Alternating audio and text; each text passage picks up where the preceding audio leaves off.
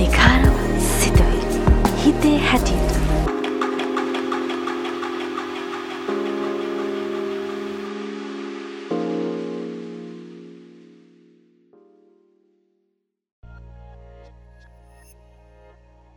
Hello ලිස්නර්ස්, ඔන්න welcome කියලා පිළිගන්නවා මගේ අධිකාරම් සිතුවිලි පොඩ්කාස්ට් එකේ සෙකන්ඩ් සීසන් එකේ ෆස්ට් එපිසෝඩ් එකට.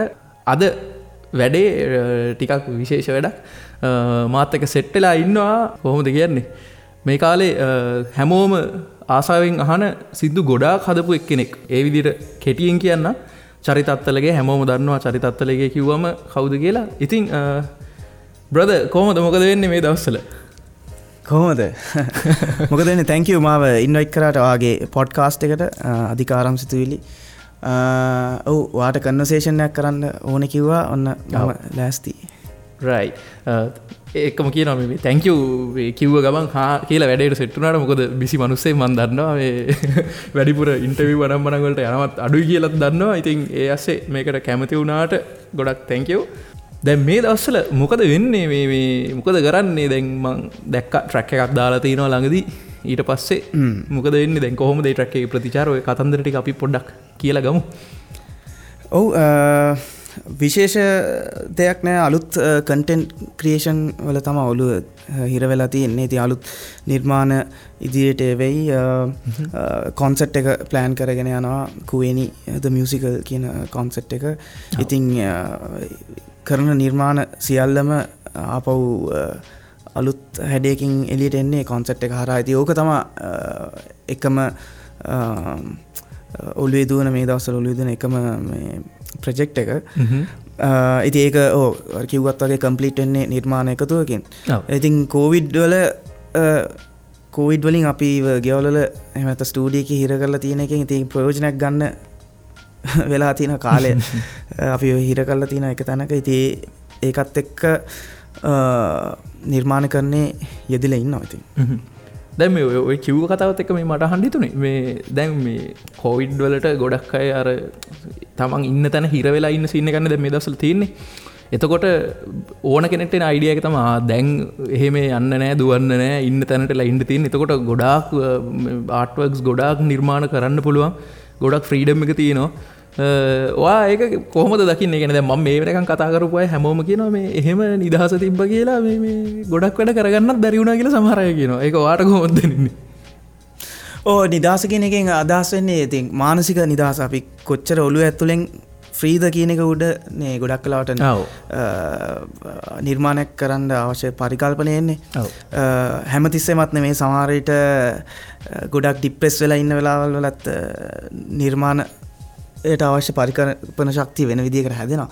ඉතින් කොවිඩ් තිබ්බා හෝ නැතා මම හිතන්නේ ඔළුව ඇතුලේ තියෙන මානසික නිදහස, එහෙම නැත්නම් ඒකෙම අනිත් පැත්ත මානසික ඩිප්‍රෙස් වෙලා ඉන්නවද කියන එක තීරණය කරන්නේ තමා පරිසරය කොහොම වුණත්. ඉතින් එක එකනාගේ ඔළුව වැඩ කරන විදිහ අනුව තමයි. මට කොවිඩ් එකත් එක්ක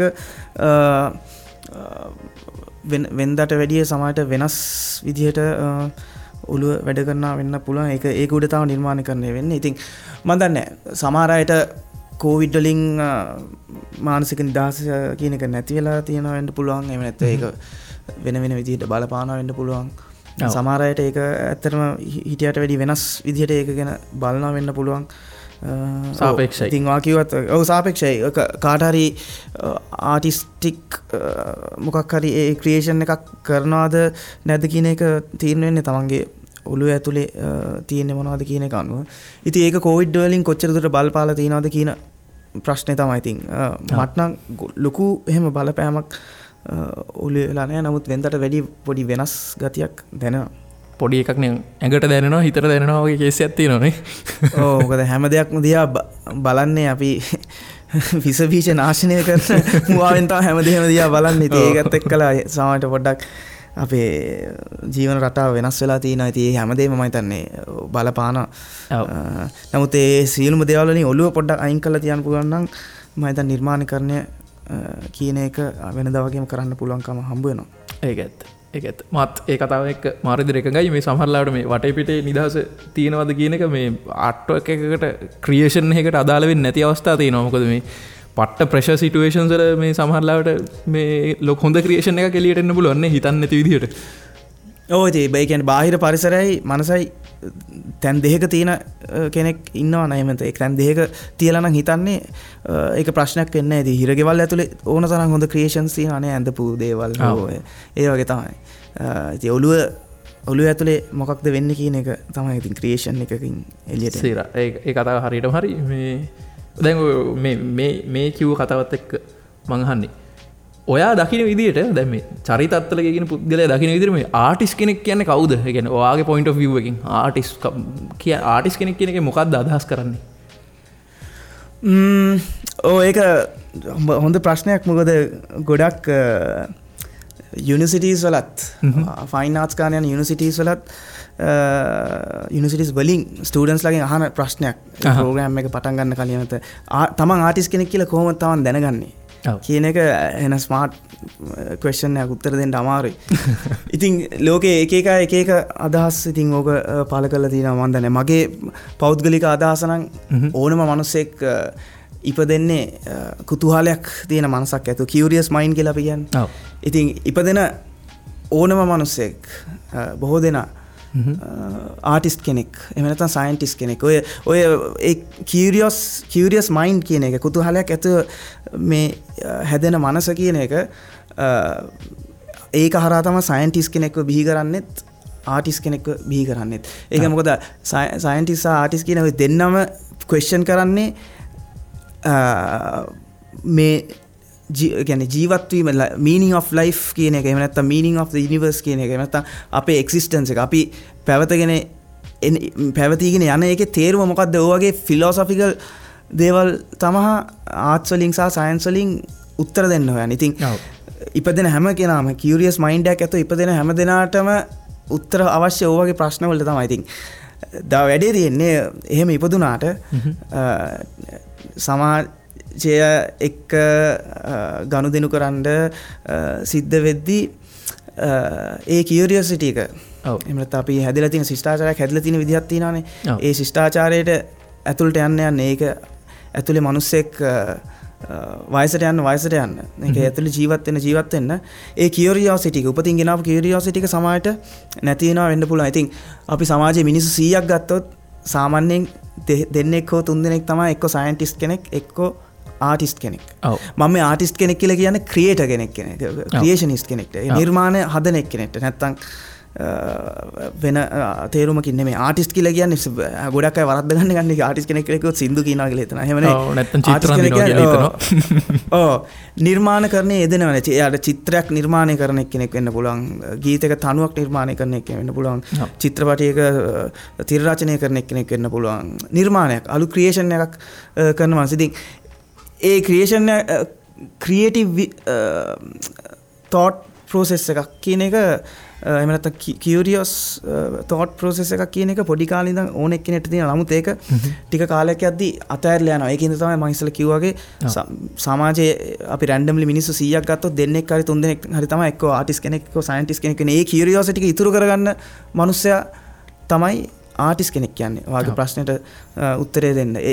නමුත් මම දකින්න තරමින් සයන්ටිස්ට් කෙනෙක්ටත් ওই කියුරියසිටි එකම තමයි තියෙන්නේ. නමුත් එයා ඒ කියුරියසිටි එක සැටිස්ෆයි කරගන්නේ සයන්ස් කරලා. ඒ සයන්ස් වල තියෙනවා එවිඩන්ස් ඕනේ. ඒ එවිඩන්ස් වෙරිෆයි කරන්න ඕනේ. ඒක වෙරිෆයි කරාම ඒක ඔබ්ජෙක්ටිව් ට්‍රූත් එකක් වෙනවා. ඒ පාත් එකෙන් සම්පූර්ණ වෙනස් ආර්ට්ස් කියන එක ෆයින් ආර්ට්ස් කියන ෆයින් ආර්ට්ස් එකේ ඔබ්ජෙක්ටිව් ට්‍රූත් කියන එකක් අවශ්‍ය වෙන්නේ නැහැ. වෙරිෆයි කරන්න දේවල් අවශ්‍ය නැහැ. නමුත් අර philosophical questions basic philosophical questions වල ජීවිතේ එන උත්තර හොයන්න හදන එක තමයි ෆයින් ආර්ට්ස් වලින් මිනිස්සු කරන්නේ. ඉතින් ආටිස්ට් කෙනෙක්ට ඌමනාව තියෙන්න ඕනේ. අර අපි කියන්නේ පිස්සුවක් ඔබ්සෙෂන් එකක් තියෙන්න ඕනේ ක්‍රියේෂන්ස් කරන්න. මම ආටිස්ට් කෙනෙක් උදේට ඇහැරෙන්නේ අද ක්‍රියේෂන් එකක් කරනවා කියලා හිතන්නේ. ආයි ක්‍රියේෂන් එකෙන් යා මොකකට හරි ඒකට උත්තරයක් කියනවා වෙන්න පුළුවන්. නමුත් ඇන්දෙන් නැටින්නේ ක්‍රියේෂන් එකක් කරන්න පිස්සුද. ඉතින් එහෙම මිනිස්සු හරි අඩුයි සමාජයේ. උපතින් මිනිස්සු අර කිව්වත් වගේ ආවට.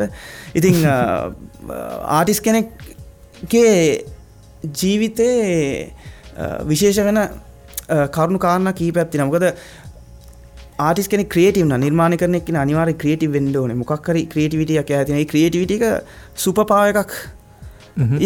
ය කියන තැන ඉඳන් තමයි මම කතා කරන්න කියන්නේ. මොකද ඒකට ඒක සමාජයේ අනිත් මිනිස්සුන්ට නැති විදිහේ ෆ්‍රීඩම් එකක්. උපතින් ගෙනාවු ෆ්‍රීඩම් එක. ෆ්‍රීඩම් ඔෆ් එක්ස්ප්‍රෙෂන් කියන එක. මේ ෆ්‍රීඩම් ඔෆ් ස්පීච් උත් නෙමෙයි මම කියන්නේ. කතා කිරීමට ඇති නිදහස නෙමෙයි. Freedom of expression. තමාගේ කලාත්මක එක්ස්ප්‍රෙෂන් එකක් එළියට දාන්න පුළුවන් ෆ්‍රීඩම් එක හම්බ නැති. ඒ ෆ්‍රීඩම් එක තියෙන මනුස්සයා සමාජය ඇතුලේ ස්ලේව් කෙනෙක් නෙමෙයි. ඔව්. දැන් ආටිස්ට් කෙනෙක්ට ගොඩක් වෙලාවට බොස් කෙනෙක් නැහැනේ. එයාට එයාගේ ස්කෙජුල් එක යාම. ඒ කියන්නේ එයා නිර්මාණ කරන්නේ යෙදෙන මනුස්සෙන් එයා සමාජයෙන් ස්වායත්තයි ගොඩක් වෙලාවට. ඔව්. ඉතින් සමාජයෙන් ස්වායත්ත එක්කෙනෙක් ගොඩක් එයාගේ ජීවිතේ ගොඩක් දේවල් ස්වායත්තයි සමාජයෙන්. සමාජයේ වෙන දේවල් වලට අනුබද්ධ වෙන්න අවශ්‍ය නැහැ මේ මනුස්සයා. ඉතින් එහෙම ක්‍රියේටිව් ෆ්‍රීඩම් එකක් එයාගේ ක්‍රියේටිව් එක්ස්ප්‍රෙෂන් එකට ලොකු ෆ්‍රීඩම් එකක් හම්බ වෙනවා. ඉතින් පොඩි සල්වේෂන් නිදහස ලිබර්ටි කියන එක ආටිස්ට් ගාව තියෙනවා. ඉතින් ඒක ආටිස්ට් ගොඩක් වෙලාට හොඳ පව එක සුපර් පව එකක් හැටියට පාවිච්චි කරනවා. ආපහු සමාජයේ තියෙන දේශපාලනික ගැටලු හෝ එහෙම නැත්නම් සමාජයේ තියෙන ප්‍රශ්න කතා කරන්න වෙන භාෂාවක් ඒක. ඉතින්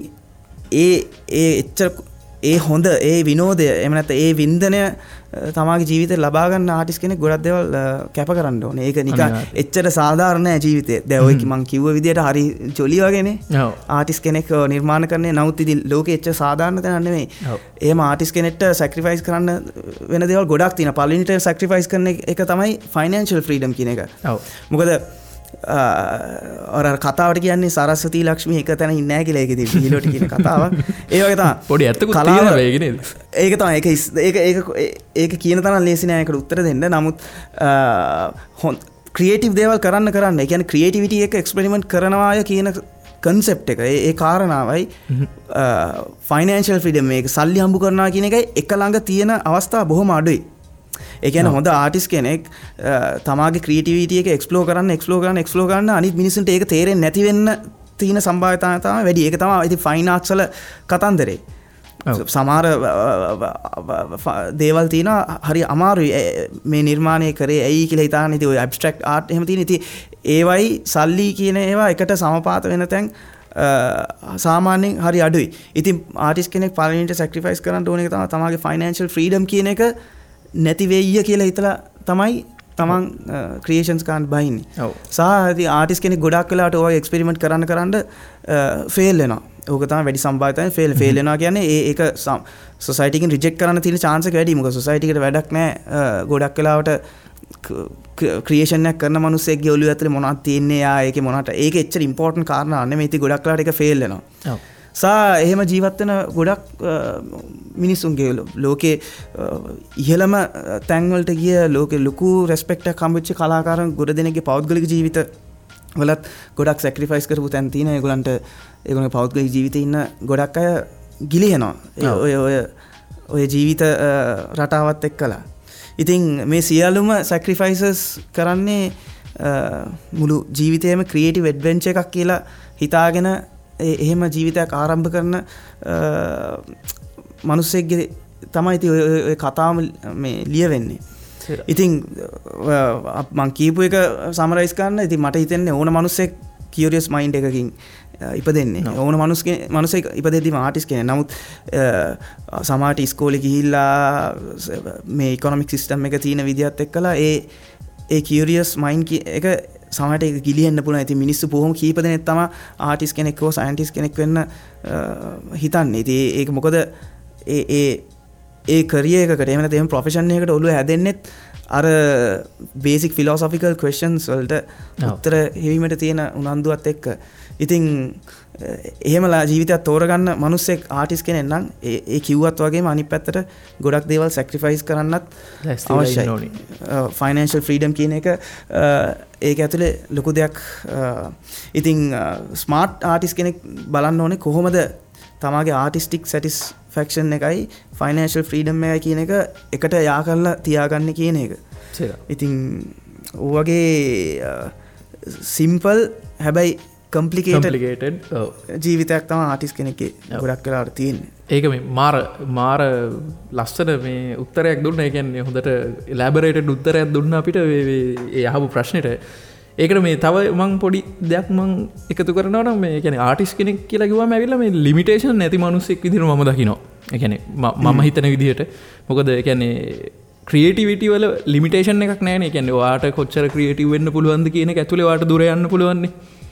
ආටිස් කෙනට ඒ ප්‍රවිලෙජ්ක තියනවා කියල ම විශවාස කරන මොකද ඒක අනිත් අයට කරන්න අමාරු දැන් සයින්ටිස් කෙනෙකුනත් එයාට ලෝස් තියනවන කරන්න දේවල් එකන්නේ හැදෙන ලෝස්ටිකත් තියෙන එතනින් එහට යන්න ට්‍රයි කරන ඉන්න හැබැයි ආටිස් කෙනෙට එහෙමොත් සීමාවක් නෑ ම හිතන්නේ කොච්චර ක්‍රියටවද වාට ඒ පාත්තක ඕනු තරන්දුර යන්න පුළුවන් කියන එක තම මගේ තින් හැබැයි මෙහම ගැටල ඔත්තින ඉතින් ආටිස් කෙනෙට එහෙම ලිමිටේෂන නෑකල කිවට වාරණය කියන එක පැනවෙන තැන් තියෙනවා දැව අපි හිතමු උදාහරණයකට වා ක්‍රියේටිව්ලි ලිමිටේෂන නෑය කියලා හිතල කරන නිර්මාණයක් අපිට සමට YouTube එක දාන්න බැරිවෙන්න පුළුවන් ඒම ගැටලු තින මොක ඒක ගයිඩ්ලයින්ස් ටිකත් තියෙන ඒතන වාරණයට ලක්වෙන අවස්ථා තියෙන වෙන්න පුළුවන් YouTube අමතකාන සමාජය විසින් වාරණය වෙන තැන් ඕන තරන් තියනද ෆිල්ම් මේකස්ලගේ තියෙන ෆිල්ම්ස් ඕන තරන් ෆිල්ම් හෝල්සල පෙන්න්න බෑ තිය වාරණයට ලක් වෙලා තියෙනවා ඉති මම කියන්න එක ගැටලුවක් කියලා සමාර වෙලාවට වාරණය ඕන වෙන තැන් තියෙනවා වෙන්නත් පුළුවන්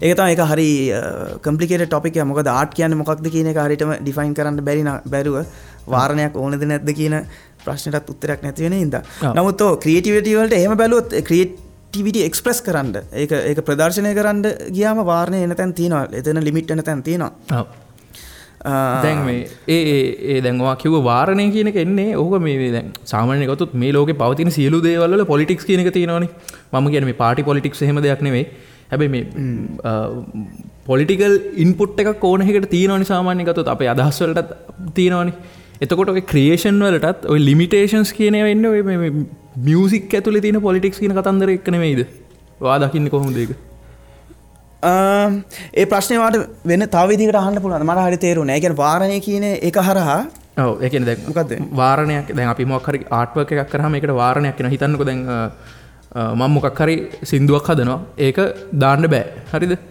ඒක බෑන් කරනවා පොලිටිකලි මොකක් හරි ඒ කියන්නේ දැන් ඒ වාරණයන් සමහර ලාවට ගත්තම ගොඩක් වෙලාවට අපි ඒකේ කෝ එක හොයාගෙන ගියොතින් අන්තිමට නතර වෙන්නේ මේ පොලිටිකල් ප්‍රශ්නයක් වෙලා.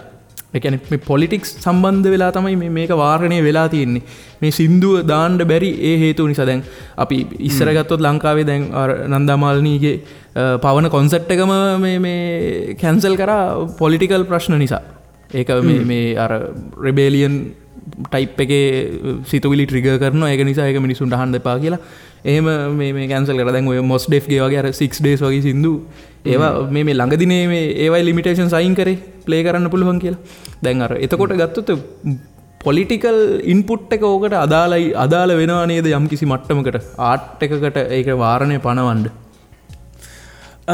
ඔව් ඉතින් වැඩේ තියෙන්නේ දැන් අපි ඔය කතා කරන ආර්ට් කියන එක සමාජගත කරන විදිහේ නිර්මාණ නම් අපිට සින්දු හදලා ගෙවල් වල තියාගෙන පුළුවන් ෆිල්ම්ස් හදලා ගෙවල් වල තියාගෙන පුළුවන් එතකොට වාරණයක් කරන්න කවුරුත් එන්නේ නැහනේ. ඕක සමාජගත කරද්දි තමයි වාරණය කියන එක එන්නේ. මොකද ඒකයි මම ඉස්සලා කිව්වේ ක්‍රියේටිවිටි කියන එක super power එකක්. ඔව්. ඒකට පුළුවන් ගොඩක් දේවල් කන්ට්‍රෝල් කරන්න හරියට ක්‍රියේටිවිටි පාවිච්චි කරන තැන්වල ආණ්ඩු පෙරලන්න වුණත් පුළුවන් හරි විදිහට ක්‍රියේටිවිටි පාවිච්චි කරන පිරිසක් ඉන්නවනම් ඉතින් ඒක තමයි පවර් එක එන තැන පවර් කියන වචනේ එන තැනම පොලිටික්ස් තියෙනවා පවර් එක කියන්නේ බොහොම භයානක ටූල් එකක් ඒකෙන් දේවල් ෂාප් කරන්නත් පුළුවන් දේවල් කපන්නත් පුළුවන් ඒ කියන්නේ ඒක තියුණු ආයුධයක් ඉතින් තියුණු ආයුධයක් තියෙන මනුස්සෙක් අපි ගොඩක් කලාවට එයාව වාරණය කරන්න උත්සාහ කරනවානේ ඉතින් ඕකම තමයි ආර්ට්ස් වල වෙන්නේ ආර්ට්ස් කියන එක ඉතාම පවර්ෆුල් මාධ්‍යයක් හැටියට පාවිච්චි වෙනවා කිව්වම සමාජය විශේෂයෙන් සමාජයේ උඩම ඉන්න අය ඒක දිහා පොඩ්ඩක් ඇස්සරලා බලනවා මොකක්ද මේකෙන් කියන්න හදන්නේ මොකක්ද මේකෙන් වෙන්න හදන්නේ එතකොට වාරණ නීති අවශ්‍ය නම් ඒගොල්ලෝ හිතනවා නම් ඒගොල්ලන් පවර් බැලන්ස් එක එහෙම වෙනවා කියලා අනිවාර්යෙන් ඒක වාරණය වෙනවා ඉතින් ඒකයි කියන්නේ ආර්ට් කියන එක පවර්ෆුල් වෙන්න සමාජගත වෙන්න ඒකට වාරණයක් එන්න තියෙන අවස්ථාව වැඩි. ඉතින් ආටිස්ට් ස්මාර්ට් නම් ආටිස්ට් පුළුවන් වෙන්න ඕනේ ඒ කරන නිර්මාණය වාරණය නොවන විදිහට. ඒ කියන්නේ වාරණය කරන්න බැරි තැනට එනකම්ම මේ නිර්මාණය තල්ලු කරන්න. මොකද ඒක සමාජගත වෙලා ඒකට මිනිසුන්ගේ කැමැත්ත එහෙම නැත්නම් මිනිසුන්ගේ අපි කියමු වෝට් එක එහෙම නැත්නම් මිනිස්සු ඒකට පක්ෂපාතී නම් ඒ නිර්මාණයට ඒක වාරණය කරන්න කීන තරම් ලේසිත් නැහැ. මොකද ලංකාවේ ප්‍රජාතන්ත්‍රවාදී තියෙන රටක් නේද දවස් අවසානයේ. ඉතින් මිනිස්සු වැඩි හරියක් ඒක වාරණයට අකමැති නම් ඒක වාරණය කරන්න අමාරුයි. ඉතින් ඒක තමයි ඒක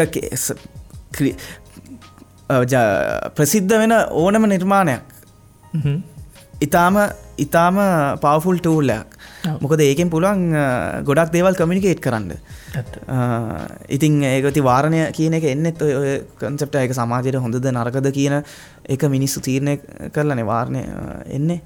ඉතින් ඔව් සම්පූර්ණ පොලිටිකල් ක්‍රියේටිවිටි වලින් කතා කරනවා කියන්නේ සමාජයට ඒක පොලිටිකල් මූව් එකක්. ඔව්.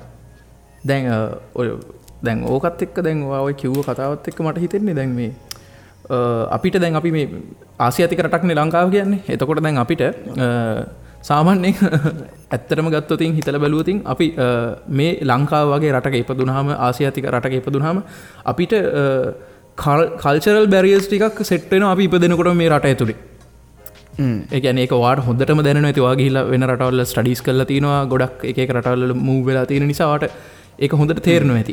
දැන් එතකොට දැන් පිටරටක අපි ආර්ට් එකක් කියන එක ගත්තොත් මොකක් හරි මොන හරි ආර්ට් වර්ක් එකක් ඒගොල්ලන්ට ඒ ලිමිටේෂන්ස් පුෂ් කරන්න ගොඩක් chance එක වැඩි ලංකාවට වැඩි හොඳට ස්ට්‍රෙච් කරන්න පුළුවන් ඒක.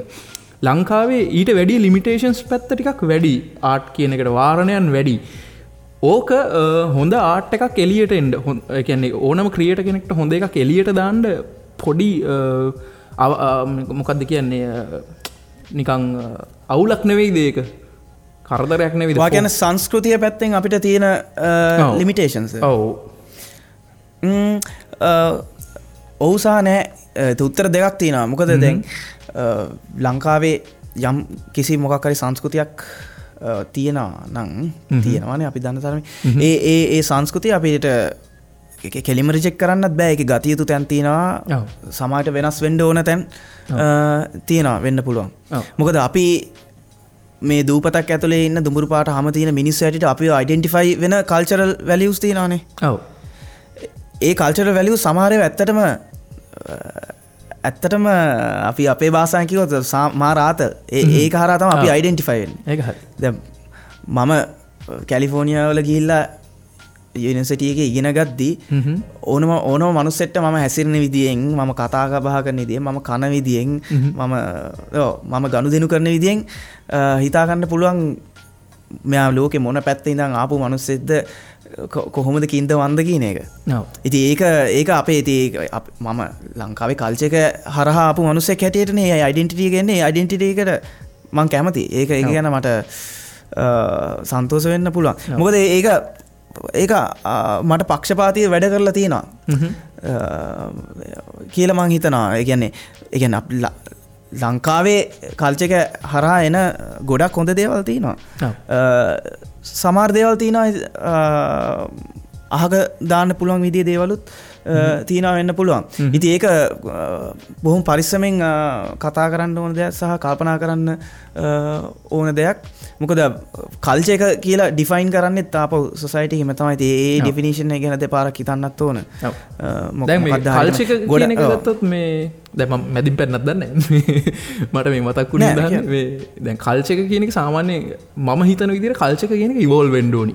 ලෝකේ දියුණුවත් එක්ක සමාජයේ දියුණුවත් එක්ක කල්චර් එක ඉවෝල්ව් වෙන්න ඕනි යම් කිසි මට්ටමකට.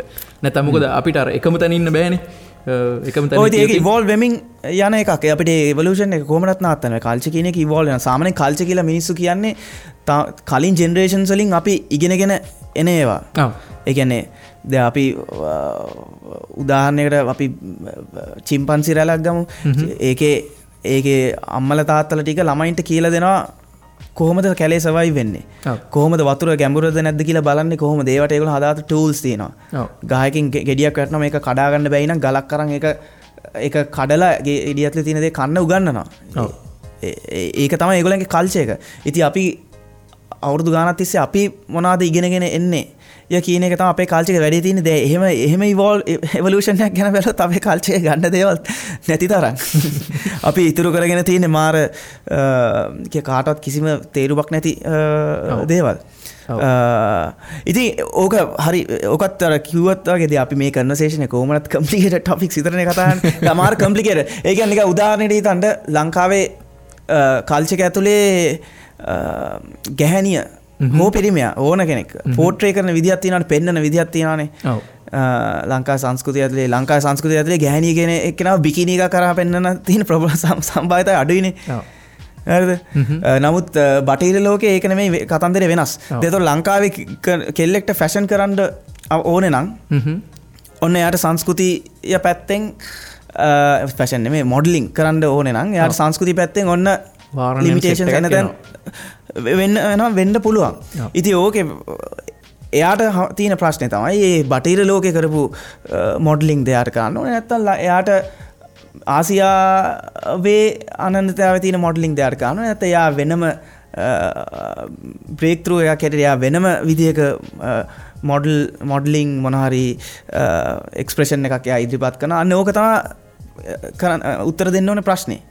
ඒ කියන්නේ අපේ කල්චර් එකේ හරහා අපි කොහොමද අපිට කරන්න අවශ්‍යද අපිට බටහිර ලෝකෙන් එන දෙයක් කොහොමද අපි ෆියුස් වෙන්නේ අපේ කල්චර් එකේ තියෙන වැලියුස් එක්කව කරගෙන කියන එක ප්‍රශ්නෙට තමයි උත්තර දෙන්න ඕනේ. ඉතින් ඒක ලේසි නෑ. ඉතින් එකපාරට අපි ලංකාවේ සංස්කෘතිය වගේ රාමුවක් ඇතුළේ ඉඳන් අපි කොහොමද ඒක දිහා බලන්නේ? කියන්නේ ඒක ඇත්තටම ප්‍රශ්නයක්ද? මොකද බිකිනි එකක් කියලා කියන්නේ සාමාන්‍ය ඒක ඉන්වෙන්ෂන් එකේ ඉන්නේ සුද්දෝ ඔය නැත්තම් සුද්දියෝ අවුව තපින්න අඳින ඇඳුමක් නේ ඔක. ඔව්. ඒ හෙළුවෙන් අවුව තපින කල්චර්ස් උත් තියෙනවා. නමුත් හෙළුවෙන් එහෙම කරන්නේ නැති අය බිකිනි පුළුවන් තරම් අඩුම ඇඳුම් හැම වහගන්න ඇඳුමක් අඳින එක තමයි. නමුත් ඔක කාලයත් එක්ක ෆැෂන් කියන එක සහ බියුටි කියන එක ඉවොලුෂන් එකත් එක්ක ඒක මිනිසුන්ගේ ලස්සන පෙන්වන තැනකටම ඒක ඉවෝල්ව් වෙලා තියෙනවා. ඉතින් ඒ බිකිනි එකක් අඳින්න නම් මොකක් හරි ඇඟ ෂේප් වෙලා තියෙන හොඳට ෂේප් වෙලා තියෙනවා. ඒවා ඒ ගානට ඒක ඉවෝල්ව් වෙලා තියෙනවා. ඉතින් ඔය එවොලුෂන් එක දිහා බලන් හිටපුවාම ලංකාවේ සංස්කෘතිය ඇතුලේ හැදෙන අපි කොහොමද ඒක බාරගන්නේ? අපිට ඒක අවශ්‍යද? අපිට නැත්නම් අපිට එතනින් එහාට ගිය යමක් අපිට ලෝකෙට පෙන්වන්න පුළුවන්ද? බටහිර සංස්කෘතියේ තියෙන දේවල් අපි වැළඳ ගන්නවද නැද්ද කියන උත්තරේ ඒ කියන්නේ ඒක කොච්චර කල්පනාකාරීවද කරන්න කියන එක තීරණය වෙන්නේ අපි අපේ සංස්කෘතිය වැලියු කරන්නේ මොනවද කියන එක. ඒ කියන්නේ වැලියු කරන දේවල් මොනවද කියන එක අනුව. ඔව්. දැන් හොඳ උදාහරණ තමයි අපේ කෑම බීම වල ගොඩක් ඇඟට ගුණදායි දේවල් ඕන තරම් තියෙනවා. අපේ සාමාන්‍යයෙන් අපි කන කෑම එකක ඒ කියන්නේ හරියට කහ හරි ඉඟුරු හරි මොනවා හරි එහෙම දාලා හදන ලංකාවේ ඔතෙන්ටික් කෑම තියෙන්නේ. ඒවා ඇඟට හරියට හදනවා නම් ඒවා ඇඟට මාර ගුණයි. ඉතින් ඒවා බටහිර සංස්කෘතියේ තියෙන දේවල් නෙමෙයි. ඉතින් ඒවා අපිට ආඩම්බර වෙන්න පුළුවන් දේවල්. ඉතින් ඒකයි කියන්නේ අපි ලංකාවේ සංස්කෘතියේ ගන්න පුළුවන් දේවල් තියෙනවා. සමහර විට එච්චර වැදගත් නැති දේවල් තියෙනවා මිනිස්සු හයිලයිට් කරන. ඉතින් එහෙම බැලුවම මම දන්නේ ඒක හරි කොම්ප්ලිකේටඩ් ටොපික්. එහෙම බැලුවම ඉතින් මම දන්නේ එක්ස්ට්‍රීම්ලි හිතන මනුස්සෙට කියන්නත් හිතෙන්න පුළුවන් ලංකාවට මැක්ඩොනල්ඩ්ස් වගේ එකක් අවශ්‍යත් නැහැ කියලා. මොකද අපේ සංස්කෘතිය කැලලක් නෙමෙයි බර්ගර් කියන එක. ඉතින් හරිද? ඒක එක්ස්ට්‍රීම් අදහසක්. දැන් වීකෙන්ඩ් එකට ගිහලා බර්ගර් එකක් කන්න ඕන මනුස්සයෙක්ට ඒක හරියන්නේ නැහැ නේ තර්කේ. නමුත් හරියට හිතලා බැලුවොත් සමහර විට අපේ ඒක තමයි කියන්නේ වෙස්ටර්න් වර්ල්ඩ් එකේ කොච්චර දේවල් අපි ගන්නවද ඒකෙන් කොච්චර හානියක් අපිට වෙනවද කියන එක අනුව තමයි. දැන් මැක්ඩොනල්ඩ්ස් වගේ දෙයක් දාලා අපි හිතමු අපේ ආයු කාලය තිබ්බා කියලා අවුරුදු 80 ගණන් 90 ගණන් ඉස්සර එහෙම කාලෙත් තිබ්බා කියලා හිතමු. මම දන්නේ නැහැ එහෙම තියෙන්නේ නැතුව ඇති. නමුත් බටහිර ලෝකයේ දේවල් එක්ක ෆියුස් වෙලා 2100 වගේ විතර වෙද්දි මැක්ඩොනල්ඩ්ස් ඒ වගේ දේවල් තියලා අපේ ආයු කාලය 60ට 70ට විතර අඩු වෙනවා නම් එතන අනිවාර්යෙන් ප්‍රශ්නයක් තියෙනවා. ඒතකොට ඒ කියන්නේ අපේ ඒ වෙලාවේ අපිට අපේ සංස්කෘතියේ තියෙන දේවල් සමහරට වැදගත් වෙන්න පුළුවන්. ඒ කියන්නේ අපේ ෆුඩ් පැටර්න්ස් කියන එකෙන් ලොන්ජිවිටි කියන එක තීරණය වෙනවා නම් අපිට ඇත්තටම ලොකුට අවශ්‍ය නැහැ බටහිර ලෝකයේ තියෙන කෑම ලංකාව ඇතුලේ ප්‍රොමෝට් කරන්න. ඉතින් ඒ වගේ ටොපික් එකක් ඒක. ඉතින් ඒකෙම කියන්නේ නෑ මැක්ඩොනල්ඩ්ස් කියන ලංකාව අයින් කරන්න ඕනේ කියලා. ඒක නෙමෙයි. නමුත් ඒක කල්චරලි ෆිල්ටර් කරලා බැලුවොත් අපිට මැක්ඩොනල්ඩ්ස් කියන එක නිකන් පොඩි නිකන් මාසයකට සැරයක් විතර ඔලුවක් දාලා එන්න පුළුවන් පොඩි එච්චර සිග්නිෆිකන්ස් එකක් නැති රෙස්ටෝරන්ට් එකක් හැටියට බලන්න පුළුවන්. නමුත් ඒක නෙවෙයි ඇත්ත කතාව. මැක්ඩොනල්ඩ්ස් එකෙන් කනවා කියන එක ප්‍රිවිලේජ් එකක් නේද ලංකාවේ ගොඩක්. ලංකාවේ ඔව්. ඔව් ඒකයි කියන්නේ. ඉතින් සංස්කෘතිය මැටර් වෙන්නේ මේ විදිහට තමයි. ඔව්. දැන් ඔය මේ දැන් අර අපි ඔය ෆ්‍රීඩම් ඔෆ් ස්පීච් කියන සීන් එක දැන් ඕක කතා කරානේ අපි. මේ එතකොට දැන් අර මම ඔය මේ ප්‍රශ්න විශේෂයෙන් ඇහුවේ දැන් සාමාන්‍යයෙන් මම දකිනවා ගොඩක් දේවල් ආර්ට් වලදී වාට වෙන රටක හිටියනම් මේක කරන්න පුළුවන් මේ රට ඉඳලා කරන්න බෑ වගේ දේවල් මම දකිනවා. කියන්නේ දැන් මම උදාහරණයකට ගත්තොත් ලංකාවේ ෆිල්ම් එකක් බැලුවොත් අපි මොකක් හරි හොඳ වලියක් යන සීන් එකක් තිබ්බ කියලා හිතන්න ඕනේ. ෆුල් කේස් එකක් වෙලා දැන් වලියක් යනවා ගහ ගන්නවා වගේ සීන් එක. ඒකෙත් මේ ලංකාවේ ෆිල්ම් එකක් බැලුවොත් උපරිම බනින්නේ උඹ මෙහෙම කරා උඹ මෙහෙමයි.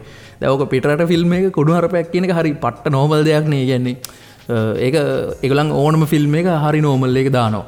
දැන් ලංකාවේ තියෙනවනේ තාම පොඩි කල්ට් කැලක් අපේ තියෙනවනේ අර මේ එහෙම කියන්න බෑ ෆිල්ම් එකකුණත් ඒක කිව්වොත් ඒක වාරණය කරන්න ඕනි ඒක කපන්න ඕනි. එතකොට ඔයා හිතන්නේ නැද්ද මේක මේ ගත්තම ඒ ආර්ට් වර්ක් එකට මම මේ ආර්ට් ගැනවත් එක කතා කරන නිසා විශේෂයෙන් ගන්න. ආර්ට් එකට ඒක වදයක් කියලා. ඒ කියන්නේ ඒ ඔරිජිනල් ෆීලිං එක අදාළ දේ හරියට එක්ස්ප්‍රෙස් කරන්න බැරි කමක් නැද්ද මේ රට ඇතුලේ අපිට? කලින් කතාවරු ප්‍රශ්නෙම කෑල්ලක් ඔය ආපහු කතා කරන්නේ. ඔක ඔයා කියන්නේ සංස්කෘතික වාරණයක්. ලංකාවේ ෆිල්ම්ස් වල කුණුහරුප හෝ ඇල්කොහොල් හෝ කිසිං සීන් එකක් හෝ මොකක් හරි දෙයක් වාරණය වෙන්න තියෙන ප්‍රවණතාවය වැඩි වෙන්නේ ඒක අපේ කල්චර් එක අයිඩෙන්ටිෆයි වෙන එකක් නෙමෙයි කියලා මිනිස්සු හිතන හින්දානේ. ඔව් මම අහන්නේ ඒක ඉෂුව එකක් නෙමෙයිද කියලා ආටිස්ට් කෙනෙක්ට. මෙහෙමයි ඕක දිහා මම බලන්නේ මෙහෙම දැන් වෙස්ටර්න් කල්චර් එකේ කුණුහරුපයක් කියන එක හෝ කාවරි කිස් කරන එක හෝ ඇල්කොහොල් යූස් කරන එක ඩ්‍රග්ස් යූස් කරන එක ඒගොල්ලන්ට සාමාන්‍ය දෙයක් වෙන්න පුළුවන්. ඒකින්ද ඒගොල්ලන්ගේ සිනමැටෝග්‍රැෆි වල ඒක හොඳට පෙන්වන්න ඒගොල්ලන් දන්නවා. දැන් අපේ එකේ එහෙම පෙන්වන්න ගියොත් අපිට ඇඟට නුහුරු ගතියක් දැනේ. මොකද අපේ කල්චර් එකේ කැලලක් නෙමෙයි ඒක. දැන් පාරේ කවුරු හරි කුණුහරුපෙන් කෑ ගහනවා කියන්නේ ඒක අපි රිජෙක්ට් කරන දෙයක් නේ. ඔව් නමුත් ඉතින් වෙස්ටර්න් වර්ල්ඩ් එකේ මිනිස්සු ගනුදෙනු කරන ඉතින් අපිට වැඩි ගොඩක් වෙනස්. ඉතින් ඒකයි මම ඉස්සලා කිව්වේ ලංකාවේ ඉන්න කලාකාරයා ස්මාර්ට් නම් එයාට පුළුවන් වෙන්න ඕනේ සංස්කෘතික වාරණ වලින් ලූප් හෝල්ස් හොයාගෙන එයාගේ ආර්ට් එක පෙන්වන්න. ඉතින් එතන තමයි චැලෙන්ජ් එක තියෙන්නේ. නැත්තම් හැම දැන් ඕක ඔය බෙරිය එක ඔය වාරණය ඕක මකන්න පුළුවන් වාරණයක් නෙමෙයිනේ. ෆිල්ම් එකක කුණහරුපෙන් කතා කරනවා කියන එකේ ඇතුලේ ලංකාවේ මම හිතා ලංකාවේ S2කින් බලන මනුස්සෙට ඒක ගැටලුවක් වෙන්න පුළුවන්. ඒක පවුලේ ඇත් එක්ක ගිහලා බලන්න බෑ වෙන්න පුළුවන්. ඒකේ අරක්කු බෝතල් එනවා වෙන්න පුළුවන්. ගෑනු හෙළුවෙන් ඉන්නවා වෙන්න පුළුවන්. ඒක ඇත්ත ජීවිතේ වුණාට එහෙම නැත්තම් තේරෙනවද? ඒක ඇත්ත ජීවිතේ වෙච්ච දෙයක් වුණාම මොකක් හරි වුණත් ලංකාවේ සංස්කෘතිය ඇතුලේ ඒක ඔට්ටු නෑ කියන තැන ඉඳන් තමයි මිනිස්සු වැඩ කරන්නේ. ඔව්. ඉතින් අපි ඒක නෑ ඒක ඔට්ටුයි එහෙම කියනවටත් වැඩිය එහෙම ෆයිට් එකක් දෙනවටත් වැඩිය මට හිතෙනවා ඒක පෙන්වන්න පුළුවන් වෙන ක්‍රියේටිව් විදි තියෙන්න පුළුවන් ඕන තරම් කලාකාරයා ස්මාර්ට් නම්. රයිට්. ඉතින් ඒක තමයි චැලෙන්ජ් එක. ඒක තමයි ලංකාවේ ඉන්න නිර්මාණකරුවට හම්බෙන චැලෙන්ජ් එක. ඒ කියන්නේ ලංකාවේ සංස්කෘතික වාරණ වලින් පිට ඒ කියන්නේ ඒකට මොකද ඒ වෙට්ටුවක් දාලා යන්නේ කොහොමද කියන එක. ඒකයි. ඉතින් ඒක මාර ක්‍රූෂල් තැනක් නිර්මාණය කරන යෙදෙද්දි. මොකද අපි මමත් පර්සනලි කැමති ඒක චැලෙන්ජ් කරනවා නම්. මොකද මෙහෙමයි ඉතින් මේක තීරණය වෙනවා චිත්‍රපටිය මොකක්ද ගීතය මොකක්ද ඒකට ඒක එහෙම එකක් අවශ්‍යද නැද්ද කියන එක. ඉතින් ඕක මාර පුළුල් පරාසයක තියෙන එකක්. ටොපික් ගන්න ඒක හරි. දැන් ඔයා කියන එක හරි. දැන් මට ඔයාගේ ඔළුවේ තියෙන ඔයා කියන්න හදන දේ හරියටම තේරෙනවා. මම දැන් හොඳම උදාහරණයක් ගමු. අපි කියමු අපි එච්චර වටිනාකමක් නැති චිත්‍රපටයක් ගමු. අපි හිතමු ඇමරිකන් පයි වගේ ෆිල්ම් එකක්. يعني නිකන් අර ටීනේජර්ස්ලා උන තියෙන ටීනේජර්ස්ලා බලන ෆිල්ම් එකක් නේ. ඔගේ තියෙන්නේ මොකද්ද භාගයක් කොල්ල කෙල්ලෝ තරුණ කොල්ල කෙල්ලෝ නිදාගන්න ඒවා තියෙන එක ආතලිදි කොමඩි එකක්. ඉතින් ඒ වගේ ඒක එච්චර වැලියු එකක් නැති ෆිල්ම් එකක්. දැන් ඒ වගේ ෆිල්ම් එකක් ලංකාවේ ඇතුලේ මං කියන්නේ එච්චර ඒ කියන්නේ තේරුමක් නැහැ. ඒක අපේ සංස්කෘතිය ඇතුලේ තියෙන ෆිල්ම් එකක් නෙමෙයි. මම කියන්නේ සංස්කෘතිය සෙට් වෙන එක ඒක රිජෙක්ට් කරනවා කියන නෙමෙයි. අපි උත්සාහ කරන්න ඕන. ඒක අපි දාන්න ඕන ඇටෙම්ප්ට් එක නෙමෙයි මේ වගේ ෆිල්ම් එකක් ලංකාවේ හදනවා කියන එක. ඒක හරි. එකක් ඒක එච්චර වැලියු එකක් නැහැ. දෙවෙනි එක ඒක අපි අයිඩෙන්ටිෆයි වෙන එකක් නෙමෙයිනේ. ඔව්.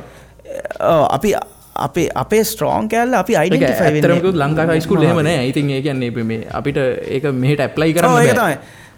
අපි ඒක මං ඉතින් නිකන් උදාහරණයක් හැටියට ගත්තේ. ඉතින් ඕ වගේම තමයි අපි වෙන උදාහරණයක් ගමු. ටොම් ක්‍රූස් ඉන්න වගේ ෆිල්ම් එකක් ගිහිල්ලා එයා මුළු ලෝකෙම වේරගෙන එන සුපර් තියෙන ඇක්ෂන් මූවිස්. ඒක ඒක ඒගොල්ලන් හදපු ඉන්ඩස්ට්‍රි එකේ තියෙන කතන්දරයන්නේ හොලිවුඩ් හරහා අර ඒක වෙනම කල්චර් එකක්. ඒක වෙනම කල්චර් එකකින් එන එකක්. නමුත් අපි බොරුවට ඒකත් එක්ක අයිඩෙන්ටිෆයි වෙන්න යන්න ඕනේ නැහැ කියලා මම හිතේ. ඒක නෙමෙයි අපේ ඇඟේ තියෙන ඒ බඩු නෙමෙයි. අපේ ඇඟේ තියෙන වෙන ආතල් ටිකක් තියෙනවා. අපි අපේ ප්‍රොමිනන්ස් එක තියෙන්න ඕනේ. අපේ ඕකේ එක ෆ්ලේවර්ස් නේ. දැන් ඕකේ ඉන්දියාව හරියට කරනවා කියලා මම හිතනවා. ඉන්දියාව මම දන්නේ මෙතෙක් වෙනකන් සමහර දැන් තියෙන. නමුත් ඒගොල්ලන්ට ඕනේ හොලිවුඩ් වෙන්න නෙමෙයිනේ ඕනේ. ඒගොල්ලන්ට ඕනේ ඒගොල්ලන් රටක් හැටියට වෙනම අයිඩෙන්ටිෆයි වෙන විදිහේ ෆිල්ම්ස් කරන්න. දැන් එහෙම කරපු ෆිල්ම්ස් ඕන තරම් තියෙනවා ඉන්දියාවේ. ඒ කියන්නේ බොරුවට වෙස්ටර්න් වර්ල්ඩ් එකේ කෝලන් එකතු කරගන්නේ නැතුව අපි ඉන්දියන්ස්ලා හැටියට අපි මෙහෙමයි කියලා හදපු ෆිල්ම්ස් ඕන තරම් තියෙනවා. ඒවා මේ ඇගීමට පාත්‍ර වෙච්ච තැන්ුත් ඕන තරම් තියෙනවා. ඉතින් මං හිතන්නේ ලංකාව ඇතුලේ ඉන්න අපි ඊළඟ ඇවෙන්ජර්ස් එකක් එහෙම හදන්න මහන්සි වුණාට වැඩිය ඒක ෆියුචර් එකේ තියෙන එකක්. ඒක ප්‍රෙඩික්ට් කරන එකවත් තේරුමක් නැති වැඩක්. ඒ වගේ ස්කේල් එකකට යන එක. අපිට අයිඩෙන්ටිෆයි වෙන්න පුළුවන් තැන් ඕන තරම් තියෙනවා. ඒ කියන්නේ ලංකාවේ මිනිස්සයාගේ එක්ස්ප්‍රෙෂන් එක තියෙන්නේ. ඒ එක්ස්ප්‍රෙෂන් එකේ කෑල්ලක් නෙමෙයි මං හිතන්නේ සුපර් මාකට් එකක කපල්ලයක් කිස් කරන එක ඒ එක්ස්ප්‍රෙෂන් එකේ කෑල්ලක් නෙමෙයි.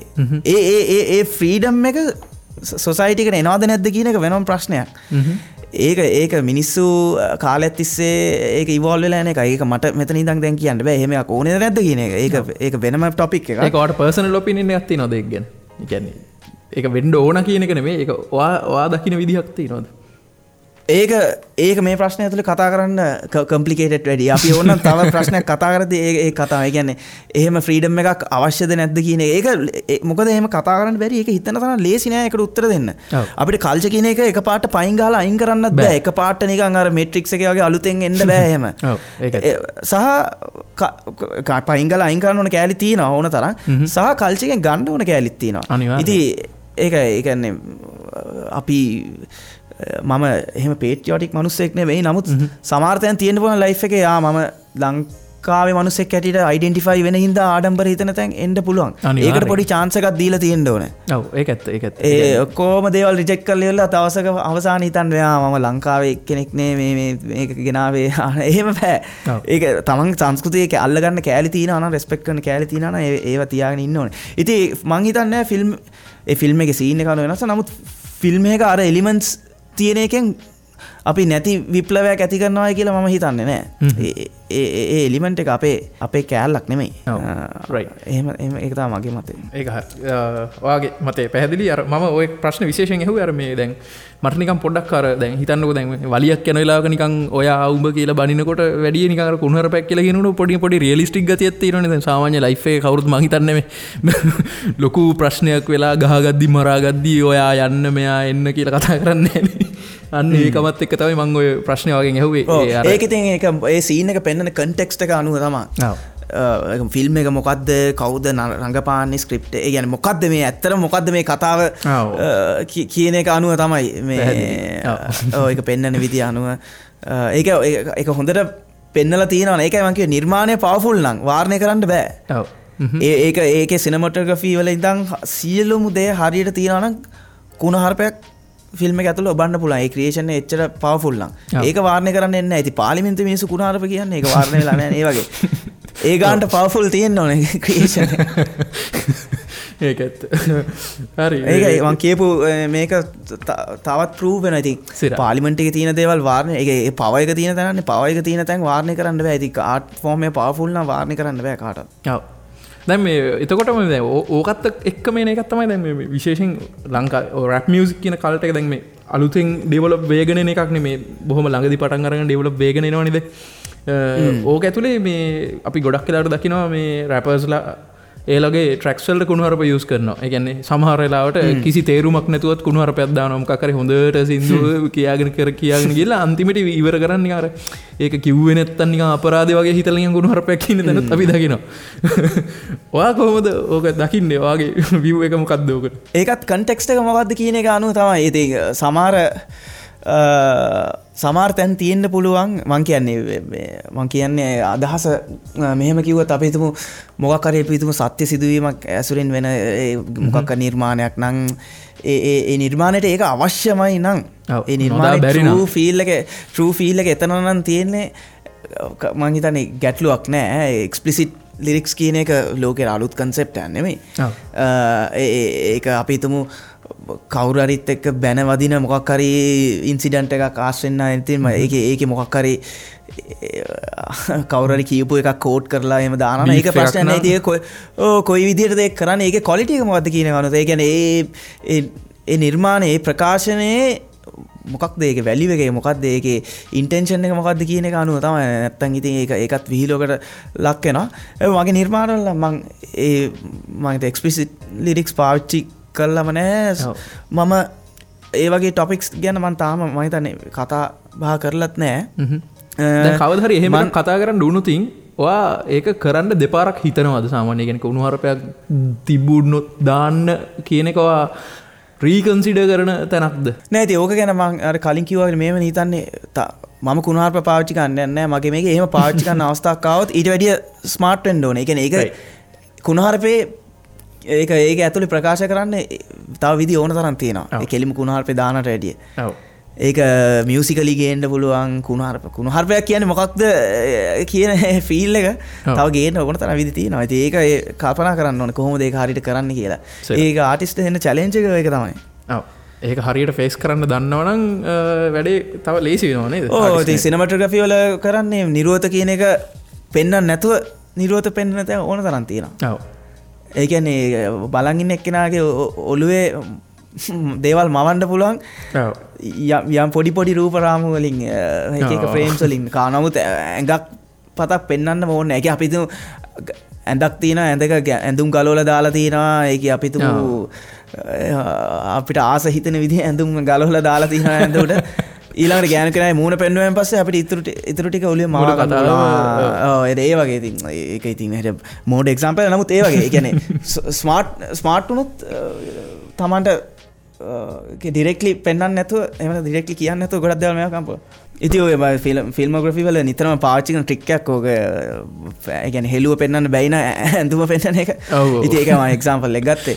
ඉතින් ඒ වගේ ඔඩියෝ වලත් තව තියෙනවා කුණුහරුප ගැන කතා කරන්න පුළුවන් කුණුහරුප ගැන මේවා කරන්න නැතුව ඉතින් මම දැන් හීනමකා එකේ තරමක් දුරට ඒක try කරා. හීනමකා මේ live concert version එක මම YouTube එකේ දාලා තියෙන එකේ.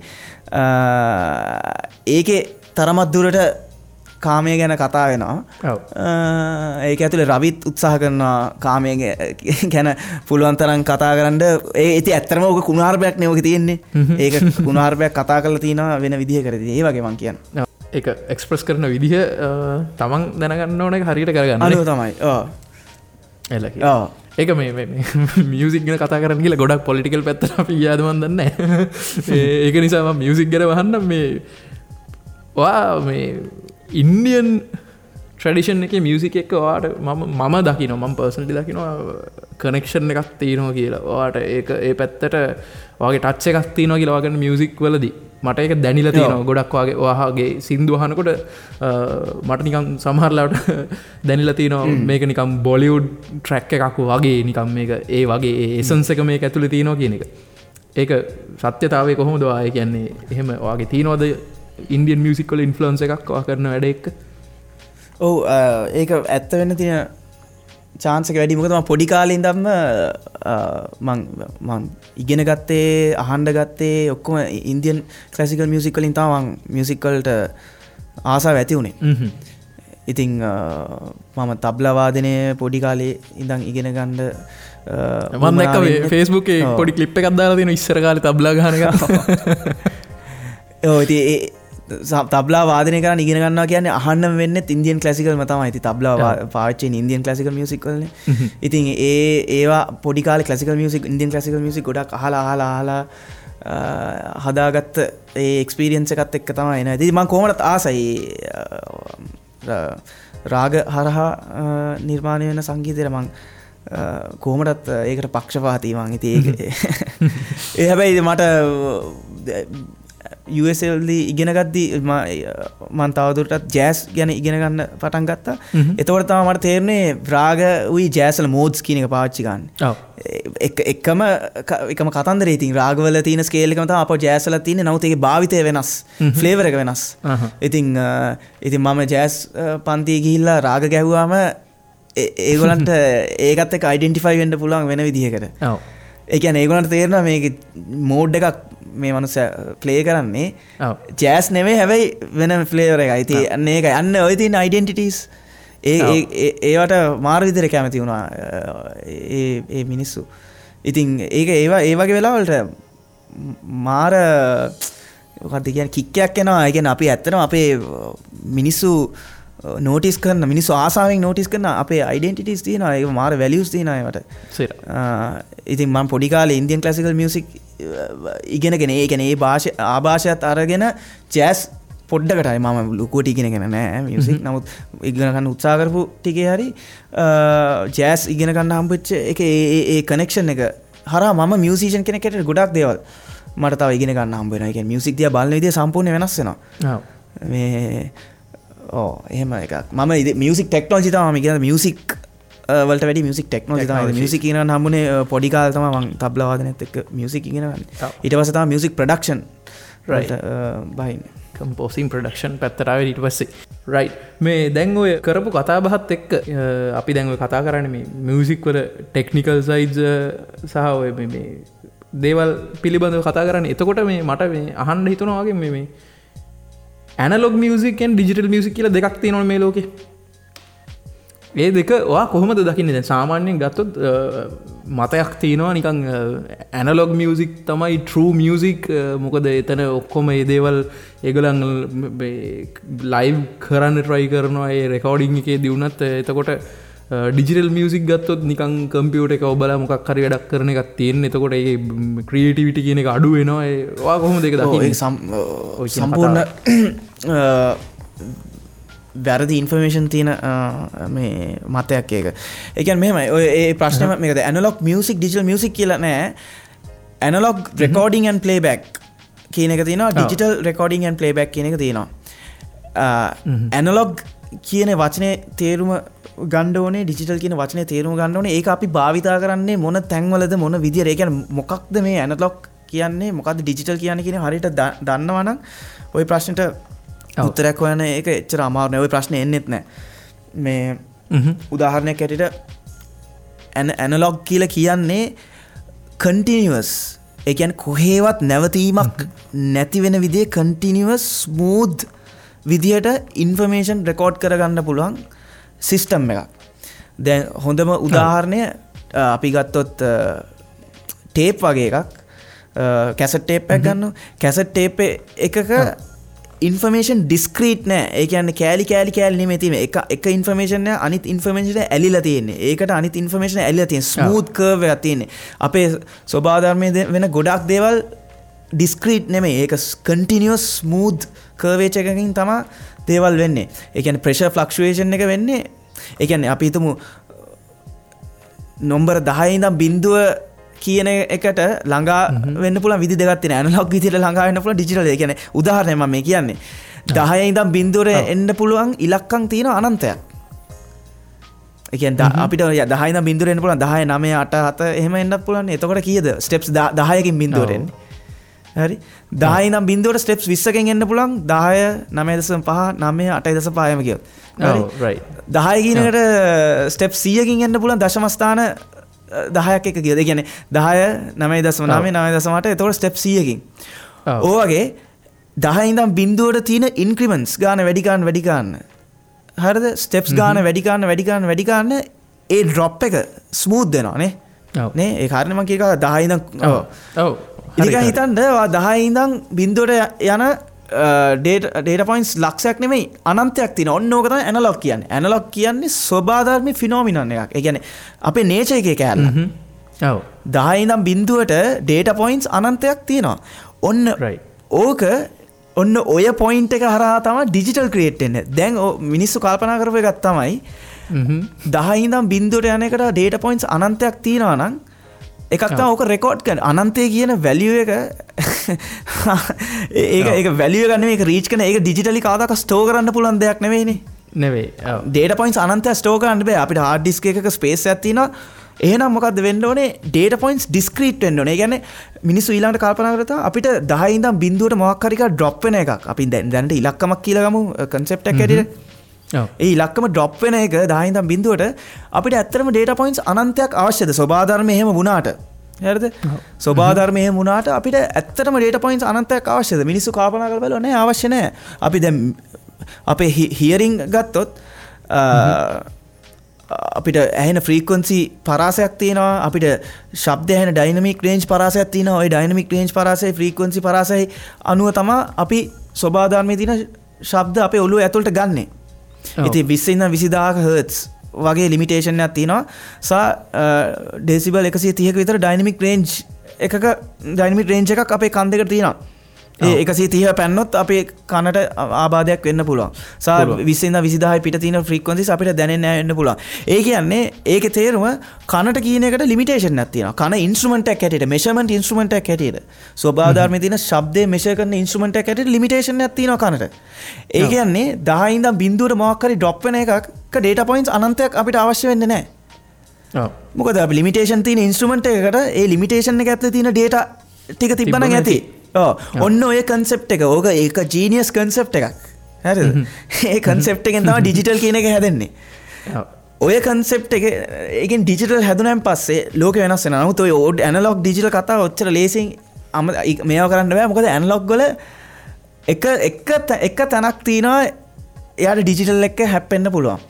දැන් මම එතනට එන්න කලින් මම හරියට කියන්න දැන් ඔක ඇනලොග් කියන එක අපි මුලින්ම ඇනලොග් ඉක්විප්මන්ට් හරහානේ රෙකෝඩ් එක. ඒ කියන්නේ මේ කතාව හරියට තේරුම් ගන්න මෙන්න මේ ටික අහන්න වෙනවා. ඒ කියන්නේ මයික්‍රොෆෝන් එකක් ගන්නකො මයික්‍රොෆෝන් එකක් ඉස්සරහා ගිහලා මිනිස්සෙක් ඉන්ස්ට්‍රුමන්ට් එකක් ප්ලේ කරනවා. ඕ සින්දුවක් කියනවා. ඕ මොකක් හරි අපි ශබ්දයක් රෙකෝඩ් කරනවා කියලා හිතමුකෝ.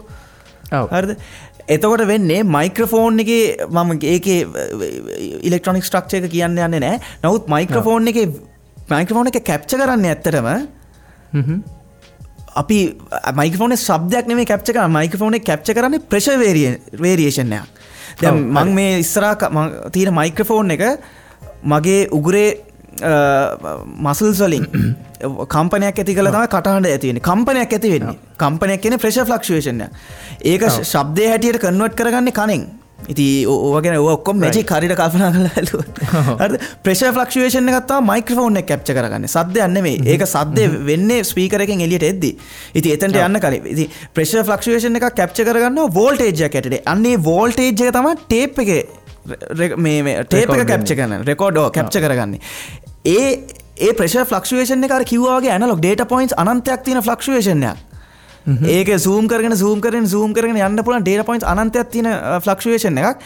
ඒ fluctuation එක voltage එක ඇටියට tape එකේ record. ඉතින් tape එකේ තියෙන magnetic oxide වල පිහිටීම orientation එක ඒ pressure fluctuation එක එහෙම නැත්නම් voltage fluctuation එක ඇටියට capture කරගන්නවා. ඉතින් microphone එක කියන්නේ ඇත්තටම transducer. ඒ කියන්නේ තව ශක්ති ප්‍රභේදයක් තවත් ශක්ති ප්‍රභේදයකට කන්වර්ට් කරගන්න පුළුවන්. ඒ කියන්නේ ප්‍රෙෂර් වේරියේෂන් එකක් වෝල්ටේජ් වේරියේෂන් එකක් කියලා. ඇත්තටම ඒක ශක්ති ප්‍රභේදයක් නෙවෙයි. නමුත් ශක්ති ප්‍රභේදයක් හැටියට කන්වර්ට් වෙන්නේ ප්‍රෙෂර් වේරියේෂන් එකක් වෝල්ටේජ් වේරියේෂන් එකක් හැටියට කන්වර්ට් කරන එකක් තමයි මයික්‍රොෆෝන් එකක් කියන්නේ. හරිද? right. ඔය කන්වර්ෂන් එක ඇනලොග් ටේප් එකේ ඒ විදියටම රෙකෝඩ් වෙනවා. ඔය ඇනලොග් එක. ඒ කියන්නේ data points මොනක්වත් මිස් වෙලා නැහැ. data points අනන්තයෙන්ම තියෙනවා. ඒක මොකද ඒක සටහන් කර ගැනීමක්. ඒක ඇනලොග් ටේප් එකේ තියෙන මැග්නටික් පාටිකල්ස් ඒ විදිහට ඔරියන්ටේෂන් එක වෙනස් වෙනවා. ඉතින් ස්පීකර් එක කියන්නේ මයික්‍රොෆෝන් එකේ ඔපොසිට් එක. ස්පීකරෙන් කාන්නේ වෝල්ටේජ් ෆ්ලක්චුේෂන් එකක්. දැන් ඇනලොග් ටේප් එකේ තියෙනවනේ වෝල්ටේජ් ෆ්ලක්චුේෂන් එක සඳහන් කරලා ඒක අනිත් පැත්ත ගන්නවා. ඉතින් ස්පීකර් ඇත්තටම ස්පීකර් එකකින් මයික් එකක් හදන්න පුළුවන්, මයික් එකකින් ස්පීකර් එකක් හදන්න පුළුවන් සීන් එකක් තියෙනවා. ඔව් ඇත්ත ටෙක්නිකලි ස්පීකින් මේ ස්පීකර් එකෙන් කරන්නේ වෝල්ටේජ් ෆ්ලක්චුේෂන් එක අපෝ ප්‍රෙෂර් ෆ්ලක්චුේෂන් එකක් හැටියට පත් කරලා ඒ කෝන් එක ස්පීකර් එකේ තියෙන කෝන් එක මූව් කරනවා. අර ඉතින් මේක ඇනලොග් මම කටින් කතා කරන කටින් හදන වයිබ්‍රේෂන් ඒ කම්පනය ඒ විදියටම ආපහු ස්පීකර් එකකින් ඇම්ප්ලිෆයි වෙලා හෝ ඇම්ප්ලිෆයි නොවි ස්පීකර් එකකින් ඒ විදියටම එනවා ඇනලොග්. ඔය ඉතින් අර මම ඉස්සෙල්ලා කියපු concept එක කමයා කරොත් ඇත්තටම ඔය data points අනන්තයම අවශ්‍යද අපිට? නෑ, ඩිජිටල් සිස්ටම් එකක් හොඳ ඩිජිටල් සිස්ටම් එකකින් පුළුවන් හරි sample rates සහ හරි bit rates වල වැඩ කරනවා නම් කනේ තියෙන සංවේදිතාව එමනත කනට මෙෂර් කරන්න පුළුවන් පැරමීටර්ස් වලට එහා ගිය පැරමීටර්ස් වලින් ඩිජිටල් වලට කැප්චර් කරගන්න පුළුවන්. ඩිජිටල් සිස්ටම් එකක් හැමතිස්සෙම ඇනලොග් සිස්ටම් එකකට වැඩිය පර්ෆෙක්ට් එෆිෂන්ට්ලි වැඩ කරන එකක්. දැන් හොඳම උදාහරණය තමයි ඇනලොග් සිස්ටම් එකක නොයිස් ෆ්ලෝ එකක් තියෙනවා. මොකද ඇනලොග් සර්කිට් එකේ තියෙන්නේ නොයිස් එකක් තියෙනවා. ඒ නොයිස් ෆ්ලෝ එකක් තියෙන ඉඳ ඇනලොග් සිස්ටම් එකක ඩයිනමික් රේන්ජ් එක හරිම අඩුයි. හරිම අඩුයි කියන්නේ අඩුයි ඩිජිටල් සිස්ටම් එකකට සාපේක්ෂව. ඩිජිටල් සිස්ටම් එකක නොයිස් ෆ්ලෝ එක තියෙන්නේ අපි 16 බිට් වගේ එකක් ගත්තොත් ඩෙසිබල්ස් 96ක් යට අපි වැඩ කරන ඩෙසිබල් ප්‍රමාණයෙන් ඩෙසිබල් 96 dB FL වල තමයි ඩිජිටල් සිස්ටම් එක නොයිස් ෆ්ලෝ එක තියෙන්නේ. 24 බිට් වල වැඩි කරනවා නම් 144 dB FL මයිනස් වල තමයි තියෙන්නේ. ඒ කියන්නේ අපි ඒක ඒ නොයිස් ෆ්ලෝ එක අපිට හිතාගන්නවත් බැරි තැනක යට තැනක තියෙන්නේ. ඉතින් එතකොට ඩිජිටල් සිස්ටම් එක ඩයිනමික් රේන්ජ් එක මාර ලොකු 140 ගාන. ඉතින් අපේ කනේ ඩයිනමික් රේන්ජ් එකත් 130. ඉතින් ඩිජිටල් සිස්ටම් එක 24 බිට් වැඩ කරන එකට පුළුවන් 144ක් මේවා කරන්න. ඉතින් ජෙට් එන්ජින් එකක් වුණත් මයික් කරලා ක්ලිප් වෙන්නේ නැති වෙන්න රෙකෝඩ් කරන්න පුළුවන් ඩිජිටල් සිස්ටම් එක. ඇනලොග් සිස්ටම් එක ඒක කරන්න අමාරුයි ඩයිනමික් අච්චර ඩයිනමික් රේන්ජ් එකක් නැති හින්දා. ඉතින් ඉන්දි කට්ටක් වැටෙන සද්දයක් රෙකෝඩ් කරන්න බෑ ඇනලොග් සිස්ටම් එකේ. මොකද ඇනලොග් සිස්ටම් එකේ ඊට වැඩිය ලොකු නොයිස් ෆ්ලෝ එකක් තියෙනවා. ඉදි කට්ට වැටන සද්දට වැඩිය ලොකු නොයිස් ෆ්ලෝ එකක් තියෙනවා. ඉතින් ඒකයි කියන්නේ ලොකු ඩයිනමික් රේන්ජ් එකක් තියෙන සිස්ටම් එකක් ඕනේ ඉදි කට්ටක් වැටන සද්ද රෙකෝඩ් කරන්න. ඒ කියන්නේ ඩිජිටල් රෙකෝඩින් සිස්ටම් එක ටෙක්නිකල් ඉක්විප්මන්ට් එකක් හැටියට මාර පවර්ෆුල් ඇනලොග් ඉක්විප්මන්ට් වලට වැඩිය. සහ අපි වැඩ කරන ෆ්‍රීකවෙන්සි ඩයිනමික් රේන්ජ් එක ගැන මම කිව්වා අපි වැඩ කරන ෆ්‍රීකවෙන්සි පරාසය ඩිජිටල් සිස්ටම් එක අපි 96 කිලෝහර්ට්ස් හරි එහෙම නැත්නම් අපි උදාහරණයක් 48 කිලෝහර්ට්ස් වල වැඩ කරනවා කියන්නේ 48000 හර්ට්ස් වල වැඩ කරනවා කියන්නේ සාම්පල් රේට් එක ඔක්කොම ඕවර් සාම්ප්ලින් හැමදේම හරහා ගිහිල්ලා අපිට රෙකෝඩ් කරන්න පුළුවන් උපරිම ෆ්‍රීකවෙන්සි 24000 වෙනවා. ඉතින් අපේ කනටත් අපිට ඇහෙන්නේ 20000න් 20000 ගොඩක් අය 17000න් යාවගේ ඇහෙන්නෙත් නැහැ. ඉතින් ඒත් අපිට පුළුවන් 24000 වෙන රෙකෝඩ් කරන්න. ඉතින් කන කියනකට කනේ මෙෂර්මන්ට්ස් වලට වැඩිය එහාගේ මෙෂර්මන්ට්ස් තියෙනවා ඩිජිටල් සිස්ටම් එකේ. ඩිජිටල් සිස්ටම් එකක් අනිවාර්යෙන් ඇනලොග් සිස්ටම් එකකට වැඩිය පර්ෆෙක්ට් ටෙක්නිකලි පර්ෆෙක්ට්. ඇනලොග් වල වාසිත ඩිජිටල් ඕක එක වාසියක් විතර. ඊට පස්සේ ඩිජිටල් වල ඔක්කොම ප්‍රීසෙට් රිකෝල් කරන තැන වල ඉඳන් ඒ කියන්නේ ඒක ඩිජිටල් කියන්නේ ඒක වෙනම ජීනියස් කන්සෙප්ට් එකක්. ඒකත් එක්ක හැප්පෙන්න බෑ ඇනලොග් වල. ඇනලොග් වල තියෙන එකම වාසිය තමයි ඇනලොග් කියන්නේ ඒස්තටිකලි ප්ලීසිං මේ රෙකෝඩ් කරන මාධ්‍යයක් රෙකෝඩින් මීඩියම් එකක්. ඒ කියන්නේ හොඳට කල්පනා කරලා බලන්න මේ කියන්නේ ස්ටුඩියෝ එකකට ගිටාරිස් කෙනෙක් එනවා කියලා හිතමු. හරිද? ගිටාරිස්ගේ සද්දේ ඇත්ත ඇති සැටියෙන් රෙකෝඩ් කරන්න ඕනේ. ඒ විදියටම රෙකෝඩ් කරන්න ඕන නම් තමයි යන්න ඕනේ ඩිජිටල් සිස්ටම් එකක් එක්ක හරහා. ඒ මයික්‍රොෆෝන් එක මයික් ප්‍රීස් හරහා ගිහිල්ලා හොඳ ඩිජිටල් කන්වර්ටර්ස් වල ඩිජිටල් සොෆ්ට්වෙයාර් එකක රෙකෝඩ් දීලා ආපහු ඩිජිටල් ටු ඇනලොග් කන්වර්ෂන් එකකින් තමයි ස්පීකර් එකට එනවා නම් අන්න ඒක තමයි හොඳම විදිය යම් කිසි දෙයක් ඒ තියෙන විදිහට. ඒ කියන්නේ ඒ රූම් එකේ ඒ සද්දේ ඒ තියෙන විදිහටම රෙකෝඩ් කරන්න ඕන නම් ඩිජිටල් සිස්ටම් එකක්. ඩිජිටල් සිස්ටම් එකක් ඕකට හරි වචනයක් තියෙනවා ෆිඩෙලිටි. ඩිජිටල් සිස්ටම් එක ෆිඩෙලිටි එක හොඳයි. ඒ කියන්නේ 1 to 1 ඉන්පුට් එකයි අවුට්පුට් එකයි අතර තියෙන සද්ද වෙනස පුළුවන් තරම් අඩුයි. ඉන්පුට් එකේ තමන් රෙකෝඩ් කරපු සද්දෙම තමයි අවුට්පුට් එකෙන් එන්නේ. මොකද ෆිඩෙලිටි එක ඕල්මෝස්ට් 1 to 1. ඉන්පුට් එක අවුට්පුට් එකට සමානයි. ඩිජිටල් සිස්ටම් එක මම මේ කියන්නේ high sampling rate high bit rate වැඩ කරන ඩිජිටල් සිස්ටම් එක. හොඳ කන්වර්ටර්ස් තියෙන. ඒ කියන්නේ අර ඇනලොග් සද්ද හරියටම සාම්පල් කරලා ඒ විදියටම ආපහු එළියට ගන්න පුළුවන්. ඇනලොග් වල සීන් එක තියෙන්නේ ඇනලොග් කියන එකේ ෆිඩෙලිටි බලාපොරොත්තුෙන් යන්න ඕන මේකක් නේ. මම මේ ඇනලොග් මේ අයින් කරනවා නෙමෙයි මම දෙකේ වෙනස කියන්නේ. ඇනලොග් වල තියෙන්නේ ෆිඩෙලිටි බලාපොරොත්තුෙන් පාවිච්චි කරන උපකරණ ටික නෙමෙයි ඇනලොග් කියන්නේ. ඇනලොග් කියන්නේ ඒස්තටික්ස් ඇඩ් කරන්නේ. ඔයාට ගිටාර එකක් ඇත්ත විදියට රෙකෝඩ් කරනවා ඩිජිටල් යනවා. ඔයාට ගිටාර එකට ඒස්තටික්ස් ඇඩ් කරන්න ඕන නම් ගිටාර එක සින්දුවකට නම් අපි රෙකෝඩ් කරන්නේ. නැත්තම් ඒස්තටිකලි තව සෙල්ලම් කරන්න ඕන මේ නිර්මාණයක් නා අපිට පුළුවන් ගිටාර එක ඇනලොග් මයික් ප්‍රීස් හරහා ක්ලිප් කරලා යවලා ඇනලොග් ටේප් හරහා යවලා කම්ප්‍රෙසර්ස් EQs තමයි. මොකද එතකොට ඉන්පුට් එක අවුට්පුට් එක 1 to 1 වෙන්නේ නැහැ. ඇනලොග් ටේප් එකක රෙකෝඩ් කරනවා කියන එකම ඇති ඒ සද්ද වෙනස් වෙන්නේ. ඒ කියන්නේ ඉන්ෆර්මේෂන් ඩිස්ටෝට් වෙනවා. ඩිස්ටෝට් වෙනවා කියන්නේ ඉංග්‍රීසි භාෂාවෙන් තේරෙන වෙනස් වෙනවා කියන එක. ක්ලිප් වෙනවා කියන එකම නෙමෙයි. ඉන්ෆර්මේෂන් වෙනස් වෙනවා ඇනලොග් වල රෙකෝඩ් කරද්දී. ඒ කියන්නේ ඇත්ත ඇති සැටියෙන් රෙකෝඩ් කරන්න බෑ. ඇනලොග් කියන්නේ එවිඩන්ස් එකතු කරන්න හොඳ මාධ්‍යයක් නෙමෙයි. මොකද ඇත්ත ඒ විදිහටම රෙකෝඩ් කරන්න බෑ. ඉතින් ඇනලොග් සිස්ටම් එකක් කරා වොයිස් එක රෙකෝඩ් කරාම ඒකට පොඩි ටෙක්ස්ට් එකක් ඇඩ් වෙනවා. ඒකට ඒස්තටික්ස් ඇඩ් වෙනවා. හොඳ එන්ජිනියර්ස්ලා දන්න ඇනලොග් ඉක්විප්මන්ට් වලින් ඒස්තටික්ස් ඇඩ් කරන්න. ඒක මයික් ප්‍රීස් ක්ලිප් කරලා හරි එහෙම නැත්නම් ටේප් එකට යන්න කලින් කම්ප්‍රෙසර් එකක් දාලා හරි එහෙම නැත්නම් EQ එකකින් වෙනම ස්වීට්නස් එකක් ඇඩ් කරලා හරි අන්න එතන කෙලින්ම ඇනලොග් කියන්නේ එතන කෙලින්ම කලාවක් තියෙනවා කරන්න.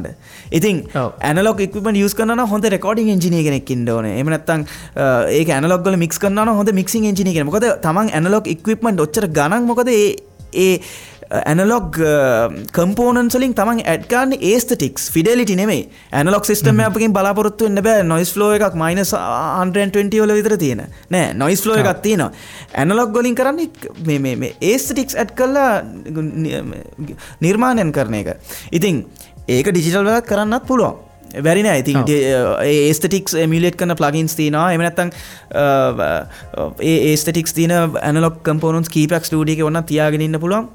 නමුත් අඳුර ගන්න ඕන වෙනස මේක සාරාංශගත කරන්න අඳුර ගන්න ඕන වෙනස තමයි ඇනලොග් කියන්නේ ඒකේ තේරුම. ඇනලොග් කියන්නේ ඒක කන්ටිනියස් කොහෙද කැඩෙන්නේ කන්ටිනියස් data recording system එක method එක. ඩිජිටල් කියන්නේ continuous නේ discrete. යා packets by packets. එහෙම නැත්නම් sample by sample තමයි information එකතු කරන්නේ. කොහොම හරි ඇනලොග් ඩිජිටල් වලට වැඩිය හොඳයි කියන ඒ මිත් එක කැඩිලා යනවා. මොකද ඩිජිටල් සිස්ටම් එකකට පුළුවන් අපේ කනේ වැඩ කරන පැරමීටර්ස් වලින් එළියෙන් ඉන්ෆර්මේෂන් රෙකෝඩ් කරන්න. ඒ කියන්නේ කනට වැඩි අති සෙන්සිටිව් ඉන්ෆර්මේෂන් රෙකෝඩ් කරත හැකි. ඇත්තටම එහෙම රෙකෝඩ් කරන්න පුළුවන් එකම සිස්ටම් එක ඩිජිටල් උත් විතරයි. ඇනලොග් වල කරන්න බෑ. ඇනලොග් වල ලිමිටේෂන්ස් තියෙනවා. ඇනලොග් වල ෆ්‍රීකවන්සි රේන්ජ් එක එකේ ලිමිටේෂන්ස් තියෙනවා. ඩිජිටල් අපිට සාම්පල් රේට් එක උඩට දදා අපි හිතමු 384 කිලෝහර්ට්ස් වල රෙකෝඩ් කරනවා කියන්නේ අපිට වවුලන්ටත් ඇහෙන විදිහේ ශබ්ද රෙකෝඩ් කරත හැකි. අනිවාර්යෙන් මයික්‍රොෆෝන් එකට ඒක පික් කරන්න පුළුවන් නම් ඒ ප්‍රෙෂර් ෆ්ලක්චුවේෂන් එක. ඉතින් ඇනලොග් සිස්ටම් එක ටේප් එකක වගේ ඒ වගේ එකක් කරන්න බෑ ජීවිතේට. සා ටේප් එකක එන ලෝ ලෙවල් ශබ්ද රෙකෝඩ් කරන්නත් බෑ. ටේප් එහෙම නැත්නම් ඇනලොග් ඉක්විප්මන්ට් කම්ප්‍රෙසර්ස් EQs වල ඒකේ අරමුණ 1-to-1 ෆිඩෙලිටි තියෙන රෙකෝඩින් සිස්ටම් එකකට මේව කරන්න නෙමෙයි. එහෙම සිස්ටම්ස් වල වැඩ කරන මිනිස්සු ඉන්නවා. නමුත් ඇනලොග් ඒස්තටික්ස් බලාගෙන වැඩ කරන මිනිස්සු ඉන්නවා. ඕකේ කවලම හයිබ්‍රිඩ් සෙටප් එකක වැඩ කරන මිනිස්සු ඉන්නවා. ඉතින් ඇනලොග් හොඳයි ඩිජිටල් හොඳ නැහැ කියන මතයක් එන්නේ ඔය එහෙම කතාවක් අවශ්‍ය වෙන්නේ නැහැ තවදුරටත්. එහෙම අවශ්‍ය වෙන්නේ නැත්තේ මොකද ඇනලොග් වලින් කරන එකක් ඩිජිටල් වලින් කරන එකක් සහ ඩිජිටල් කියන එක ඔල්රෙඩි ඒක මිනිස්සු බාර අරගෙන ඉවරයි. අපි කරන සියලුම දේවල් ඩිජිටල්. අපි බලන දේවල් ඩිජිටල්, අපි අහන දේවල් ඩිජිටල්, අපි රෙකෝඩ් කරන ඩිජිටල්, අපි ප්ලේබැක් කරන ඩිජිටල්. ඒකට හේතුව තියෙනවා ඩිජිටල් කියන එක කන්වීනියන්ට්. ඒක අපේ සෙන්සර්ස් වලට එහයින් පුරවන්න පුළුවන් මේ වැඩ කරන්න පුළුවන් මීඩියම් එකක්. ඒ ඩිජිටල් වල කිසිම ප්‍රශ්නයක් නැහැ. දැන් ඔය ෆිල්ම් වලත් ඕක තියෙනවා. සමහර අය තාම ෆිල්ම් කැමරාස් වලින් කරන්න හදන නොයිස් එකක් ඇඩ් වෙනවා කියලා. ඒස්තටික්ස් ඇඩ් වෙනවා. ඒක හරි. ඒස්තටික්ස් ඕන නම් එහෙම කැමරා එකකින් කරන්න පුළුවන්. නමුත් ඩිජිටල් කැමරා එකක් එනවා කියන එකෙන් ඒ ප්‍රොඩක්ෂන් එක සම්පූර්ණ වෙනස් වෙන තව ගොඩාක් දේවල් ක්‍රියේටිව්ලි try කරන්න පුළුවන් ඩිජිටල් මෙයා කරනවා. කොහොමරි මට මේක ඩිජිටලි කරනවා නම් අර ඇඩ් වෙන ඒස්තටික්ස් අපිට වෙනම අරගෙන ඇඩ් කරන්න පුළුවන්. කැමති නම් නොකර ඉන්නත් පුළුවන්. නමුත් ඒ ඒස්තටික්ස් තාම ඇනලොග් ඒ කියන්නේ ඇනලොග් වලින් ගේන ඒස්තටික් එක මැච් කරනවද නැද්ද කියන ප්‍රශ්නේ තාම තියෙනවා. ඒක තාක්ෂණ දියුණුවත් එක්ක ඒක හරිය. නමුත් තාක්ෂණය දැනටම ඉතින් ගොඩක්ම දියුණුවේ ඒ ඒස්තටික්ස්. ඒ කියන්නේ ඕන තරම් රිසර්ච් කරලා තිනවා ලෝකේ ඇනලොග් රෙකෝඩින් එකකුයි ඩිජිටල් රෙකෝඩින් එක වෙන් වෙන්ව අඳුර ගන්න පුළුවන්ද කියන එක මිනිස්සුන්ට අඳුර ගන්න බෑ. ඒ කියන්නේ ඩිජිටල් ටෙක්නොලොජි ඒක පාස් කරලා ගොඩක් කල්. ඇනලොග් හොඳයි කියලා කවුරුසෙක් කියනවා මොකක්ද හොඳ කියලා අහන්න ඕන ඔක්කොම කාලේ ඇනලොග් එකේ මොකක්ද හොඳ. ඒ කියන්නේ ඇනලොග් වල තියෙන එකම හොඳ ඒස්තටික්ස් විතරයි. මොකද ඒක ස්වභාව ධර්මයෙන් නීති රීතිත් එක්ක තමයි ඒ කම්පෝනන්ට්ස් වැඩ කරන්නේ. ඒකින්ද එයාටම මේ අයිඩෙන්ටිෆයි වෙච්ච ඒස්තටික්ස් ඇඩ් කරනවා. ඉතින් ඒ ඒස්තටික් එක හැමතිස්සෙම අවශ්‍ය නැහැ. ක්ලීන් රෙකෝඩින්ග්ස් එක්කලා යන සින්දු ඕන තරම් තියෙනවා. ඉතින් ඒවා ඩිජිටල් සිස්ටම්ස් හරහා වෙන්නේ. ඉතින් ඕක ඔය ටොපික් එක මේ ඕඩියෝ ඉන්ඩස්ට්‍රි එක ඇතුලේ කතා කරලා ඉවර වෙච්ච ටොපික් එකක්. ඕඩියෝ ඉන්ඩස්ට්‍රි එක ගැන එහෙම අයිඩියා එකක් නැති අය තාම ඩිබේට් කරන්නේ ඇනලොග් හොඳයි නේද? නෑ ඇනලොග් කියන්නේ පරණ ටෙක්නොලොජි එකක්. ඒක ඉතින් මන්දන්න ඉලෙක්ට්‍රික් කාරයක් එක ඇන්ටිකායක කම්පයකන ඇන්ටිකායක හොඳයි කියන මොකක්ද හොඳ කියලා නො ඇන්ටිකායක ඇති ගමන ලස්සන ඇති නමුත් ඉලෙක්ට්‍රිකායක කියන්නේ මොකක්ද කියන එක මිනිස්සු දැන් ඔල්රෙඩි දන්නවා ඒක ඩේටා තෝගයක් තියෙනවා ගමනාන්තේ මැප් කරන්න පුළුවන් බැටරියක් එක්ක යන්නේ පෙට්‍රල් ගන්න නවත්තන්න ඕනේ තව ටික දවසකින් උඩින් යනවා කියලා කියයි ඒ කියන්නේ ඒක වෙන ලෝකයකට තමන්ට ඇක්සස් හදලා දෙනවා ඉතින් ඩිජිටල් කියන එක පිළිගන්න නැති මිනිස්සු ඉන්නවා නම් මේක බොහොම අනුවන වැඩක් ඉතින් ඒස්තටික්ස් විතරයි ඉතුරු වෙන්නේ ඇනලොග් මේ දේවල් ඔව් පැහැදිලි උත්තරයක් හම්බුණා ඒ අහපු ප්‍රශ්නෙට මොකද ඕක මට මේ තැන් වලින් ඇහෙන දෙයක් මම ඒකයි ඔයාගෙන් ඇහුවේ මොකද්ද ඔයාගේ මේ ඔයා කොහොමද ඒක දකින්නේ කියන එක දැන් මේ ওই ටෙක්නොලොජි කියන කතන්දරේ කතා කරපු නිසා මම මේක අහන්නේ ලංකාවේ මම දකිනවා ගොඩක් අය කියන දෙයක් තමයි මේ අපිට මේ පිටරටවල් වල වගේ ලේසි නෑනේ වැඩ කරන්න කියන එක. ඒ කියන්නේ ඔයා හිතනවාද මේ අපිට මේ රටේ ඉඳගෙන ක්‍රියේටිව් දේවල් කරන්න ආර්ට් එකක් හදන්න මොන හරි දෙයක් නිර්මාණය කරන්න අපිට ටෙක්නොලොජි වල මදිකමක් තියෙනවා කියලා? නෑ ටෙක්නොලොජි වල මදිකමක් නෙමෙයි තියෙන අපිට එහෙම වැඩ කරන්න එහෙම ඉල්ලුමක් තියෙන විදිහේ ඉන්ඩස්ට්‍රි එකක් හැදිලා නෑ ලංකාවේ. ඒ කියන්නේ එහෙම ඩිමාන්ඩයක් නෑ. දැන් ඉන්දියාව අපි හැමදාම සාම ලංකාවේ මිනිස්සු හිනා යන මිනිස්සු පාරේ කැත කරන්න යනවා. නමුත් ඒගොල්ලන්ගේ ෆිල්ම් ඉන්ඩස්ට්‍රි එකක් තියෙනවා. ඒ කියන්නේ ෆිල්ම් වලට ඩිමාන්ඩ් එකක් තියෙනවා. මිනිස්සු ෆිල්ම් බලන්න යනවා. ඒ වෙනුවෙන් වියදම් කරනවා. ඒගොල්ලන්ගේ මියුසික් වලට ඩිමාන්ඩ් එකක් තියෙනවා.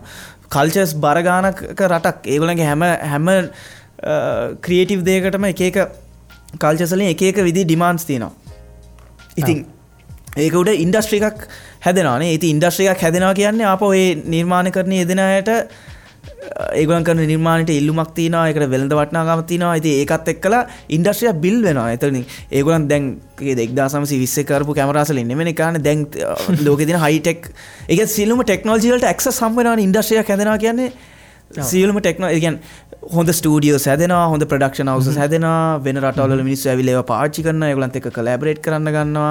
ඒ කියන්නේ තමාගේ නිර්මාණය ඊළඟ ස්ටෙප් එකට තල්ලු කරන්න. එහෙම නැත්නම් ක්‍රියේටිව් බවුන්ඩරිස් කඩන්ඩ අවශ්‍ය කරන තාක්ෂණය දැනුම ඒකට අවශ්‍ය කරන මුදල සියලුම දේවල් එක්කව වෙන තැනක් ඉන්ඩස්ට්‍රි එකක් කියන්නේ. ඉතින් එහෙම ෆිල්ම් ඉන්ඩස්ට්‍රි එකක්, මියුසික් ඉන්ඩස්ට්‍රි එකක් තියෙනවා ඉන්දියාව හෝ ඇමරිකාව හෝ යුරෝප වගේ තැන්වල. නමුත් ලංකාවේ එහෙම යන්නේ මිනිස්සුන් තාම එහෙම ඩිමාන්ඩ් එකක් හදලත් නැහැ.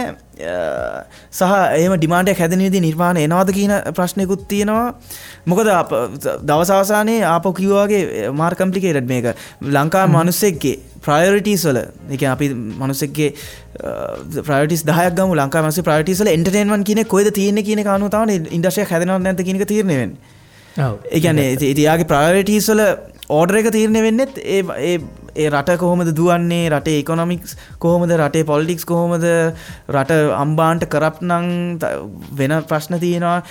ඒ මිනිස්සයාගේ පාඩිය 15000යි නෑ. ඒකෙන් එහා ගෑණියෙකුයි ළමයෙකුටයි කන්න දෙන්න ඕනේ නම් එයා වානිකා හිතන්නේ එහෙම සොසයිටි එකක එන්ටර්ටේන්මන්ට් වලට ප්‍රයොරිටි එකක් හම්බ වෙන්නේ නැහැ නේ. මිනිස්සයාගේ ජීවිතේ ප්‍රයොරිටි එකක් නෙමෙයි වීකෙන්ඩ් එකේ ගිහිල්ලා මේ මොකක් හරි හොඳ ෆිල්ම් එකක් බලන එක හෝ එහෙම නැත්නම් හවස ස්ටේජ් තියේටර් එකක් බලන එක හෝ ඒ වගේ දේවල් ලංකාවේ මිනිස්සුගේ එන්ටර්ටේන්මන්ට් කොහෙද තියෙන්නේ කියන එක 7-8ට ටීවී එක දැම්මම බලන්න පුළුවන්.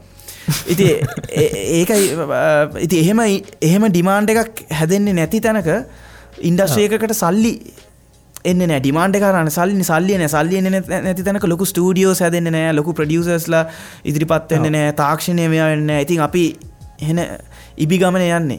ඉතින් ඒක ලංකාවේ හොඳ ඔඩියෝ ස්ටුඩියෝස් එහෙම තියෙනවාද, රෙකෝඩින් ස්පේසස් තියෙනවාද, ෆිල්ම් ස්ටුඩියෝස් තියෙනවාද? ඒ සියල්ලම තියෙන්නේ ඉන්ඩස්ට්‍රි එකකට මේක දියුණු වෙනවද නැද්ද කියන එක. ඉන්ඩස්ට්‍රි එකකට දියුණු වෙනවද නැද්ද කියන එක තියෙන්නේ ඉන්ඩස්ට්‍රි ඇතුළේ ඉන්න මිනිස්සුන්ට මේක මොකද්ද තියෙන විෂන් එක සහ මේවා කන්සියුම් කරන ඔඩියන්ස් එකට මොකද්ද තියෙන විෂන් එක කියන එක තමයි. ඉතින් හැමෝම සබුද්ධික වෙන්න ඉන්ඩස්ට්‍රි එකක් හැදේ. ඉතින් මන් දන්නේ ලංකාවේ මිනිස්සුන්ට එන්ටර්ටේන්මන්ට් කියන එක ප්‍රයොරිටිස් වල උඩ තියනවාද කියලා. මිනිස්සු කාලේ ඇඳලා ඉන්න ඕනේ ඔක්කොටම කලින්. වහලයක් තියෙන්න ඕනේ ඔළුවට. ඊට පස්සේ රටේ තියෙන ප්‍රශ්නත් එක්ක මන් දන්නේ ඉතින් ඒක හරි අපිත් කලාකරුවෝ බලාපොරොත්තු වෙනවා නම් එහෙම ඩිමාන්ඩ් එකක් එහෙම ඉන්ඩස්ට්‍රි එකක් අපිටත් පිස්සු වෙන්න ඕනේ මේ වගේ රටක. නෑ ඉතින් ඇත්ත කතාව ඒක මිනිස්සුන්ට එන්ටර්ටේන්මන්ට් කියන එක මං හිතන්නේ පළවෙනි ප්‍රයිටිසල පලනි තුනට ඒ කියල ලංකාව තාව ලොකු කාලෙකට ඉරෝපොල එහෙම ඇති ඇමරිකාවේම ඇතිව ලංකාවේම කරන්න අමාර මොකද කලාකාරකොත් බලා කලාකරුවන්ගේ ප්‍රයිටිසලන්න එන්ටර්ටේන්මන්ට් කියන එම ඇත්ත කතාව ඒගොල්ලන්ත් බලන්නේ කාලා ඇඳලා කරලා වාහනයක් හොයාගෙන බයික් එකට පෙට්‍රල් ගහගෙන ඊළඟ දවසේ වැඩේ කරන්නේ කොහොමද කියලා. ඕකනේ ඇත්ත කතාව. ඕක තමයි ඇත්ත කතාව. ඒක ලංකාවේ මියුසික් කරන උඩම තැන ඉඳන් යටම තැන මිනිස්සයාට පොදුයි. ඒක ඉඳන් තමයි මියුසික් ඉන්ඩස්ට්‍රි එක කරප්ට් වෙලා තියෙන්නේ. ලංකාවේ මිනිස්සු හරි කරප්ට් නේ ඕරකමට පුරුදු වෙලා තියෙන්නේ. ඔය හේතු ඉඳන් තමයි. ඉතින් ඉන්ඩස්ට්‍රි එකක් හැදෙන්නේ නැහැ. ඉන්ඩස්ට්‍රි එකක් හැදෙන්න හෙන විෂනරිස්ලා උනේ. මේක තල්ලු කරගෙන යන්න පුළුවන් විෂනරිස්ලා උනේ. එහෙම විෂනරිස්ලාට හොයාගන්න අමාරුයි ලංකාවේ මන් දන්නේ ඉන්ඩස්ට්‍රි එකක්. කියන්න බෑ ෆියුචර් එක ගැන මොකද කියන්න අකමැති. නමුත් මේ යන විදිහට මං හිතන්නේ එහෙම ඩිමාන්ඩ් එකක් එන තැනක්. ඉතින් ඔයාගේ කියපු ප්‍රශ්නෙට උත්තරේ තියෙනවා. ඒකේ ලංකාවේ ඇයි කවදාකවත් එහෙම ටෙක්නොලොජි එන්නේ නැත්තේ? හේතුව ඒක තමයි. ෆිල්ම් හොඳ ෆිල්ම් එකක් ආවොත් මිනිස්සු කී දෙනෙක් බලන්න යනවද? නැහැ බලන්න යන්නේ නැහැ. ඉතින් ඒ වගේ ගැටලු තියෙනවා. ප්‍රශ්න තියෙනවා. දැන් මේ මියුසික් කියන අපි මියුසික් විතරක් කතා කරමු. මොකද මේ මම දැන් අහන්න යන දෙයට. මොකද නැත්නම් ඕක ගැන කතා කරන්න ගියොත් ඒක එන ලොකු මේ පරාසයක් තියෙනවා. අපිට මේක ASCII කතා කරලා ඉවර කරගන්න බැරි ඔය සීන් එක. මේ මියුසික් කරනකොට මේ දැන් මේ කමර්ෂල් මියුසික් ඒ කියන්නේ විකුණන්න කරන මියුසික්, සල්ලි වලට කරන මියුසික් ඔන්න ඔහොම එකක් තියෙනවනේ. සහ ආටිස්ලා තමන්ගේ මානසික තෘප්තියට කරන මියුසික් තියෙනවා. නැත්නම් හොඳ ආර්ට් වර්ක් එකක් කරන්න උවමනාවට කරන මියුසික් තියෙනවා. දැන් මම ඔයාගෙන් ඇහුවොතින් ඔයාට කොච්චර ගාණක් දුන්නත් ඔයා පර්සනලි සතුටු වෙන්නේ නැති මියුසික් ඔයා කරනවද? නෑ අර අපි කතාරු පළවෙනි ප්‍රශ්නය තමයි ආටිස්ට් කෙනෙක් කියන්නේ මොකක්ද කියන පොඩි ඩෙෆිනිෂන් එකක් දෙන්න හදුවානේ. උදේ පාන්දර නැගිටින්නේ ක්‍රියේෂන් එකක් කරන්න තියෙන ඔබ්සෙෂන් එකක් හින්දා නම් ක්‍රියේෂන් එකක් කරන්න තියෙන උවමනාවට නැගිටින මිනිස්සෙක් මම හිතන්නේ කවුරු හරි ගෙනල්ලා දෙන සල්ලි සූට් කේස් එකක් දිහා බලලා බ්‍රීෆ් කේස් එකක් දිහා බලලා තීරණය කරන්නේ නැති මම නිර්මාණයක් කරනවද නැද්ද කියන එක. ඒක වළංගු නෑ. සහ ආපු ප්‍රශ්නේ කියන්නේ ඔයා දැන් කිය කමර්ෂල් මියුසික් වලට ඔයා ඩෙෆිනිෂන් එකක් දුන්නානේ සල්ලි හොයන්න බලාගෙන කරන මියුසික් නෑ. ඒක අනිත් පැත්තට එන්නේ. මනුස්සෙක් නිර්මාණයක් කරනවා ඒ නිර්මාණයකට කමර්ෂල් වැලියු එකක් ලැබෙනවා. ඒ කියන්නේ සමාජය විසින් ඒක පිළි අරගෙන ඒකට වෙළඳ වටිනාකමක් එනවා.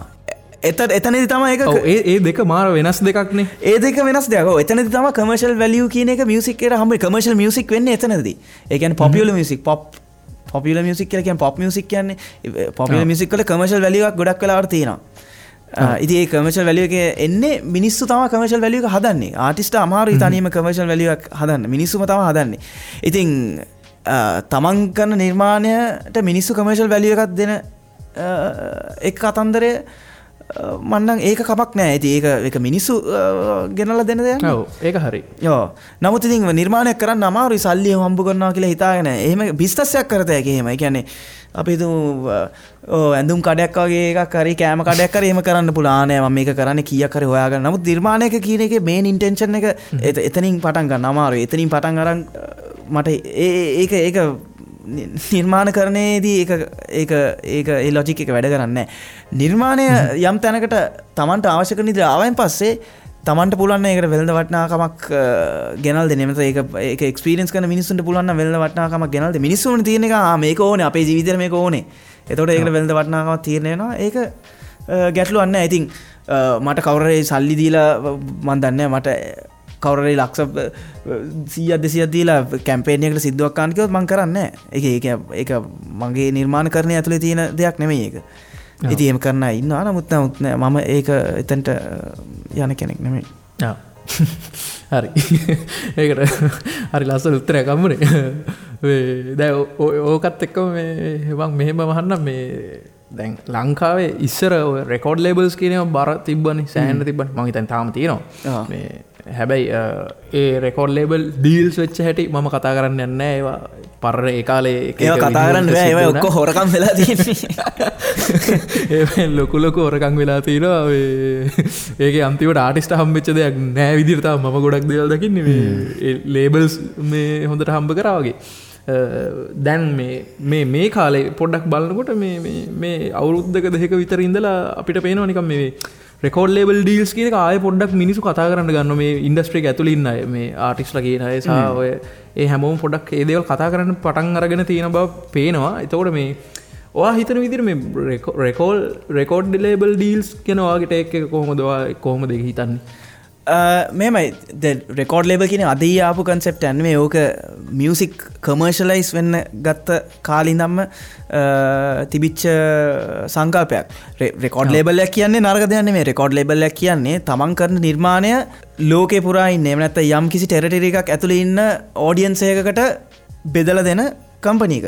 ඉතින් ඒකේ කිසිම වැරද්දක් නැහැ. ඕකේ වැරද්ද වෙන්න ගන්නේ තමන් කරපු නිර්මාණයක් තමා ක්‍රියේටිවිටි ඉඳන් කරපු නිර්මාණයක් වෙන කම්පැනි එකක් කරා බෙදා හරිද්දි ඕකේ ගිවිසුමක් තියෙනවා. ඕක මොකද එහෙම එකක් බෙදා හරින්න ඒගොල්ලන්ට යම්කිසි ලයිසන්සස් බලපත්‍රයක් එහෙම රයිට්ස් අවශ්‍යයි ඒවා ක්ලියර් කරගන්න ඕනේ. ඉතින් ඔතන සම්පූර්ණ බිස්නස් ගනුදෙනුවක් වෙනවා. ඉතින් ඒ ගනුදෙනුව කොහොමද වෙන්නේ කියන එක අනුව රෙකෝඩ් ලේබල්ස් හොඳ නම් ආපු තැන් තියෙනවා නරක නම් ආපු තැන් තියෙනවා. මොකද රෙකෝඩ් ලේබල් ගොඩක් මේක ඇත්ත කතාව මේක ලෝකේ රෙකෝඩ් ලේබල්ස් හදපු මිනිස්සු කලාකාරයෝ නෙමෙයි ගොඩක් වෙලාවට ඒක බිස්නස්මන් කෙනෙක් තමයි. බිස්නස්මන් කෙනෙක් තමයි රෙකෝඩ් ලේබල් කියන කන්සෙප්ට් එක හරහා එන්නේ බිස්නස්මන් කෙනෙක් නේ ඔන්ටර්ප්‍රනර් කෙනෙක්. ඒගොල්ලන් වැඩ කරන්නේ කලාකාරයොත් එක්ක නිර්මාණකරුවොත් එක්ක. ඉතින් ඔය දෙගොල්ලෝ එච්චර හොඳ යාළුවෝ නෙමෙයි ගොඩක් වෙලාවට. මොකද කලාකාරයෙක් හිතන විදිය වෙනස් බිස්නස් කරන කෙනෙක් හිතන විදිය වෙනස්. නමුත් ඔය දෙන්නගේ කෝඑක්සිස්ටන්ස් එක උඩ තමයි ඔය කියන කමර්ෂියලි වයබල් දෙයක් හැදෙන්නේ. නිකන් හොඳම උදාහරණයක් ගමු. අපි එක්සාම්පල් බීටල්ස් වගේ බෑන්ඩ් එකක් ගමු. බීටල්ස් කියන 4 දෙනෙක් හිටපු ඒගොල්ලන් නිර්මාණය කරේ. දැන් මම බෑන්ඩ් එකක් ගත්තේ ඒකේ ආටිස්ට් කියන එකන ඇතුළේ ක්‍රියේටර් කියන එක්කෙනත් ඉන්න මේ එක්සාම්පල් එක ලේසි. ඒ කියන්නේ ක්‍රියේටර් බීටල්ස් හරිද? දැන් ඒගොල්ලන්ගේ හදන නිර්මාණ හදපු නිර්මාණ ලෝකෙ පුරාම බෙදලා දෙන්න ඒගොල්ලන්ට තනියම බෑනේ. කොහොමද තනියම කරන්න බෑ. ඉතින් යාට ඒකට තව සගයක් අවශ්‍යයි. ඒ සගය වෙන්නේ රෙකෝඩ් ලේබල් එක. හරිද? එතකොට මෙතන වෙන ස්පෙෂල් සිදුවීම තමයි බීටල්ස්ලා හදලා දෙන්නේ සබන් කැට නෙමෙයි. ඒ කියන්නේ නිකන් මේ හොඳ උදාහරණයක් ගන්නකො බීටල්ස් අමතක කරන්න අපි අද සබන් කැටයක් හදන්න රෙසිපි එකයි. මම බෙහෙතක් හදන්න රෙසිපි එකක් හොයාගත්ත මිනිස්සෙක් ඉන්නවා කියලා. හරිද? ඒ රෙසිපි එකේ ප්‍රොඩක්ෂන් කරන්න. ඒ කියන්නේ හරි ඔන්න රෙසිපි එක හොයාගන්න එක තමයි ක්‍රියේටිව් වැඩේ. ඒ නිර්මාණාත්මක වැඩේ. ඒක කරන්න බෑ ගොඩ දෙනෙට. ඒක නමුත් තනි මිනිසෙක් කරලා තිනවා. දැන් ඒක යා කොහොමද රට පුරා ඕක බෙදන්නේ? ඇයි ගෙදර ඉඳන් තනියම හදන්න බෑනේ. අපි හිතුව මොකක් හරි බෙහෙතක් තියෙන සබන් කැටයක් කියලා. හරිද? ඒක යාට තනියම හදන්න බෑ. යාට තනියම හදලා විකුණන්න ගියත් යාට ලයිෆ් ටයිම් එකක් යයි. එයාට ඒක ප්‍රොඩක්ෂන් ඕනේ. දවසට සබන් කැට 1000 2000 ගාන කර්මාන්ත ශාලාවක් ඕනේ. ඉතින් එයා කර්මාන්ත ශාලාවකට ගිහලා කියනවා මේවයි මගේ රෙසිපි එකක් තියෙනවා. ඒක ඕගලන්ට උස්සන්න බෑ. ඒ රෙසිපි එක මගේ ඒක ඕනර්ෂිප් එක මට තියන්න ඕනේ. මම ඕගලන්ට රෙසිපි එක දෙන්න. ඕගලන් මේකේ සබන් කැට දවසට 2000 ගානේ ගහලා විකුණන්න මයකට මාර ඩිමාන්ඩ් එකක් තියෙයි. ඉතින් ඒගොල්ලන් බැච් එකක් ගහනවා. ගහලා ඒක විකුණනවා. ඔන්න ඕකම තමයි වෙන්නේ. එකම වෙනස කර තියෙන. ඒ රෙකෝඩ් ලේබල් එක වෙන්නේ කර්මාන්ත ශාලාව. හරිද? එතකොට රෙසිපි එක හදන මිනිස්සයා වෙන්නේ ආටිස්ට් වෙන බීටල්ස්. ඒ කියන්නේ ක්‍රියේටර්. අමාර ඉස්සලා කිව්වා ආටිස්ට් කියන කට්ටිය වරද්ද ගන්න සිංගර් නෙමෙයි මම කියන්නේ ක්‍රියේටර්. අපි ක්‍රියේටර් කියලා කියමු. ලේසි. ඉතින් ගොඩක් වෙලාවට රෙකෝඩ් ලේබල් එකක් එක ගනුදෙනු කරන්න ඕනේ. ගොඩක් වෙලාවට හැම වෙලාවෙම ගනුදෙනු කරන්නේ ක්‍රියේටර් සහ රෙකෝඩ් ලේබල් එක. ඉතින් ගොඩක් වෙලාවට ක්‍රියේටර්ම තමයි ආටිස්ට් සිංගර්. සමහර වෙලාවල් තියෙනවා සිංගර් ක්‍රියේටර් කැටේ නෙමෙයි හුදෙක් වොයිස් එක විතරක් දීලා යන වෙලාවල්. එතකොට එතනදී රෙකෝඩ් ලේබල් එකත් එක්ක යාට ගනුදෙනු කරන්න තියෙන අවස්ථාවන් මාර අඩුයි. ඉතින් අපි අර පරණ එක්සැම්පල් එකට ගත්තොත් බීටල්ස්ලා රෙසිපි එකක් හදන්නේ ඒ රෙසිපි එක ප්‍රොඩියුස් කරන්න තමයි රෙකෝඩ් ලේබල්. ඉතින් මොකද මේ බීටල්ස්ලාට හොඳ සින්දු තිබ්බට ඒගොල්ලන් ඒක ගෙදර ඇතුලේ ප්ලේ කරගෙන හිටියට ඒගොල්ලන්ට ස්ටුඩියෝ එකකට ඇක්සස් නැහැනේ. මං කියන්නේ මේ එන සිම්පල් එක්සැම්පල් එකක් කියන්නේ මේ කතාව තේරුම් ගන්න. ස්ටුඩියෝ එකක් අවශ්‍යයි හොඳ. ඒක වර්ල්ඩ් ක්ලාස් ස්ටුඩියෝ එකක් එන්න ඕනේ. ඒකේ ඒ ස්ටුඩියෝ එක සමහරට මාස 6කට අවුරුද්දකට බුක් කරන්න ඕනේ වෙන්න පුළුවන්. ඒගොල්ලන්ගේ තියෙන සින්දු ටික හදන්න. ඉතින් ඒකට මුදලක් අවශ්‍යයි. ඒ මුදල ලබා දෙනවා රෙකෝඩ් ලේබල්. රෙකෝඩ් ලේබල් එක ගාව තමයි ස්ටුඩියෝ එක තියෙන්නේ. රෙකෝඩ් ලේබල් එක ගාව තමයි ප්‍රොඩියුසර්ස්ලා ඉන්නේ. මික්සිං එන්ජිනියර්ස්ලා, මාස්ටරින් එන්ජිනියර්ස්ලා ඉඳන් CD එක කපන තැන එහෙම නැත්නම් වයිනල් රෙකෝඩ් එක කපලා ඒක බෙදා ගන්න තැන සම්පූර්ණ ප්‍රොඩක්ෂන් ප්‍රොසෙස් එක රෙකෝඩ් ලේබල් එකේ තියෙන්නේ. දැන් බීටල්ස්ලාට කරන්න ඕනේ බිස්නස් කිවිසුමක් ගහගන්න ඕනේ. දැන් නිර්මාණකරණය කියන එක බීටල්ස්ලා ගේ ඇතුළේ ඉඳන් කරනවා. ඒකයි මේකයි පටල ගන්න අවශ්‍ය නැහැ. ඒගොල්ලන්ගේ අවශ්‍ය කරන නිර්මාණය ඒගොල්ලන්ට ඕන විදිහට ඒගොල්ලන් හදා ගන්නවා. හරිද? හදලා ඒගොල්ලන් රෙකෝඩ් ලේබල් එකේ කියනවා හරි දැන් අපි බිස්නස් කරමු.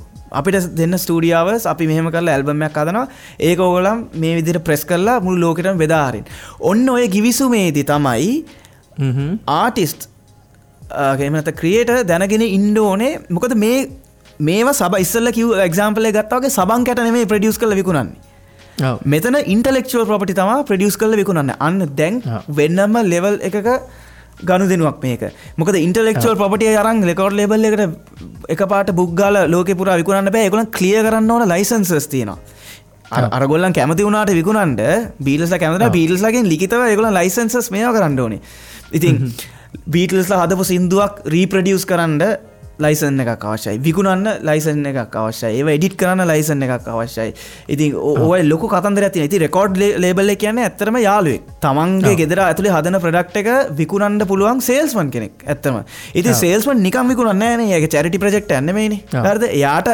ඉතින් මේගොල්ලන් ඕකේ තියෙන රයිට්ස් ගොඩක් රයිට්ස් තියෙන ඒවා හුවමාරු කරගන්නවා ක්‍රියේටර් සහ රෙකෝඩ් ලේබල් එක අතර ගොඩක් වෙලාට එන්න ඉස්සලත් කිව්වාගේ රෙකෝඩ් ලේබල් එකේ ඇතුලේ ඉඳන් වැඩ කරන්නේ බිස්නස් ඔලුවක් තියෙන මිනිස්සෙක්. අර ඉතින් කලාකාරයෝ ගන්න තීරණයි බිස්නස් කරන අය ගන්න තීරණ සම්පූර්ණ වෙනස්. ඉතින් බිස්නස් කරන එක්කෙනා ගොඩක් වෙලාට ප්‍රොෆිට් වැඩිපුර ප්‍රොෆිට් කළා තමයි. වැඩිපුර කියන්නේ සාමාන්‍ය 10-15 ගුණයකින් ප්‍රොෆිට් එක. ඔව් 10-15 ගුණයකින් ආටිස්ට් වැඩි ප්‍රොෆිට් කරනවා. මොකද ඒ විදිහට තමයි කිවිසුම ගහගන්නේ. ඉතින් ඒක එහෙම වෙන්නේ කොහොමද කියන එක සාමාන්‍ය රෙකෝඩ් ඩීල් එකක් බලුවාම තේරෙනවා. හොඳ මොලේ තියෙන ආටිස්ට් කෙනෙක් නම් තමාගේ රයිට් නිකන් ඔහේ දෙන්නේ නැහැ. ඒ කියන්නේ නිකන් කියන අඩු ගානකට හෝ වැඩි මුදලකට හෝ දෙන්න තියෙන ප්‍රවණතාවය අඩුයි. මොකද ඒ රයිට් එක තියාගෙන ඉන්න එකෙන්ම තමයි ඒ ලයිසන්සස් තමන් ලයිසන්ස් එක ඉදිරිපත් කරන්න තමයි තමාට එකෙන් ආදායමක් හොයන්න පුළුවන්. ඔය විකිනෙන සීලුම දේවල් වලින් තමාට ආදායමක් එනවා. ඒ ආදායම ගන්න පුළුවන් තමන් ලයිසන්ස් එක තියන් ඉන්නවා නම් විතරයි. තමාගේ කොපිරයිට්ස් තමන් තියන් ඉන්නවා නම් විතරයි. ඉතින් මොන කොපිරයිට්ස්ද රෙකෝඩ් ලේබල් එකට දෙන්නේ මොන කොපිරයිට්ස් දෙන්නේ නැත්තේ කියන එක සමුට සම්පූර්ණයෙන් තනියම ගන්න පුළුවන් තීරණයක්. ඒක රෙකෝඩ් ලේබල් එකක වෙනවා නම් එහෙමයි එකක වෙන්නේ නැත්නම් එහෙමයි. ඉතින් තමන් මුට මොලේ තියෙන්න ඕනේ මේක ලාභ ලබන විදිහේ ප්‍රොජෙක්ට් එකක් නම් ඒකේ ලාභයක් සාධාරණව දෙපැත්තටම බෙදෙන විදිහට. ඒ කියන්නේ 50-50 වෙන්න ඕනේ. තමන් නිර්මාණය කරපු කෙනාට තමන්ට ආදායනයි කියලා හිතන ගාන එන විදිහට තමන් රයිට්ස් තියාගන්න ඕනේ. ඉතින් එහෙම රයිට්ස් තියාගත්ත තැන් හරි අඩුයි ඉස්සර කාලේ. ඒක මම මුලින්ම කිව්වේ ලංකාවේ රෙකෝඩ් ලේබල්ස් ඔක්කොම හොරගම් ඒගොල්ලන් ඔහොම එකක් කතා වෙලාවත් නැහැ. නිකන් ඕවට මෙලඩි දාපු ලිරික්ස් කරපු මිනිස්සු අදාළත් නැහැ. රෙකෝඩ් ලේබල් ගායකයා තමයි රෙකෝඩ් ලේබල් එකට අරන් යන්නේ. සින්දු ටික ගිහලා විකුණනවා තමාගේ නේ. ඉස්සර සාමාන්‍ය උනේ මේ ගායකයා සින්දු 15ක් විතර කරනවා. ඊට පස්සේ රෙකෝඩ් ලේබල් එකට අරගෙන යනවා. මට මේ සින්දු සෙට් එකට මෙච්චරක් දෙන්න. හරි ලක්ෂයක් නැත්නම් ලක්ෂයක් එකමාරක් ගත්තා. ඊට පස්සේ අර විකුණ ගන්න ඔක්කොම යන්නේ ඊට පස්සේ රෙකෝඩ් ලේබල් එකට. ඒකේ වැරදි ගොඩක් තියෙනවා. එකක් ගායකයාට කියලා වෙන අය හදපු සින්දු විකුණන්න බෑ. ඒ කියන්නේ වෙන ක්‍රියේටර් කෙනෙක්ගේ සින්දු විකුණන්න බෑ මේක මගේ ඇල්බම් එක කියලා. අන්ලස් ගායකයා ඒකේ ක්‍රියේටර් කෙනෙක් හැටියට ඉඳලා තියෙනවනේ. එතකොට ඒක රෙකෝඩ් ලේබල් එක ගන්න දෙනු ගන්න ඕනේ ඇල්බම් එකේ ක්‍රියේටර්ස්ලත් එක්ක. ඉතින් ගොඩ එහෙම ප්‍රශ්නයක් තියෙනවා. ඉතින් ඕක එකක්වත් හරියට ලංකාවේ කවදාවත් වෙලත් නැහැ. නමුත් අනිවාර්යෙන් රජයේ ගැසට් එකේ ඕක ක්ලියර්ලි හරියට සඳහන් කරලා තිනවා. ඒක දන්න මනුස්සෙට පුළුවන් ඒක ඒ විදිහට වැඩ කරන්න. ඒක දන්නේ නැති මිනිස්සු ගොඩක් ඉන්න හින්දා ඒක තාම හරියට එහෙම වෙන්නේ නැහැ. නමුත් මම හිතන්නේ දවසින් දවස මිනිස්සු ඕක අඳුරගෙන වැඩ කරන්න පටන් ගනී. මොකද ඒකට හේතුවක් තියෙනවා. මේ ඔය රෙකෝඩ් ලේබල් එකක් එක්ක වැඩ කරද්දි තමයි ඔය කොපිරයිට්ස් වගේ දේවල් මිනිස්සු දැනගෙන ඉන්න ඕනේ. කොපිරයිට්ස් දැනගෙන ඉඳීමේ අත්‍යවශ්‍යතාවයක් තියෙනවා. ඉතින් අපි ඒක ගැන ඕනනම් පස්සේ කතා කරන්න පුළුවන්. ඔව් මේ දැන් ඕකත් එක්ක මම හරි ඩිරෙක්ට් ප්‍රශ්නයක් වගේ අහන්නේ කෙලින් අහන ප්‍රශ්නයක්. සින්දුවක අයිතිය තියෙන කාටද? හරි සරලව කියනවනම්. සින්දුවක අයිතීන් කීපයක් තියෙනවා. ඔය අයිතීන් සියලුම දේම ඔරිජින් එක පටන් ගන්නේ ක්‍රියේටර් එකේ. දැන් අපි උදාහරණයක් හැටියට ගත්තොත් ඕනම ගීතයක මෙහෙම ගමුකෝ ඉස්සෙල්ලා දැන් අපි කොපිරයිට්ස් වගේ ටොපික් එකක් ගැන කතා කරන්න කලින් ගීතයක අයිතිය කාටද තියෙන්නේ වගේ එච්චර ඩිරෙක්ට් ප්‍රශ්නයකට යන්න කලින් කල්පනා කරන් බලන්න ඕනේ ලංකාවගේ රටකට කොපිරයිට්ස් අවශ්‍යද කියලා. ඒ කියන්නේ ලංකාවේ මිනිස්සුගේ මයින්ඩ් සෙට් එක කොපිරයිට්ස් වගේ කන්සෙප්ට් එකක් පිළිගන්න ලෑස්තිද කියන එක. මොකද ලංකාවේ මම ඉස්සරලා මේ ප්‍රශ්නේ ඇහුවේ ඇයි දන්නවද? මේ දැන් අපිට ඕක ගැන කතා කරවතින් ඉස්සරලම ඔය ප්‍රශ්නයට උත්තර දුන්නොතින් අපිට ඊට පස්සේ කතා කරන්න පුළුවන් මේ ඇයි මේක මිනිස්සුන්ට තේරෙන්නේ නැති. මොකද මම දන්නවා දැන් ගත්තම මේ කොපිරයිට්ස් කියන කතන්දරේ මේ සින්දුක අයිතිය තියෙන්නේ කාටද මේක කාගේ සින්දුවක්ද මොනවාද කියන විස්තරේ ආටිස්ලා අතර යම් කිසි මට්ටමකට මිනිස්සු දන්න වෙන්න පුළුවන්. හැබැයි මේ ලංකාවේ සාමාන්‍ය මිනිස්සු ඕක ගැන දන්නෙම නැහැ මම හිතන විදිහට. ඒගොල්ලන්ට තේරෙන්නෙම නැහැ. ඇයි මේ මිනිහා ඇයි මේ මෙච්චර කෑ ගහන්නේ මේකට උගේ සින්දුව හිට් වෙලා නේ තියෙන්නේ කියලා නේ එහෙමනේ මිනිස්සු කියන්නේ. ඒක හින වැරදි. හරි මම මෙහෙම උත්තරයක් දෙන්න. ඕ මේකේ දිග ටොපික්. ඔයා අහන ප්‍රශ්නෙට ලේසිම උත්තරය ඕ සින්දුවක අයිතිය තියෙන සින්දුව ක්‍රියේට් කරපු මනුස්සයාට. සොංග් රයිටර්ස්ලාට. හරිද? සින්දුවක අයිතිය කියලා කියන්නේ සින්දුවේ කොපිරයිට්ස් සින්දුවකට කොපිරයිට්ස් කීපයක් තියෙනවා. හරිද? සින්දුවේ ඕනර්ෂිප් එක, ඉන්ටෙලෙක්චුවල් ප්‍රොපර්ටි වල ඕනර්ෂිප් එක. ඒ කියන්නේ ඒකේ මෙලඩි හරි ලිරික්ස් වල අයිතිය ඒක ක්‍රියේට් කරපු අයට තමයි සින්දුවේ හිමිකාරත්වය තියෙන්නේ. ඉතින් ඕක වාද කරන්න අවශ්‍ය මේකක් නෙමෙයි. ඕක ගැසට් එකේ තියෙනවා. ලෝකයේ ඉන්ටෙලෙක්චුවල් ප්‍රොපර්ටි වලත් ඒ විදිහට ඒ කියන්නේ සින්දුවේ ක්‍රියේටිව් එක්ස්ප්‍රෙෂන් එක ඒකේ අයිතිය තියෙන්නේ. සින්දුවේ ඕනර්ෂිප් එක තියෙන්නේ මෙල්ඩියන් ලිරික්ස්. සොංග් රයිටර්ස් කියලා කියන්නේ සාමාන්‍ය මෙල්ඩියන් ලිරික්ස් සොංග් රයිටර්ස්ලාට තමයි සින්දුවේ අයිතිය තියෙන්නේ. ඒ කියන්නේ සින්දුව කම්පෝස් කරපු එක්කෙනාටයි සින්දුවේ ලිරික්ස් ලිව්ව එක්කෙනාට. ඒක තමයි අයිතිය තියෙන්නේ. ඔන්න ඔතනින් තමයි කොපිරයිට් එකේ ඔරිජින් එක පටන් ගන්න. ඔතනින් එහාට තමයි ඕකේ ඔය එකේ ඩිස්කෂන් එක පටන් ගන්න. හරි. දැන් මෙහෙම හිතමු. මම සිංගර් කෙනෙක්. මම මේ සරලව කතා කරන්නේ. මම සිංගර් කෙනෙක්. මට සින්දුවක් කරන්න ඕනි. හරිද? මම ආසයි චරිතත්තලගේ එක්ක සින්දුවක් කරන්න. හරිද? ඊට පස්සේ මම ගිහලා චරිතත්තලගේට කියනවා මට ඔයත් එක්ක සින්දුවක් කරන්න ඕනි. ඔයාගේ මියුසික් එක්ක මේ මගේ සින්දුව ඔයා ප්‍රොඩියුස් කරන්න. මගේ සින්දුව කම්පෝස් කරන්න. කියලා මම ඔයාට කතා කරනවා. ඊට පස්සේ මම තව කවුරු හරි හොඳ ලංකාවේ ඉන්න ලිරිසිස්ට් කෙනෙක් හොයාගෙන එයාට කියනවා මම සින්දුවක් කරන්න යනවා චරිතත්තලගේ එක්ක. මට මේ සින්දුවට ලිරික්ස් ටිකක් ලියා ගන්න ඕනි. මගේ අදහස මේකයි මට මේකට හරියන මෙන්න මේ අදහස් තියෙන ලිරික්ස් ටිකක් ලියලා දෙන්න මේක ලස්සනට කියලා මම එයාට කතා කරනවා. හරි. ඊට පස්සේ ඔය ඔක්කොම ලෑස්ති කරගෙන මම ගිහලා සින්දුව කරනවා. මම ලිරික්ස් ටික ගන්නවා. ඊට පස්සේ ඔයාට කියලා මියුසික් ටික හදා ගන්නවා මම සිං කරනවා. හරිද? එහෙම වුණොත් දැන් අපි අර කතා කරන්නේ සින්දුවේ අයිතිය තියෙන රයිටර්ස්ලාට කියන එක. ඔව්. ලිරික්ස්ුයි කම්පෝසිනුයි කියන පැත්ත ඉන්න දෙන්නට මේක අයිතිය තියෙනවා කියන එක. එතකොට මේ සිංගර් ඔන්න ඔය ටයිම්ලයින් එක අස්සේ කොතනද සිංගර් ඉන්නේ? සිංගර් නෑ ඇති. වාගේ නේ සින්දුවේ ඕනර්ෂිප් එකද? ඔව්. සින්දුවේ ඕනර්ෂිප් එකට සිංගර් නෑ ඇති. වාන් ඉස්සලා කිව්වේ සිංගර් එක විතරක් නම් කරන්නේ ඒක සින්දුවේ ඇතුලේ තියෙන ඉන්ටෙලෙක්චුවල් ප්‍රොපර්ටි වල කෑල්ලක් නෙමෙයි සිංගින් කියන්නේ. සිංගින් කියන එකේ තවත් ඉන්ස්ට්‍රුමන්ට් එකක්. ඕකේ මෙහෙමනේ ඕකේ ඔය අයිඩියා එක ලෝකෙට එන්නේ මනුස්සයාගේ ඔළුවෙන් හදන ඔරිජිනල් එක්ස්ප්‍රෙෂන් එකක් මෙලඩි එකක් හෝ ලිරික්ස් වලට තමයි සින්දුවක හිමිකාරත්වය හම්බ වෙන්නේ. දැන් අපි පේටන්ට් කියලා කියන්නේ ඉන්ඩස්ට්‍රියල් පැත්තේ.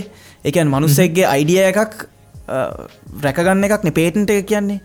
ඔව්. පේපර් ක්ලිප් එකකටත් පේටන්ට් එකක් තියෙනවා. ඉතින් ඒ පේටන්ට් එක වගේම මේ වගේම මේකෙත් මේ එක්ස්ප්‍රෙෂන් එක ක්‍රියේටිව් එක්ස්ප්‍රෙෂන් එකට තමයි කොපිරයිට් එක ඕනර්ෂිප් එක සින්දුවේ හම්බ වෙන්නේ. ඉතින් මට කියලා මෙලඩියක් කරගෙන වෙන කාටවත් ලිරික්ස් කරාත්තන ඒ සින්දුවේ ඕනර්ෂිප් එක තියෙන්නේ by default. ඒ කියන්නේ මම මෙලඩි එකක් දාලා ෆෝන් එකක හරි සොෆ්ට්වෙයාර් එකක හරි කොහේ හරි ඒක රෙකෝඩ් කරලා ඒකට වචන තියෙනවා ෆික්ස් කරනවා කියලා. ෆික්සේෂන් එකක් කරපු ගමන් ඒක මෙලඩි එක මම ඔළුවේ තියාගෙන ඉඳලා හරියන්නේ නැත්නම් ඒක කොහේ හරි තියෙන්න ඕනේ. ඊමේල් එක හරි ඒක පෙන්වන්න තැනක තියෙනවා. අන්න හරි. ටැන්ජිබල් තැනකට දාපු ගමන් ඒකේ කොපිරයිට් එක ක්‍රියේට් වෙනවා. ලිරික්ස් ලියන එක්කෙනා ලිරික් එක ලියපුවම කොපිරයිට් එක ක්‍රියේට් ඔයාගේ සින්දුවේ හිමිකාරත්වය තියෙන්නේ ඒකේ සොංග් රයිටර්ස්ලාට. ඔයාට ඒකේ හිමිකාරත්වය අවශ්‍යයි නම් ඔයා ඒක ලිඛිතව ඒකේ හිමිකාරත්වය එහෙම නැත්නම් ඒකේ ලයිසන්ස් එක ඔයාලා සින්දුවේ ලයිසන්ස් එකක් ගන්න. යම් කිසි ටයිම් පීරියඩ් එකක ලයිසන්ස් එකක් ගන්න. ඔයාට ඕන ඒ ටයිම් පීරියඩ් එක ඒ සොංග් රයිටර්ස්ලාත් එක්ක කතා වෙලා තීරණය කරන්න පුළුවන්. ඔයාගේ ලයිසන්ස් එක ඔයාට ට්‍රාන්ස්ෆර් කරගන්න ඕනේ. රයිට්. ලයිසන්ස් එක. ඒ ලයිසන්ස් එක ට්‍රාන්ස්ෆර් කරගන්න එක ගොඩක් වෙලාවට ඒ ක්‍රියේටර්ස්ලා නිකන් කරන එකක් නෑ. ඒ වෙස්සන්තර කෙනෙක් ඇරුණකොට. හරිද? ගොඩක් අය පටල ගන්න එකක් තමයි සිංගර්ස්ලා පටල ගන්න එකක් තමයි සින්දුවක් කරන්න ගෙවනවාය කියන එකයි ඔය ලයිසන්ස් ට්‍රාන්ස්ෆර් කරගන්නවා කියන එකයි සම්පූර්ණ දෙකක්. සින්දුවකට මිනිස්සෙක් සල්ලි ගන්නේ අපි තුමු සින්දුවක් කරන්න සති 3ක් විතර කාලයක් ගන්නවා කියලා ස්ටුඩියෝ එකේ ඉඳන් ඒ ස්ටුඩියෝ එකට යන කොස්ට් එක. ඒකේ ඉන්ස්ට්‍රුමන්ට්ස් ප්ලේ කරන්න එන මිනිස්සු. එතකොට ඒකට තමන් මහන්සි වෙන එක. තමන් ඒ දවස්වල කන්නේ මොනවද? වාහනේ ගහන පෙට්‍රම ඒ තමාගේ සති 3 ලිවිං කොස්ට් එක. එහෙම නැත්නම් තමාගේ සති 3 ප්‍රොඩක්ෂන් කොස්ට් එක. තමයි ඔය සින්දුවක සල්ලි ගන්නවා කියලා ගන්නෙ. රයිට්.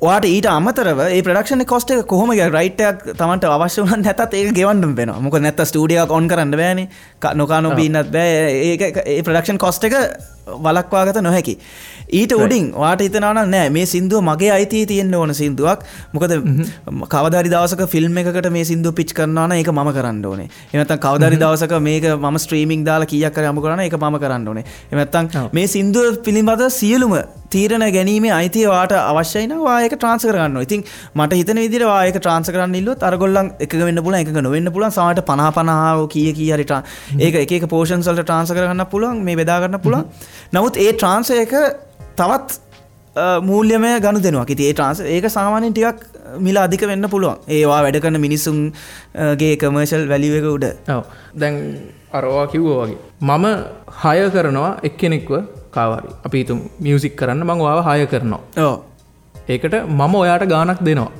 යෝ ඔය ඔයත්තක ගානක් පොරොන්දුල ගාන කතා කරගන්න හරි මේ ගානට අවතින් ඔයා මට කියන ඔයාමට මෙච්චරක් දෙනවන මං වාගේ සිින්දුට මියසික් හදල දෙන්න ඕකේ මම ඒකට එකඟ වෙනවා ලිරික්ස් ලීනෙක් නයක්ත් එහෙමයි වා මේ ගාන දෙනවනම් මං ලිරික්ස් ලියල දෙනවා හරි එතකොට මම ඒකට වියදන් කරනවානේ ඒක එයාටත් ලිරික්ස් ලීනෙක් නටත් දෙනවා කම්පෝසරත් දෙනවා දීලිවරලා මම සිින්දුව ක්‍රියේට් කරනවා මම ක්‍රියේට් කරන කියන ක්‍රියේට් කරනගෙන මම සිින්දුවේ අයිඩියයක ගොලන්ට දීලා ක්‍රියේට් කරවගන්නවා සල්ලි දීලා ආයගැනවා මෙලඩික ලිරික්ස් වා ගේන් ඩෝනයන ඒකතම මම ක්ලිය කරගන්න හදන්නේ දැන් මම දැන් සමහරලට හිතන්නක දැන් මට මෙලඩිය එකක් තියෙනවා මං දාපු මෙලඩිය එකක් තියෙනවා එනවා ඒක අමාරු ප්‍රශ්න නෙමනි වා දාපු මෙලඩිකක් වා ගේනවා නම් වා ඒක ප්‍රජෙක්් එක සෝන් රයිට කෙනෙක් මම ඒක මෙලඩිකක් දාන්නතු මනික මියසික් එක හදන මනුස්්‍යයන එක ෆික්ස් කරන මනුස්්‍යයන ම එක ෆික්සේෂණය කරන එක්කෙන එතකොට එතකොට වෙන සිදුව අයිතිය මට කතා කරන්න පුළුවන් ඉති ඒත වායි ලියපු එක්කෙනගෙන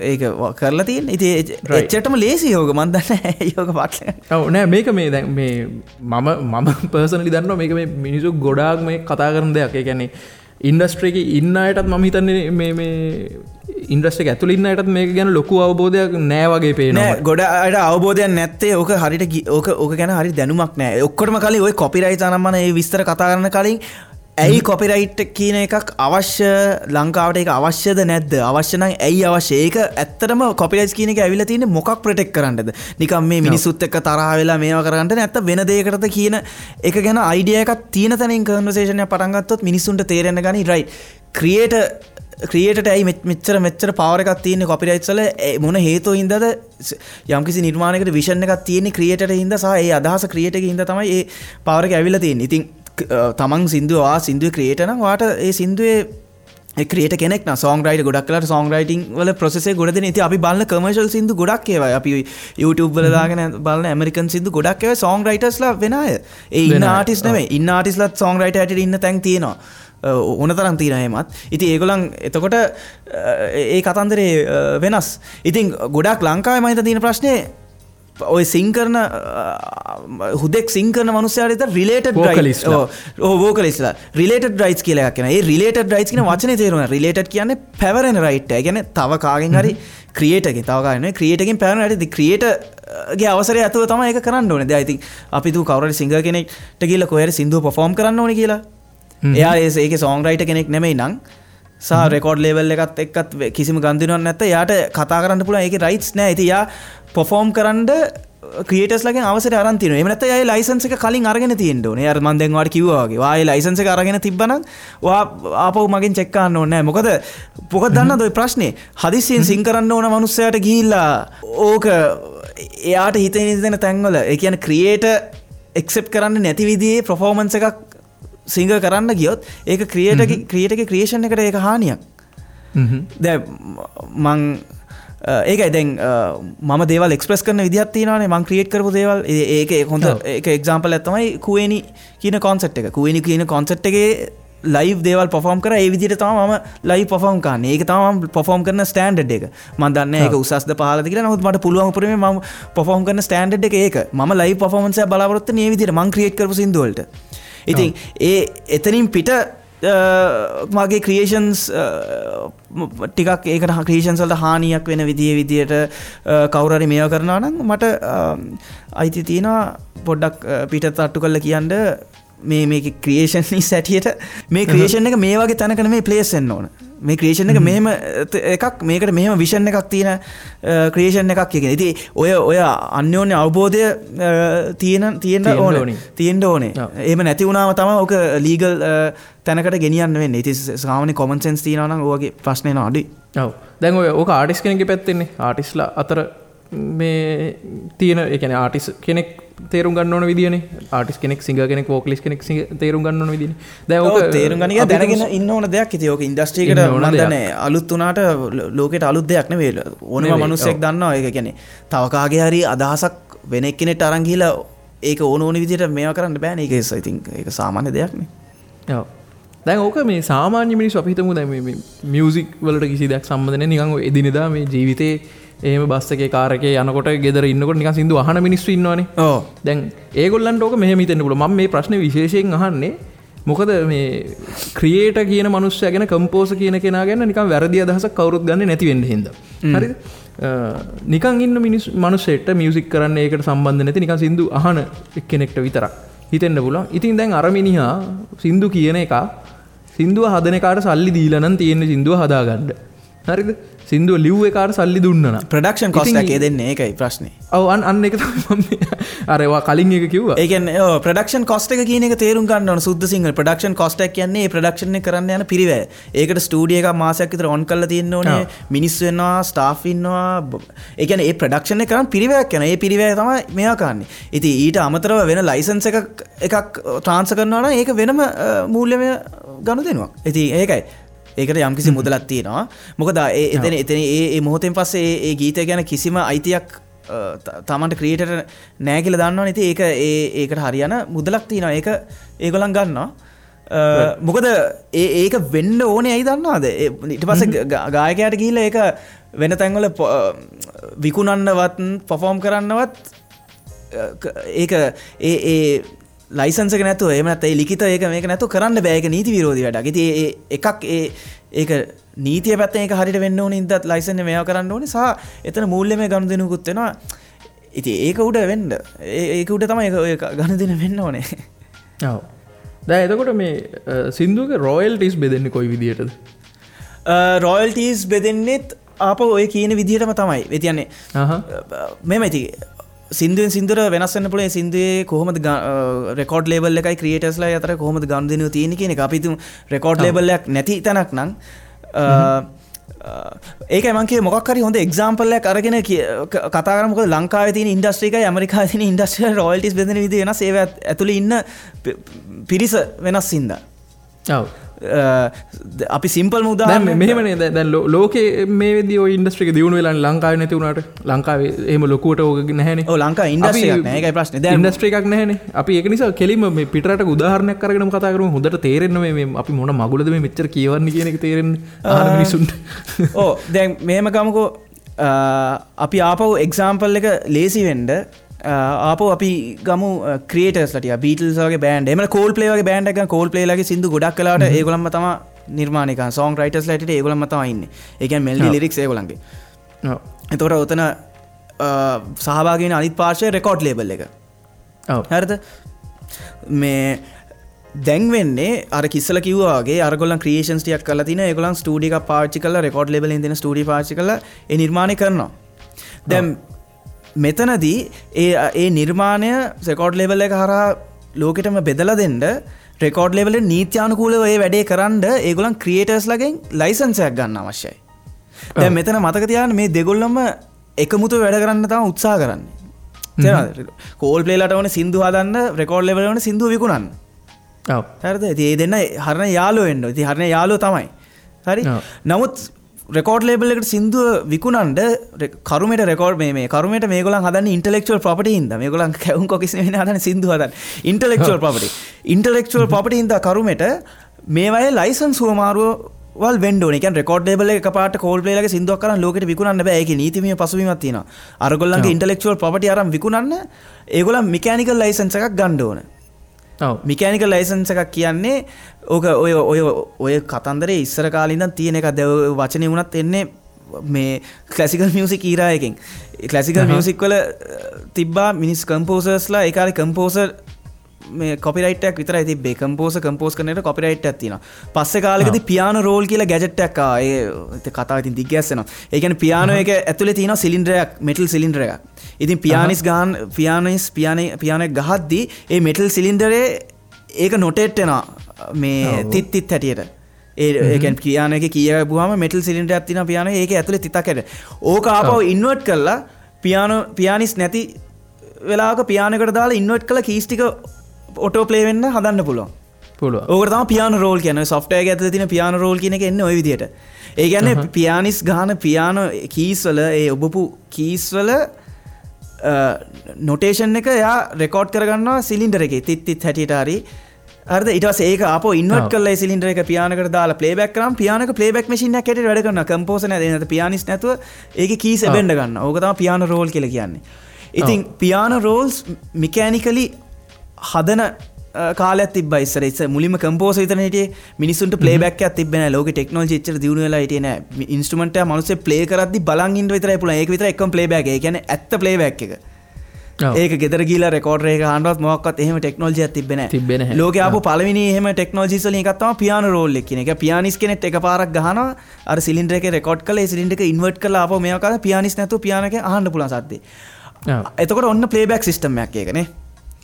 ඔන්න ලෝකේ තාක්ෂණයත් එක්ක තව වෙනස් වෙන එක තමයි. ඔය ප්ලේබැක් සිස්ටම් එක පියානෝ රෝල්ස් හදන්න ගත්ත කම්පනීස් වලින්, මියුසික් පබ්ලිෂින් කම්පනීස් වලින්. එතකොට තමයි ඔන්න මෙකැනිකල් රයිට් එක කියන එක ලෝකේ පළවෙනි වතාවට හැදෙන්නේ ওই කාලේ. ඔය 1700 බර ගණන් වල. ඒ කියන්නේ කම්පෝසර්ට රොයල්ටි එකක් යනවා එක පියානෝ රෝල් එකක් හැම විකිනෙන පියානෝ රෝල් එකකටම. තේරෙනවද? ඒ කියන්නේ කැසට් එකක් විකුණනවා. කැසට් එකක් විකුණද්දී කම්පෝසර්ට රොයල්ටි යනවා. කම්පෝසර්ට යන රොයල්ටි ෂෙයා එක මොකක්ද කියන එක තීරණය වෙන්නේ ඒ පබ්ලිෂර්. ඒ පියානෝ රෝල් එක හදන පබ්ලිෂර්යි කම්පෝසර් අතර තියෙන ගනුදෙනුයි. කම්පෝසර් ලොකු වැඩකාරයෙක් නම් රෙකෝඩ් ලේබල් එක අලුත පටන් ගත්ත රෙකෝඩ් ලේබල් යන අනිවාර්යෙන් 190ක් විතර කම්පෝසර් තියාගනි. නමුත් ඕකේ අනිත් පැත්තනේ ගොඩක් එන්නේ රෙකෝඩ් ලේබල් එක Sony BMG වගේ මහා පතරංග රෙකෝඩ් ලේබල් එකක් නම් කම්පෝසර් මං වගේ මිනිස්සෙක් නම් මට 0.3ක් වගේ හම්බෙයි. ඊටු ටික ඔක්කොම තියාගනි. ඉතින් ඒකයි මං කිව්වේ දැන් අපි ආපහු කෝල්ඩ්ප්ලේ ලගේ එක්සැම්පල් එක આવොත් කෝල්ඩ්ප්ලේ සින්දු හදනවා. අරගොල්ලන් සින්දුව ප්‍රොඩියුස් කරලා ලෝකෙටම විකුණනවා. ඉතින් ඔය වැඩේ කරන්න කෝල්ඩ්ප්ලේලා රයිට්ස් ටිකක් ග්‍රාන්ට් කරන්න ඕනේ රෙකෝඩ් ලේබල් එකට. හරි? ඒකට ඉන් රිටර්න් රෙකෝඩ් ලේබල් එකෙන් ස්ටුඩියෝ අවර්ස් උයි ඔක්කොම ඕන කරන දේවල් දෙනවා.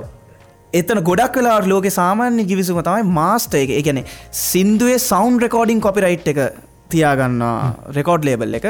සින්දුවේ සෝංග් රයිටින් කොපිරයිට් එක කෝල්ඩ්ප්ලේලට දීලා තියෙනවා. ඉතින් සින්දුව විකිනෙන හැම පාරම විකිනෙනවා කියන එකේ තේරුම ස්ට්‍රීම් වෙන හැම පාරකම, කැසට් එක විකිනෙන හැම පාරම, CD එකක් විකිනෙන හැම පාරම, DVD එකක් විකිනෙන හැම පාරම, ඇඩ්වර්ටයිස්මන්ට් එකක ඒ සින්දුව ප්ලේ වෙන හැම පාරකම, ෆිල්ම් එකක් ප්ලේ වෙන හැම වෙලාවකම සෝංග් රයිටර්ට රොයල්ටි එකක් යනවා. හරිද? දැන් ඔය කියන උදාහරණයට අපි සිංගර් කෙනෙක් ගෙනල්ලා දාමුකෝ. ඉන්ටෙලෙක්චුවලි කිසිම කන්ට්‍රිබියුෂන් එකක් නැති නිකන් වෝකලිස්ට් කෙනෙක්. ඔය සමීකරණයට එයා මෙයා වෙන්නේ නැහැ. හරිද? මෙයා වෙන්නේ නැහැ අය සමහර. මොකද තේරෙනවද? ඕකේ දැන් පාර්ශ්ව තුනක් මම ඇඩ් කරලා දෙනවා. කෝල්ඩ්ප්ලේ කියලා බෑන්ඩ් එකක් තියෙනවා ක්‍රියේටර්ස්ලා හැටියට. ඔව්. රෙකෝඩ් ලේබල් එකක් තියෙනවා. අපි තුන් කෝල්ඩ්ප්ලේ කාටවත් සින්දුවක් හදලා දෙනවා කියලා. ඔව්. හරි. ආටිස්ට් ටෙක්නිකලි ස්පීකින් ඒ වෝකලිස්ට් කිසිම මේකක් එන්නේ නැහැ. යා සින්දු කියනවට යට පේමන්ට් එකක් හම්බ වෙයි. ඔය රයිට්ස් අහුව මාරු ගනුදෙනුව කිසිම දෙයක් මෙයා වෙන්නේ නැහැ. කතාව වෙනස් වෙන්නේ මේමයි. කතාව වෙනස් වෙන්නේ එන වෝකලිස් එන වැඩකාරිනවා. අපි හිතුව එඩ් ෂීරන් එන්නේ කියලා. එඩ් ෂීරන් ආවිල්ලා නිකන් පේමන්ට් එකකට සින්දුවක් කියලා නෑ. එයා එඩ් ෂීරන්. එයාටත් පුළුවන් සින්දුව විකුණන්න තව මේ ඉන්ෆ්ලුවන්ස් කරන්න නේ. රයිට්. එයා ඇවිල්ලා ටේබල් එකට ඇවිල්ලා කියන කතාව තමයි හලෝ මම එඩ් ෂීරන්. මගේ සින්දුත් මිනිස්සු ලෝකේ පුරා අහනවා. මට මේකට රොයල්ටි එකක් අවශ්‍යයි. මම විතරක් මගේ කන්ට්‍රිබියුෂන් එක. ඉතින් ඒක ගනුදෙනුවකින් වෙන එකක්. ඒක ටෙක්නිකලි යාට ඒක කරන අරගොල්ලෝ එකක වෙන්නේ නැත්තම් එකක වෙන්නේ නැහැ. නමුත් ඒක ටෙක්නිකලි යාට තියෙන රොයල්ටි එක නෙමෙයි හින්දා තමයි එයා ඇවිල්ලා රොයල්ටි එක ඉල්ලන්න ඕනේ. තේරුණාද? ටෙක්නිකලි යාට රොයල්ටි එකක් තියෙනවා. ඒක ඉල්ලුවේ නැත්තම් එයාට හම්බ වෙන්නේ නැහැ. එයා ඉල්ලලා තමයි ගන්න ඕන ඒ ඩීල් එකට කැමති නම්. ඕ නෑ මොකද ඉතින් එයා ඒක ඉතින් එඩ් ෂීරන් ඔතනට එනවා කියන්නේ අනිවාර්යෙන් තව ලොකු පවර්ෆුල් ටූල් එකක් නේ. ඉතින් ඒ මිනිස්සයා එයා එඩ් ෂීරන් කියන බ්‍රෑන්ඩ් එක නිකන් දෙන්නේ නැහැ නේ. එයා ඒක රොයල්ටි එකක් ඉල්ලනවා ඒකට. ඉතින් ඔතන ඉන්න මිනිස්සු කොච්චර පවර්ෆුල්ද දැන් හිතන්න. ඔතන මම නම් සින්දු හදන්න ඉන්නේ සෝංග් ක්‍රියේටර් කෙනෙක් හැටියට මට ඉල්ලන්න එකක් එච්චර ඉතුරු වෙන එකක් නැහැ. එයි මං එහෙම මම ඔය කීපු මිනිස්සු අස්සේ මම දාන්න බෑ. නමුත් මම නම් ඒ සින්දුව හදන සෝංග් රයිටර් හැටියට ඉන්නේ. මට දශම ගානක් කියලා නේ එච්චර නැවිලා 90% විතර එයා උස්සයි. එයාගේ මේ සින්දුව නැගලා යන්නේ මම කියන හින්දා. ඉතින් ඒක මම ඒක ටෙක්නිකලි කතන්දරේ දැනගෙන ඉන්නත් ඕනේ. සහ එතනින් එහාට පවර්ෆුල් මිනිස්සු ආද කියන්නේ හිතන්න මං වගේ එක් මිනිස්සු බියොන්සේට සින්දුවක් හදන්න ගියොත් මට ඒකේ ලොකු රොයල්ටි ලොකු ෂෙයා එකක් තියන්න බැරි. මොකද බියොන්සේ ඉඳන්නේ සින්දුව රන් වෙන්නේ. ඉති බියොන්සේ ඇවිල්ලා එයා වෝකලිස් කෙනෙක් වුණත් එයා ඇවිල්ලා මගේ රයිට් එකට උඩින් ඒක බිස්නස් ගන්න දෙනවා. එයා මගේ රයිට් එකට උඩින් එයාට ගන්න වෙන්නේ ටෙක්නිකලි මට රයිට් එක තියෙන හින්දා. ඉතින් මට ඕන කියන්න පුළුවන්. ඉතින් මට එච්චර රයිට් එක දෙන්න අවශ්‍ය නැහැ. නමුත් ඕක ටෙක්නිකලි ඔය කතාවේ මේක සෝංග් රයිටර් සහ රෙකෝඩ් ලේබල් එක තමයි. එහෙම නැත්නම් සින්දු ක්‍රියේට් කරන අය රෙකෝඩ් ලේබල් එකේ තමයි ගනුදෙනු කරන්නේ. සින්දු ක්‍රියේට් කරන අයට කොච්චර සල්ලි හම්බ වෙනවද කියනවනේ ඒගොල්ලෝ එළියට එන්නෙත් නැහැ. ඕක අහන් ඉන්න අයට පුළුවන් ඕනනම් Google කරලා බලන්න මැක්ස් මාටින් කියලා කමර්ෂල් සෝංග්ස් හදන. ඔව්. ලෝකේ නම්බර් 1 සෝංග් රයිටර් කෙනෙක්. යා බිල්බෝඩ් හිට්ස් 23ක් 24ක් කොහෙද හදලා දිනවා නම්බර් 1 හිට්ස්. ඒ මනුස්සයව දන්නේ අයත් අඩුයි. මොකද එයා සෝංග් රයිටර් කෙනෙක් හැටියට එයාගේ රයිට්ස් තියාගෙන ඉතින් එයා හදලා දෙන සින්දු වල සියලුම රොයල්ටිස් එයා යම්කිසි බිස්නස් ඩීල් එකක් කරා. ඉතින් එයා ඒක එකතු කරගන්න ඇති. ඔව්. මම දන්නේ වහපු ප්‍රශ්නෙට උත්තරේ හම්බුණාද කියලා. ඕක ටෙක්නිකල් කතාව දැනගෙන ඉන්නත් ඕනේ. ඒ කියන්නේ නීතියෙන් කොහොමද ඒක තියෙන්නේ? නමුත් ඕනම එකක් කිවිසුමක් කරා වෙනස් කරගන්න පුළුවන්. ඉතින් එතනට පවර්ෆුල් මිනිස්සු එද්දී ඒ ටෙක්නිකැලිටිස් වෙනස් වෙනවා. ඒව පොඩ්ඩක් බෙන්ඩ් කරන්න. ඔය කියන්නේ නීතිය නමනවා කියන එක නෙමෙයි. සෝංග් රයිටර් ගිව් අප් කරන්න වෙන තැන් තියෙනවා. ඉතින් රෙකෝඩ් ලේබල් එකක් හරහා සින්දු ටික ඩිස්ට්‍රිබියුට් කරන්න කියන්නෙම ලයිසන්ස් ගිව් අප් කරනවා. ඉතින් මෙකැනිකල් ලයිසන්ස් එක දෙන්න ඕනේ රෙකෝඩ් ලේබල් එකට. ඉතින් රෙකෝඩ් ලේබල් ඒක විකුණලා ඒකෙන් ආපහු රොයල්ටි ටිකක් සෝංග් රයිටර්ට දෙනවා. ඉතින් ඕකේ ගොඩක් දේවල් තියෙනවා. ඕකේ සෝංග් රයිටර් හරහා ප්‍රොටෙක්ට් වෙන කොපිරයිට්ස් වලින් රොයල්ටිස් එකතු කරගන්න විදි ඕන තරම් තියෙනවා. ඒක ඒ රොයල්ටි එකතු කරගන්න සෝංග් රයිටර් කෙනෙක් හැටියට ඉන්න ඕනේ සින්දුවේ. රයිට් පැහැදිලි.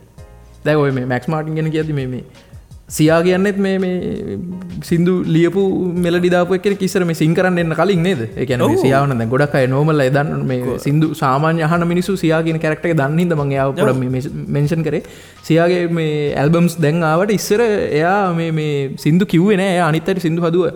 ඔය රිහානාගේම ගොඩක් සින්දු වල මෙලඩීස් ලිරික්ස් එහෙම ගත්තොත් එහෙම මං හිතන්නේ භාගයක් විතරම සියාගේද කොහෙද? ඔව් දැන් ඔය අහන ප්‍රශ්නේ මම දන්නේ කට්ටියට කන්ෆියුස් න අපිට මෙහෙමත් ඒක සාරාංශ කරන්න අපි අලුතෙන් ඉන්ඩස්ට්‍රියක සින්දු හදන කවුරරි මල්ලි කෙනෙක් කරේ කවුරරි කෙනෙක් නම් යා දැනගෙන ඉන්න ඕනේ මේකයි. යා ක්‍රියේටර් කෙනෙක් නෑ. යා මෙලඩි කරන කෙනෙක් නම් ලිරික්ස් කරන කෙනෙක් නම් එහෙම නැත්නම් සින්දු යා මෙලඩි ලිරික්ස් කරලා සින්දු හදන කෙනෙක් නෑ. යා දැනගෙන ඉන්න ඕනේ ඒ සින්දු ඒ මොහොතේම ඉඳන්. ඒ මොහොතේ ඉඳන් සෝංග් රයිටර් කොපිරයිට් එක සෝංග් රයිටර් කෙනෙක් හැටියට කොපිරයිට් එක යාගාව තියෙන්නේ. හරි? රයිට්. එයා කවුරුරි ප්‍රසිද්ධ එක්කෙනෙක් ලව ඔය සින්දු කියවනවා නම් එයා ඒ මනුස්සයත් එක්ක ආගියු කරලා හරියන්නේ නැහැ. මේක මගේ කොපිරයිට් එකේ තියෙන ඒක නෙමෙයි පොයින්ට් එක. පොයින්ට් එක එයා දැනගෙන ඉන්න ඕනේ. එතන මොකක් හරි රෙවෙනියු ෂෙයා එකක් ඉල්ලනවා නම් ප්‍රසිද්ධ ගායකයා එයා දැනගෙන ඉන්න ඕනේ. ඒ රෙවෙනියු ෂෙයා එක හම්බ වෙන්නේ අරයට තමාගේ කොපිරයිට් එකෙන් කෑල්ල ගිව් අප් කිරීම හේතුව උඩින්ද කියලා. ඉතින් එයා ස්මාර්ට් නම් සම්පූර්ණ කොපිරයිට් එක අර මනුස්සයාට දෙන්නේ නැතෝ. ඒ කියන්නේ ඕකේ රෙවෙනියු ෂෙයා කරනවා කියන්නේ කොපිරයිට් එක ෂෙයා කරගන්නවා කියන එකනේ. ඒක තේරුම් අරගෙන ඉන්න ඕනේ. ඒක තේරුම් අරන් වැඩ කරනවට ප්‍රශ්න නැහැ. ඉතින් 50-50 ස්ප්ලිට් එකක් කියන්නේ අරයාගේ තියෙන කොපිරයිට් එකෙන් අරයා 50%ක් මෙයාට දෙනවා. එයාට දෙන්න වෙන්නේ අරයා ප්‍රසිද්ධ ගායකයෙක් හින්දා. මොකද එයා ප්‍රසිද්ධ ගායකයෙක් නිසා එයා සින්දුව ගොඩක් දුරට පුෂ් කරනවා කියන අයිඩියා එක උඩ අර ගායකයා ඉල්ලනවා රයිට් මම හින්දා සින්දුව සමහරට වැඩ කරන්න ඉඩදී මට රොයල්ටි එකක් අවශ්‍යයි මේ. නමුත් ටෙක්නිකලි රොයල්ටි එකක් ඒ කියන්නේ අරයා කොපිරයිට් එක ගිව් අප් කරන්නේ නැත්නම් එහෙමනම් වැඩේ එකග වුණේ. හරිද? එයා සිංගර්ට වන් ටයිම් පේමන්ට් එකක් දීලා හෝ පේමන්ට් එකක් නොදී හෝ පේමන්ට් එකක් දීලා හෝ ඒ වැඩේ ඒගොල්ලෝ එකග වෙලා කරනවා නම් අරයා ගාව නම් ක්‍රියේටර් ගාව නම් කොපිරයිට් එක තියෙන්නේ. එහෙමනම් ඒක ඒගොල්ලෝ එකග වුණේ කිසිම සතයක්වත් යන්න අවශ්‍ය නැහැ. ඔව් දෙන්නම බිස්නස් කරන්න උළු දෙකක් තියෙනවා නම් දෙන්නට තේරෙයි දෙන්න කොහොමද ඒක කරගන්නේ කියලා. ඉතින් ඒක එකඟතාවය නැත්තම් තමයි පස්සේ ප්‍රශ්නේ ඇති. ඔව් දැන් මම මේ කන්වර්සේෂන් එක මේ වෙනකම් මේ අහගෙන ඉද්දි මේ රොයල්ටිස් ගැන කතා කරද්දි මේ කොපිරයිට්ස් ඕනර්ෂිප් කියන දේවල් කතා කරද්දි මෙහෙම හිතෙන්න පුළුවන් මනුස්සයෙක්ට. හරිද? මම මේ ඕනම කෙනෙක්ට තේරුම් ගන්න පුළුවන් විදිහට සරල විදිහට මේක වාක්‍යයෙන් අහන්නේ මේකට උත්තරේ ගන්න ඕන හින්දා. දැන් මම සිංග කෙනෙක් මම කම්පෝස අර කලින් කිව්වාගේ කම්පෝස ගාවට ගිහිල්ලා එයාට සල්ලි දීලා සින්දුවක් හදාගන්නවා ප්‍රොඩක්ෂන් කොස්ට් එක ගෙවනවා ගෙවලා මම සින්දුව හදාගන්නවා ඔයාට සල්ලි චරිතත්තලගේ එක්ක මම සින්දුවක් කරනවා ඒක නිසා මම ගිහලා චරිතත්තලගෙට ගානක් මේ කතා කරගෙන දෙනවා ඔයා මගෙන් ඒකට ලක්ෂයක් හරි දෙකක් හරි කීයක් හරි ඉල්ලනවා ඊට පස්සේ මම ඒක කැමතිලා දෙනවා ඊට පස්සේ මම සෝංග් රයිටර් මියුසික් ලිරික්ස් ලියන එක්කෙනා ගාවට ගිහිල්ලත් ඔය කතන්දරේම කරනවා රයිට් දැන් ඔය දෙකම කරයින් පස්සේ මම සිංගර් නම් ඔය ඕකේ අයිතිය මට නෑනේ දැන් මම ගෙවලා තියෙන ඔයාලට ප්‍රොඩක්ෂන් කොස්ට් එක විතර ඒකට වෙන මහන්සියට ඔයා ලිරික්ස් කරන කෙනාට දෙන්නෙත් එයා එළියන මහන්සියට ඒ මහන්සියට මම ගෙවලා තියෙනවා ඊට පස්සේ ඒ සින්දුවේ අයිතිය මට නැත්තම් සහ ඒක මම කැමති ස්ටේජ් එකක ගිහිල්ලා සිං කරන්නත් බැරි නම් එතකොට සිං කරන්න පුළුවන් අරගොල්ලන්ගේ අවසරය ඇතුව ඉතින් ඒකේ ඔව් රයිට් ඔව් අවසරය ඇතු සිං කරන ප්‍රශ්නයක් නෑ ඒක පැහැදිලි එතකොට ඔය මේ දැන් හදිසියවත් එහෙම උනේ නැත්තම් ඕක හරිද මම පර්මිෂන් ගත්තේ නැත්තම් මම ඕක ලිඛිතව වාට කියලා ලියාගත්තේ නැත්තම් හරිද එහෙම වුණොතින් ඔය සිංගර් කියන මනුස්සයා සර්වයිව් වෙන්නේ කොහොමද ඒක ගැන ඔයා කොහොමද දකින්නේ ඉතින් සිංගර් කියන මනුස්සයා සර්වයිව් වෙන්න එයා අරගොල්ලන්ගේ විෂන් එක ඇතුලේ වැඩ කරන මොඩල් එකක් හොයාගන්න ඕනේ දැන් ක්‍රියේටර් කෙනෙක් සින්දුවක් හදලා දෙන්නේ සිංගර් මනුස්සෙට ඒ සින්දුව ගෙදර තියන් ඉන්න නෙමෙයිනේ ඒක ගිහලා පර්ෆෝම් කරන්නනේ ඉතින් ඒක පර්ෆෝම් කරන්න ඕනේ මොන ස්ටෑන්ඩඩ් එකේද ඒ ස්ටෑන්ඩඩ් එක හරහා කොච්චර දුරක් යන්න පුළුවන්ද එහෙම ගිහිල්ලා ඊළඟට මොනවද කරන්නේ ඒ විෂන් එකක් ඇතුළේනේ ඔය ගමන යන්නේ ඉතින් ඒ විෂන් එක ඇතුළේ ගමන යනවනේ ඔය ප්‍රශ්නේ එන්න විදියක් නැහැ ඒ කියන්නේ සින්දුව හොඳට ඔක්කොම හදාගෙන ගිහිල්ලා වෙන තැනක ඒ ක්වොලිටි එක මේවා වෙන්නේ නැති තැනක මේවා කරනවා කියන්නේ ඉතින් විෂන් එක නැහැ කොහොමද සර්වයිව් වෙන්නේ ඒක තමයි මාත්තන්නේ එහෙම කරලා කොහොමද සර්වයිව් වෙන්නේ කියලා ඔව් දැන් මෙහෙම ගත්තොත් හරිද මේ අපි පුළුවන් තරම් මේ කතාව සරල කරලා කතා කරමු මේක පට්ට ලේසි දෙන්නට සහ අහන් ඉන්න අයටත් පට්ට ලේසි දැන් සිං කරන එක්කෙනා දකින ක්වොලිටි එකක් තියෙනවා ඒ කියන්නේ අපි හිතමු සිංගර්ට තියෙනවා මේක මේ මට්ටමට තිබ්බනම් ක්වොලිටි කියන එක හරිද එයාගේ ස්ටෑන්ඩඩ් එක මේක එතකොට මියුසික් කරන එක්කෙනාගේ ස්ටෑන්ඩඩ් එක වෙනස් එයා දකිනවා නෑ මේක නෙමෙයි ස්ටෑන්ඩඩ් එක මේකයි ස්ටෑන්ඩඩ් එක හරිද එහෙම දැක්කම සිංගර්ට සමහරලාට හිතෙන්න පුළුවන් මේ මම කියලා මේක මේ ස්ටේජ් එකේ කිව්වට කේස් එකක් නෑ මේක චාටර් වෙන්නේ නෑ වැඩේ මේක හොඳට තියෙනවා මේගොල්ලන් වැඩේ හොඳට ලස්සනට ඕගනයිස් කරලා තියෙනවා මියුසික් හොඳයි බෑකින් වෝකලිස්ලා හොඳයි ඉන්ස්ට්‍රුමන්ට්ස් ප්ලේ කරන කට්ටියගේ වැඩ හොඳයි ඒක නිසා මේක මේ සින්දුවට මේකෙන් හානියක් වෙන්නේ නැහැ කියලා මම හිතනවා කියලා එයා තීරණය කරනවා සිංගර් හරිද දැන් කම්පෝසර් එක දකින්නේ වෙන ලෙවල් එකකින්නේ කම්පෝසර් ඒ තීරණේ සිංගර්ට ගන්න බෑනේ එයාට ඒකේ අයිතිය නැත්තම් ඒ තීරණේ ගන්න ඕනේ කම්පෝසර් ඉතින් කම්පෝසර් එක ගණන් ප්‍රශ්න 99.99 වෙලාවට කම්පෝසර් එකයි ඕනම කම්පෝසර් කෙනෙක් කැමති තමන්ගේ සිද්දුව හැම ලබ්බෙම ප්ලේ වෙනවා නම් හරිද රේඩියෝ ටීවී ගමේ පාටියයි පැදුරු පාටියයි අහසෙයි පොළොවේ හැමතැනම ප්ලේ වෙනවා නම් කැමති 99.99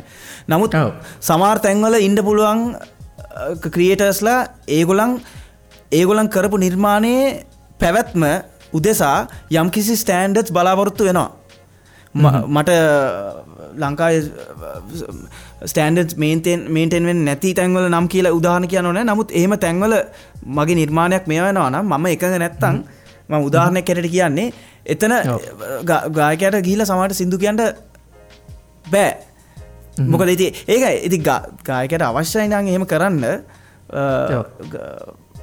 එක්කෝ කම්පෝසර් එහෙම නැත්නම් සෝංග් රයිටර්ස්ලත් එක්ක ඒක කතා කරලා තමයි එතනට යන්න ඕනේ. ඉතින් ඒගොල්ලෝ අකමැති නම් එතනට යන්න බෑ. ඉතින් ඒක මාර සිම්පල් එච්චරට සිම්පල්. ඔව්. ඉතින් ඕක ලෝකේ ඕනම තැනක ඕක කොහොම තමයි. ඒ කියන්නේ ඉතින් දැන් ලෝකේ නම දිනපු ඉන්න ආටිස්ලා ඕන තරම් ඉන්නවනේ. ඒගොල්ලන් පර්ෆෝම් කරන ස්ටෑන්ඩඩ් එකක් තියෙනවනේ. එච් ෂීරන් ඇවිල්ලා තාඩු ගාපු මේකක ඉන්දියාවේ පර්ෆෝම් කළේ ඉතින් නෑනේ. ඒ වගේ ස්ටෑන්ඩඩ් එක. එච් ෂීරන් එහෙම පර්ෆෝම් කරොත් මුලින්ම කේස් එක අදින්නේ කවුද? ඒ සින්දුවේ සෝංග් රයිටර්ස්ලා. ඉතින් ඒ එක්සාම්පල් එකම තමයි. ඇයි එච් ෂීරන් තාඩු මඩුවක කොන්සර්ට් එකක් කරනවට අකමැති? ඒක නෙමෙයි එච් ෂීරන්ට හදලා දීලා තියෙන විෂන් එක. සෝංග් ක්‍රියේටර්ස්ලා තේරුණාද? ඉතින් ඒක මාර ලේසි කතන්දරයක් ඕක කෝල් ප්ලේලා වගේ බෑන්ඩ් එහෙම මයිකල් ජැක්සන් වගේ එක්කෙනෙක් ලංකාවට ඇවිල්ලා පර්ෆෝම් කරන්න නැත්තේ ඇයි ඒ මේ ස්ටන්ඩ් මේන්ටෙන් ඒගුලන් කරනවාගේ ශෝය ලංකාව කරන්න බෑ මිනිස්සුත් නෑ ටිකට් අරන්යන්ට සාය පිරිවේ දරන්නත් බෑ ඒන ඒගුලන්ට ලංකාරන ස්ටන්ඩ් පත් මාරිදිර අඩු කල තම එන්ඩ නිති ඒම අඩු කල්ල නට මහිතන රෙකෝඩ් ලේ කොටීම මයික ජක්සන කැමති නෑ ඒක පලන ප්‍රශ්න රෙකෝඩ් ලේබස් කැමතිත් නෑ සෝන් රයිටස්ල කැමතිත් නෑ ඒ ක්‍රියේෂන්ස් කරන මිනිස්සු මේන්ටෙන් කරන්න අදන ස්ටන්ඩඩ් තියන ඒ ක්‍රියේෂන් එක උදෙසාය ක්‍රියේෂන් එක ලොන්ජිවිටිය එක උදෙසා ඒක හැම්ම තැනම ඕව එක්ස්පෝස්සලා තමන් ක්‍රියට අකමැති විදිට මෙයා වෙනන ක්‍රියට කැමති නෑ ඒක මෙයා කරන්න ඉති ඔයක අලුත් දෙයන්නේ ඕක හැමදෑම තියෙන දෙයක් ලංකාවේ අපිට අලු ලංකාවේ කට්ටිය පාවිච්චි ලංකාවට අලුත් මොකද දන්නවද ලංකාවේ අලුත් මොකද දන්න ලංකාවට ඉන්ඩස්ට්‍රි එකක් නෑ ඉන්ඩස්ට්‍රියක් නැති හින්දා මේක ඇතුළේ ඉන්න සෝංග් රයිටර්ස්ලයි සිංගර්ස්ලයි ෆිල්ම් කරන අයයි ඔක්කොමලා හිඟන්නෝ හිඟන්නොන්ට ඉතුරු වෙන එකම දේ තමා ෆේම් එක පබ්ලිසිටි කියන එක ඉතින් බස් ටිකට් එකේ තමන්ගේ මූණ තියනවා නම් ඒක අචීව්මන්ට් එකක් ඉතින් ඒක තමයි ලංකාවේ හිඟන මානසිකත්වයක තියෙන තාක්කල් කොපිරයිට්ස් වැඩක් නෑ ලංකාවට ඉති කොපරයිට්යකින් ප්‍රටෙක් කරන්න හදන්නේ වෙන මොකක්වත් මේ කාගවත් අයිතියක්වත් කාටවත් මාංචුදාන එකක්වත් කාවත් හිර කරන එකක්වත් මේ කොපිරයිට් ලෝකට හැදුනේ කොපිරයිට් ඒ හේතුවින් දනෙමේ එතන්ට යන්නේ ඩිස්ඇග්‍රීමන්ටයක් උඩ ඩිස්ඇග්‍රීමන්ටට කලින් කොපිරයිට්ටයක් කියන එකක් අවශ්‍ය වෙන්නේ සමාජය ඇතුළ තුළ සයන්ස් ඇන් ආර්ට්ස් වල ඉනවේෂන්ස් ඒවයි ඒ කියන ක්‍රියේෂනිස් කෙනෙක්ට ඉන්වෙන්ෂන්යක් කරන මනුස්සෙට්ට තමාගේ ඉන්වෙන්ෂන්ස් තමන්ට දිගටම කරගෙන යන ක්‍රියේෂන්ස් දිගටම කරගෙන යන්න ගවර්න්මන්ට් එකෙන් හම්බ වෙන තහවුරුකම තමයි කොපිරයිට් එකක් කියන්නේ. ඒක ෆෙඩරල් ප්‍රොටෙක්ෂන් එකක්. ඒ කියන්නේ තමාගේ අය දහසක් කවුරුත් හොරකම් කරන්නේ නැහැ කියන මේ ප්‍රොටෙක්ෂන් එක. ඉන්වෙන්ට් කරන එක්කෙනාට මාර විදිහට වැදගත්.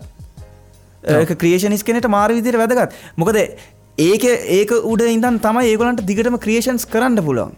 ඒක ඉතින් තමයි දිගටම ඉන්වෙන්ෂන්ස් කරන්න පුළුවන්. සයන්ස් ඇන්ඩ් ආර්ට්ස් කියන ෆීල්ඩ් එකේ උන්නතිය. එහෙම නැත්නම් ඒකේ එවලූෂන් එක තීරණය වෙන්නේ කොපිරයිට්ස් හරියට තියෙනවා නම්. මොකද කොපිරයිට් එකකින් තේරෙනවද? එහෙම අයිඩියා එකක් යුනික් අයිඩියා එකක් කොපිරයිට් වුණාම තව මිනිස්සෙක් උත්සාහ කරන්න ඕනේ ඒකට පරායන වැඩක් කරන්න හෝ ඊට වෙනස් අයිඩියා එකක් ගේන්න. ඒක සොසයිටි එකට මාර ඉම්පෝටන්ට් දෙයක් ඒක. ඒ කියන්නේ එක යුනික් අයිඩියා එකක් ලොක් කරායින් පස්සේ පේටන් කරයින් පස්සේ ද පේටන්ස් කියලා තියෙන්නේ ඔය එකම ටොපික් එක. කොපිරයිට් පේටන්ස් දෙකම එක වචන විතර වෙනස්. පේටන් කරනවා කියන්නේ තව එක්කෙනෙක් යුනික් අයිඩියා එකක් ලොක් කරනවා. ඊට පස්සේ තව කවුරු හරි ඒ අයිඩියා එක කොපි කරලා වාත වෙනවට වැඩිය යා ඊට වැඩි වෙනස් අයිඩියා එක සොසයිටි එක දියුණු වෙන සිවිලයිසේෂන් එක හොඳ ලක්ෂණයක්. මිනිස්සු එක අයිඩියාස් තව අලුතෙන් අයිඩියාස් මේවා කරන්න නිර්මාණය කරන්න තියෙන අවශ්‍යතාවය වැඩි වෙනවා කොපිරයිට්ස් එක්ක. නිකන් හිතන්න කොපිරයිට් නැති ලෝකෙක මිනිස්සු කොපි කරනවා නෙවෙයි. ලංකාවගේ රටක් ගන්න පාරේ ඕන තරම් පෝස්ටර්ස් තියෙනවානේ වෙන ෆොටෝග්‍රැෆර්ස්ලා ගත්ත ෆොටෝස් වලින් එක්කව කරලා හදපු ඇඩ්වර්ටයිස්මන්ට් බෝඩ්ස්. ඒවා කරන්න බෑ. ටීවී වල යනවා ඇඩ්ස් මේ වෙන රටවල් වල ඒවා කිසිම ලයිසන්ස් එකක් නැතුව. ඔව් දැන් ඕක මේ මාත් සෑහෙන කල්පනා කරපු දෙයක් මේ ඇඩ්වර්ටයිස්මන්ට් වලට එහෙම වෙන රටවල් වල සින්දු දානවා. ඉන්ඩස්ට්‍රි අහුනොත් එහෙම කොපිරයිට්ස් නැතුව ඉන්ඩස්ට්‍රියක් හැදෙන්නේ නැහැ. ඒක ලෝක සත්‍යයක් ඒක. හේතුව මොකක්ද දන්නවද? කාවත් අල්ලලා මේ හිරේ දාන්නත් මොකක්වත් එහෙම එකක් නෙමෙයි. කොපිරයිට්ස් කියන එකෙන් තමයි යුනික් අයිඩියා එකක් ලොක් වෙන්නේ. කොපිරයිට්ස් කියන එකෙන් තමයි තව මිනිස්සෙක්ට උදේ පාන්දර නැගිටලා අලුත් අයිඩියා එකක් කරන්න අවශ්‍ය වෙන්නේ. කොපිරයිට්ස් තියෙන හින්දා. එහෙම තිබ්බේ නැත්නම් මුළු ලෝකෙම එකම එකක් කොපි කර ඉන්නවා. මුළු ඒක හරි ඒක බලන්න කැතයි. ඒකින්ද තමයි කොපිරයිට්ස් තියෙන්නේ. ඉතින් එහෙම කවුරු හරි කලාව කියන දේෙන් හොරු අයින් කරන්න තියෙන අනිත් එක තමයි කොපිරයිට්ස් කියන්නේ. ඉතින් කොපිරයිට්ස් තියෙන එක ඇත්ත කලාකාරයෙක්ට මාර විදිහට වැදගත් වෙනවා. මොකද තමන්ගේ අයිඩියා එකේ ස්වෛරීභාවය රැක ගන්න පුළුවන් එකම දේ. ඉතින් ෆෙඩරල් ප්‍රොටෙක්ෂන් එකක් හම්බ වෙනවා. එතනටයි කොපිරයිට්ස් ඕන. අලුත් කලා නිර්මාණයක් කරන්න මිනිස්සුන්ට ඔළුව හදාගන්නයි කොපිරයිට්ස් තියෙන්නේ. නැත්තම් වෙන කාවත් අමාරුවේ දාන්න නෙමෙයි. ඉතින් කවුරු හරි කෙනෙක් හොර වැඩක් කරොත් අමාරුවේ යටනවා. ඉතින් ඒක කරන්න දෙයක් නැහැ.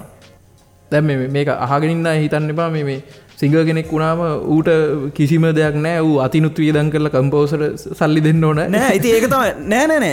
ඒක ගැන කතා කරන්න බැරුණා. සිංගර් කෙනෙක් කියන එක්කෙනාගේ රෝල් එක වෙනස්. එයා සින්දුවකට ඉන්ටෙලෙක්චුවලි වෝකලිස්ට් කෙනෙක් කියලා ගමුකෝ.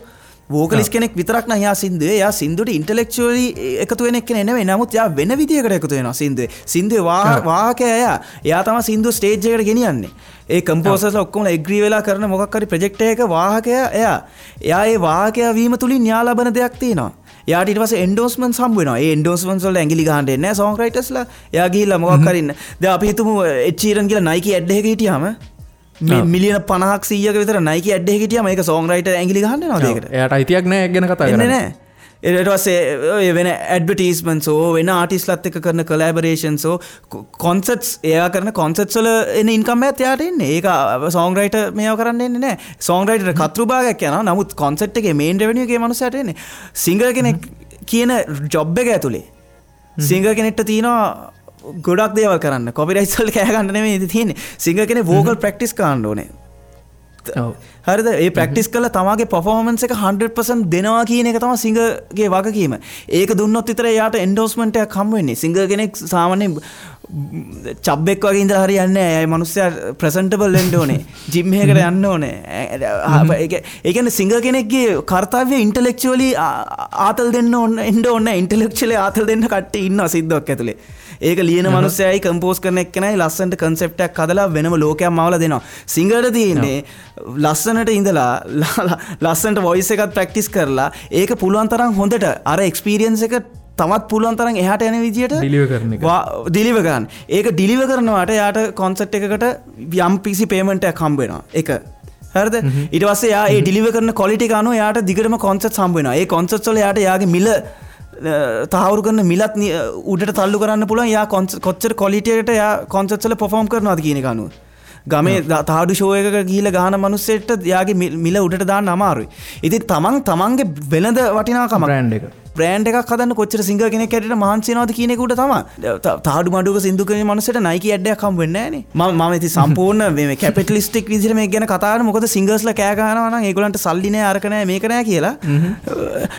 නිකන් හිත ওই කතාවේ අනිත් පැත්ත නිකන් හිතලා බලන්නකෝ. සිංගර් කම්පෝසර් කෙනෙක්ට හා ලිරිසිස් කෙනෙක්ට පොඩි ගාණක් ගෙවලා සින්දු ගත්තා කියලා කියමුකෝ. එතනින් පස්සේ අපි හිතමු කම්පෝසර් ලිරිසිස් රයිට්ස් ටික ඔක්කොම දුන්නා කියලා සොච්චන් ගානකට. ඔය සින්දුව ලයිෆ් ටයිම් එකක් තියෙනවානේ සිංගර් ගාව. ඔව්. ඒකෙන් ආදායමක් හම්බ වෙනවානේ ස්ට්‍රීමින් වලින් හෝ පර්ෆෝම් කිරීමෙන් හෝ. අරගොල්ලන්ගේ ආදායම අතනින් ලොක් වෙනවා නේද? ඉවරයි නේද? ඔව්. එතකොට මොකද වෙන්නේ? ඔව්. ඉතින් ඔය ලොජික් එක එන්නේ නැති වෙන්න තමයි කොපිරයිට්ස් කියන එක ගොඩ ලොකු පවර් එකක් සොංග් රයිටර්ස්ලාට දීලා තියෙන්නේ.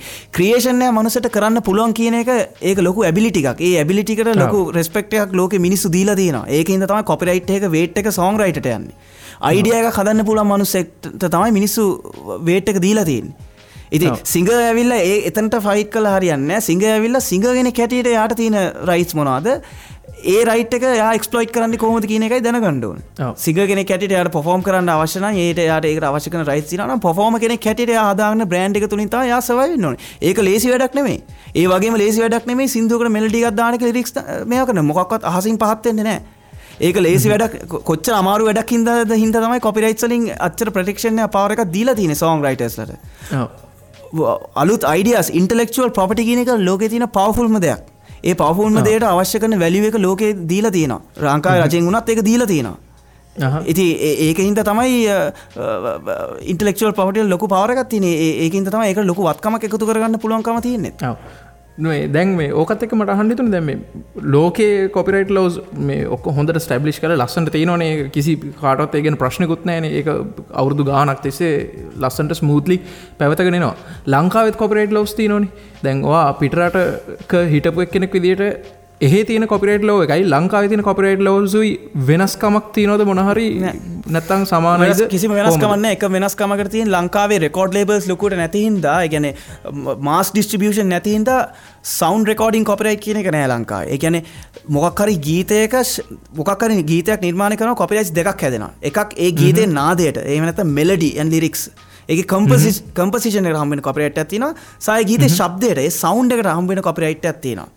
ඉතින් ඒ සවුන්ඩ් එකට හම්බ වෙන මාස්ටර් කොපිරයිට්ස් එහෙම නැත්නම් සවුන්ඩ් රෙකෝඩින් කොපිරයිට් එක ලංකාවේ නැහැ. ඒක මාස් ඩිස්ට්‍රිබියුෂන් යන තැනදී එන්නේ. ඒක ගැන එච්චර වොරි වෙන්න අවශ්‍ය නැහැ. කම්පොසිෂන් කොපිරයිට් එක ලෝකේ තියෙන විදිහටම තමයි තියෙන්නේ. ඕක ලංකාවේ ලෝකේ කියලා එහෙම කිසිම වෙනසක් නැහැ. එකම ඒක ලංකාවට ඇවිල්ලා තින්නේ ලෝකේ තියෙන සම්මතයක් කරා තමයි. මේක නිකන් මේ බෝට්ටුවෙන් ආපු යන්නේ මිනිස්සු මේවා මේ කමිටිස් තියෙනවා එහෙම හරහා ආපු දේවල්. එතකොට මෙච්චර කාලයක් වෙලා තියෙන්නේ ලංකාවේ මේ සිංගර්ස්ලා මේ දන්නේ නැතුව වැඩ කරලා තියෙනවා මේ කොපිරයිට් ලෝ එක හරියට මොකක්ද කියන එක අඳුරගන්නේ නැතුව. සිංගර්ස්ලා විතරක් නෙමෙයි ක්‍රියේටර්ස්ලා දන්නෙත් නැහැ. සිංගර්ස්ලා දන්නෙත් නැහැ. බෝතලයට මෙලඩීස් කරලා බෝතලයට ලිරික්ස් දාලා අවුරුදු 70කට විතර පස්සේ දැන් ඉන්න අය කල්පනා කරනවා කොහොමද උනේ මෙහෙම. නෑ ඉතින් ඕක ඉන්ඩස්ට්‍රියක් හැටියට ඕක ගැන එඩියුකේට් වෙන්න ඕනේ. ඕක හරිය විදියට එඩියුකේට් වුණොත් ඔය තුන් පාර්ශවෙම ක්‍රියේටර්ස්ලා, සිංගර්ස්ලා, රෙකෝඩ් ලේබල්ස්ලා ඔය ගීතයක් ඇතුළේ හැමෝම හරියට ඕක ගැන මෙයා වෙනවා නම් හැමෝටම එක විෂන් එකක් ඇතුලේ හැමෝටම ප්‍රොෆිට් වෙන විදිහට හැමෝටම වාසියක් වෙන විදිහට වැඩ කරන්න පුළුවන්. එහෙම වැඩ කරනවා වෙන ඉන්ඩස්ට්‍රීස් වල. ඒ කියන්නේ තමාගේ රෝල් එක තමාට තියෙන රයිට්ස් ගැන හොඳ ක්ලියර් කට් අයිඩියා එකක් තියෙනවා.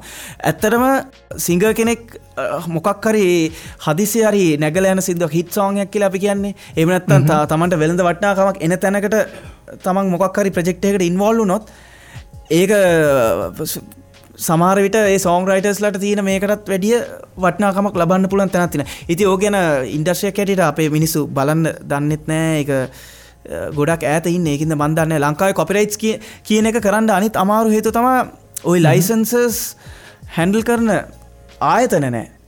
ඒ කියන්නේ මේ කොපිරයිට් එක රෙජිස්ටර් කරන්න අවශ්‍ය නැහැනේ. කොපිරයිට් එකක් ෆික්සේෂන් එකකට දාපු ගමන් කොපිරයිට් එක හම්බ වෙනවා.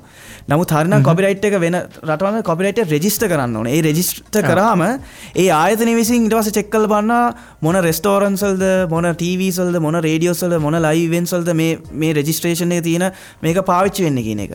එහෙම තමයි ඒක ආදායම කලෙක්ට් වෙන්නේ. ඉතින් මේ නිකන් හිතන්න රජයේ ආයතනයක් තිබ්බොත් මේ රෙජිස්ට්‍රේෂන් බලන අවුරුදු 3කින් සින්දු රෙජිස්ටර් කරගන්න පුළුවන්. එහෙම ගැටලුවක් තියෙනවා.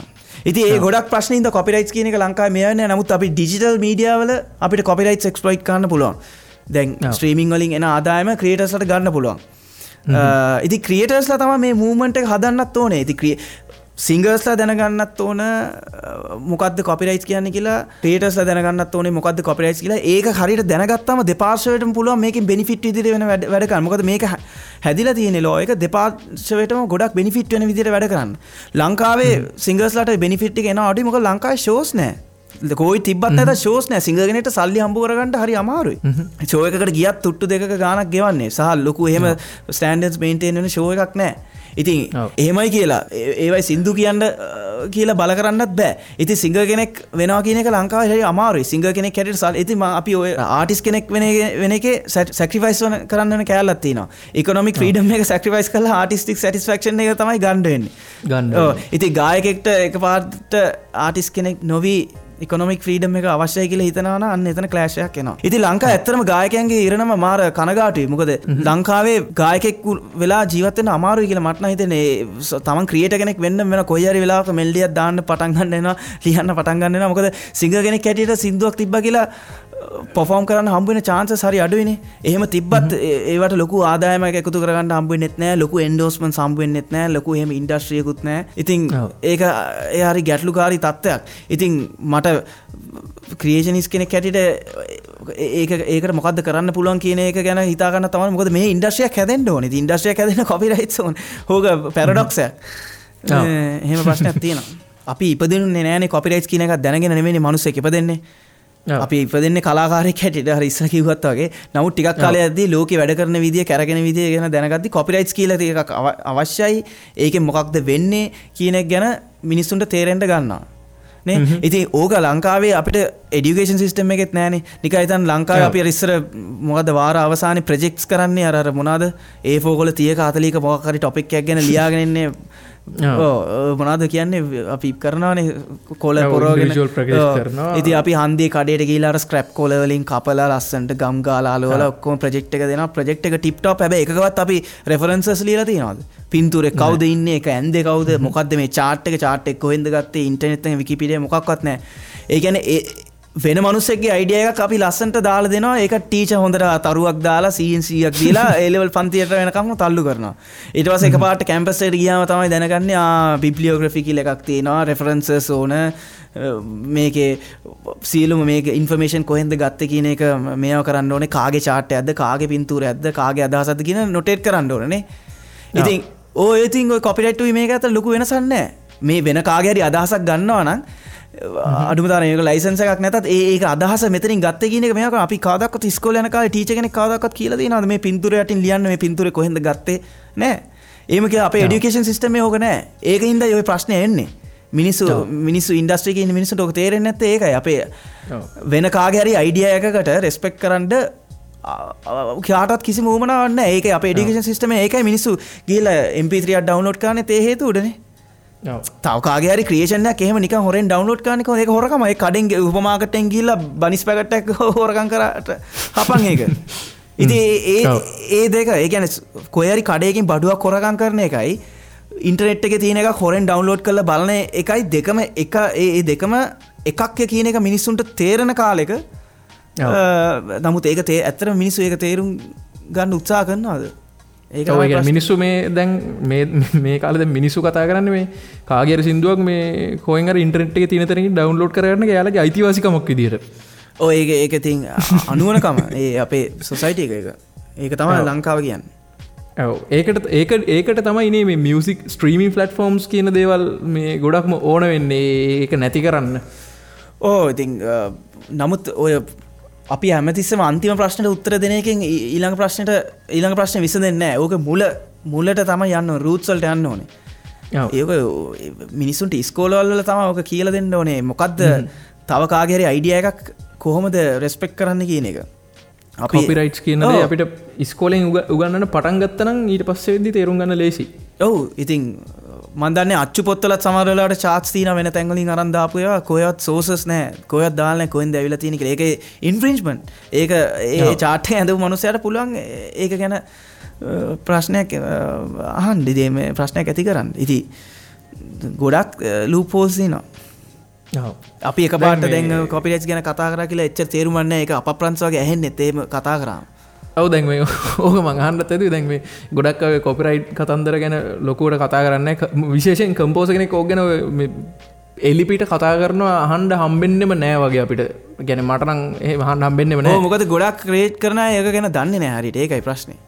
ඔව් දැන් මට බයනත කියන්න පුළුවන් මම දන්නේ මොකද මම මේක ඉගෙනගෙන තියෙනවා. ඔව් දැන් ඕක එකපාරටම මේ දැන් කවුරුත් ඕක කතා නොකරන මොහොතක ඇවිල්ලා මේ එක පාරටම දැන් චරිතත්තලගේ කියලා මනුස්සෙක් කෙනවා මිනිහා හිට් වෙන සින්දුරියක් හදනවා. ඒ කියන්නේ මිනිහා හදන සින්දුරිය හිට් වෙනවා. පස්සේ පොර මෙන්න මෙහෙම කොපිරයිට් කියලා එකක් තියෙනවා මෙහෙම එකක් තියෙනවා කියලා කතා කරන්න ගත්තාම නිකන් ඊට පස්සේ ඔයාට මේ නෙගටිව් ෆීඩ්බැක්ස් ඇවිල්ලා තියෙනවද මේ වෙනකන් ඔය ඕක ගැන කතා කරන්න ගිහිල්ලා? ඇවිල්ලා ඇති. නමුත් ඒක මට එච්චර වැදගත් නෙමෙයි. ඒකෙන් මගේ ජීවිතේ මොකුත් තීරණය වෙන්නේ නැහැ. ඕක ක්‍රියේටර්ස්ලා අහගෙන ඉන්නවා නම් ඒක මම හිතනවා ඒගොල්ලන්ට සමාජයට වැදගත් වෙන්නේ නැති. මොකද ක්‍රියේටර් කෙනෙක්ගේ ෆියුචර් එක තීරණය වෙන්නේ තමන් කොච්චර දුරට තමන්ගේ කොපිරයිට්ස් තමන් රිටේන් කරන් ඉන්නවද කියන එකට. මොකද තමන්ට තමන් ඊළඟට හදන ක්‍රියේෂන් එකේ වැලියු එක ක්වොලිටි එක ඒකේ තියෙන ස්ටෑන්ඩඩ්ස් පුළුවන් තරම් තල්ලු කරන්න පුළුවන් වෙන්නේ තමන් කරන නිර්මාණ වලින් තමන්ට ආපහු ඒ කොපි ප්‍රොටෙක්ටඩ් ආදායමක් එනවා නම් තමයි තමන්ට ඒක කරන්න පුළුවන්. ඉතින් ඒක ක්‍රියේෂනිස්ලා අතේ තියාගෙන ඉන්න ඕන එකක්. ක්‍රියේෂනිස්ලා ඒක නිකන් කාටවත් දෙන්න අවශ්‍ය එකක් නෙමෙයි. මොකද ඒක තියාගෙන හිටියොත් තමයි ඊළඟ ක්‍රියේෂන් එක අවශ්‍ය කරන මූල්‍යමය පිරිවැය වේවා එහෙම නැත්නම් පරණ කරපු එකක රෙන්ඩිෂන් එකක් කරද්දි වේවා තමන්ට සම්පූර්ණ ක්‍රියේටිව්ලි ෆ්‍රී ඉන්න පුළුවන් තමාගේ කොපිරයිට්ස් තියෙනවනේ. ඉතින් ක්‍රියේටර්ස්ලා අනිවාර්යෙන් දැනුවත් වෙන්න ඕන මේ ටොපික් එක. මේක අර ඉස්සෙල්ලත් කිව්වා වගේ කොපිරයිට් එකකින් වෙන්නේ සොසයිටි එකේ ක්‍රියේටිවිටි කියන එක අවුස්සන එක. ඔව්.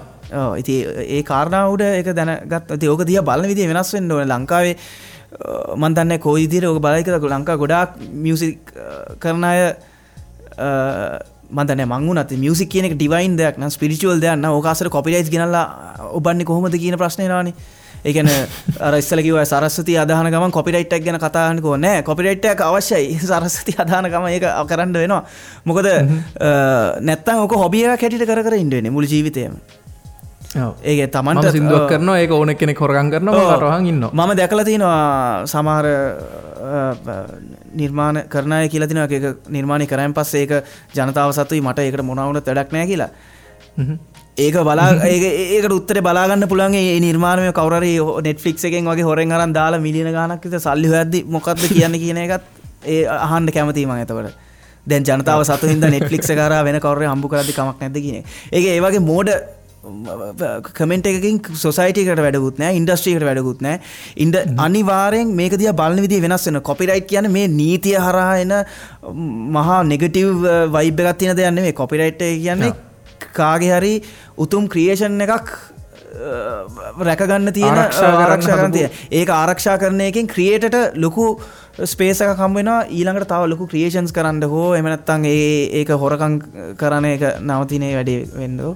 ඒක ඒ විදිහට බලන්න ඕනේ කොපිරයිට් කියන එක ගැන ඉතින් පොඩි කාලේ ඉඳන් මේ කියන්නේ කොපිරයිට් කියන එක මේ නෙගටිව් විදිහට ගන්න එපා නේ කවුරුත් ඒක මේ ඒක තියෙන්නේ මේකේ උන්නතියට තියෙන දෙයක් මිස මේ මේක විනාශ කරන්න නැති කරන්න හදපු එකක් නෙමෙයි කොපිරයිට්ස් කියන්නේ.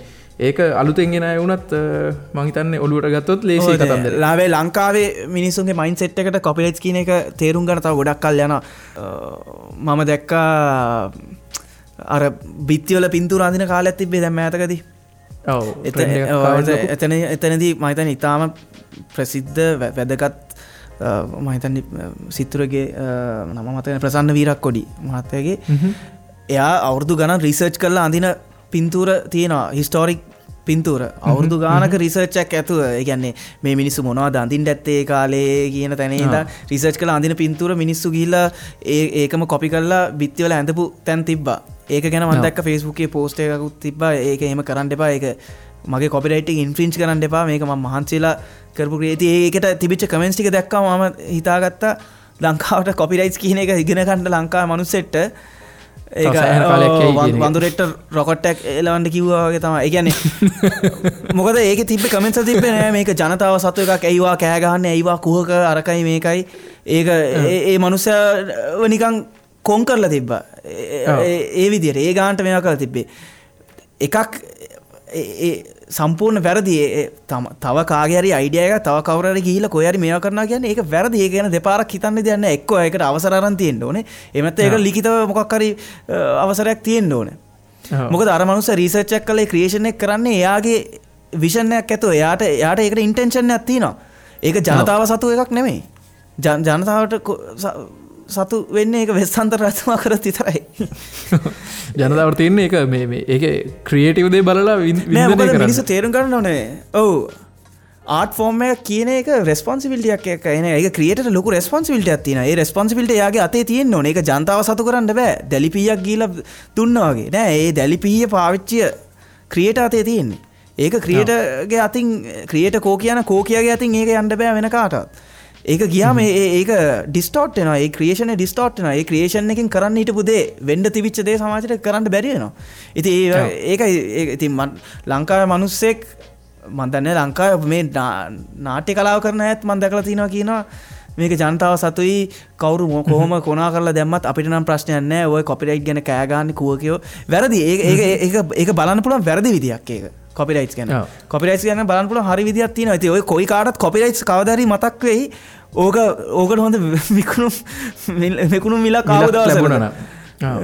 කාගේ හරි සින්දුවක් කොයි හරි හොලිවුඩ් ෆිල්ම් එකක හරි බොලිවුඩ් ෆිල්ම් එකක හරි යන දවසක එහෙම නැත්නම් දන්නේ අපේ මිනිසුන්ගේ තියෙන හිඟන කම අනුව ඒකත් නිකන් දීලා උඩ බලාගෙන ඉන්නත් පුළුවන්.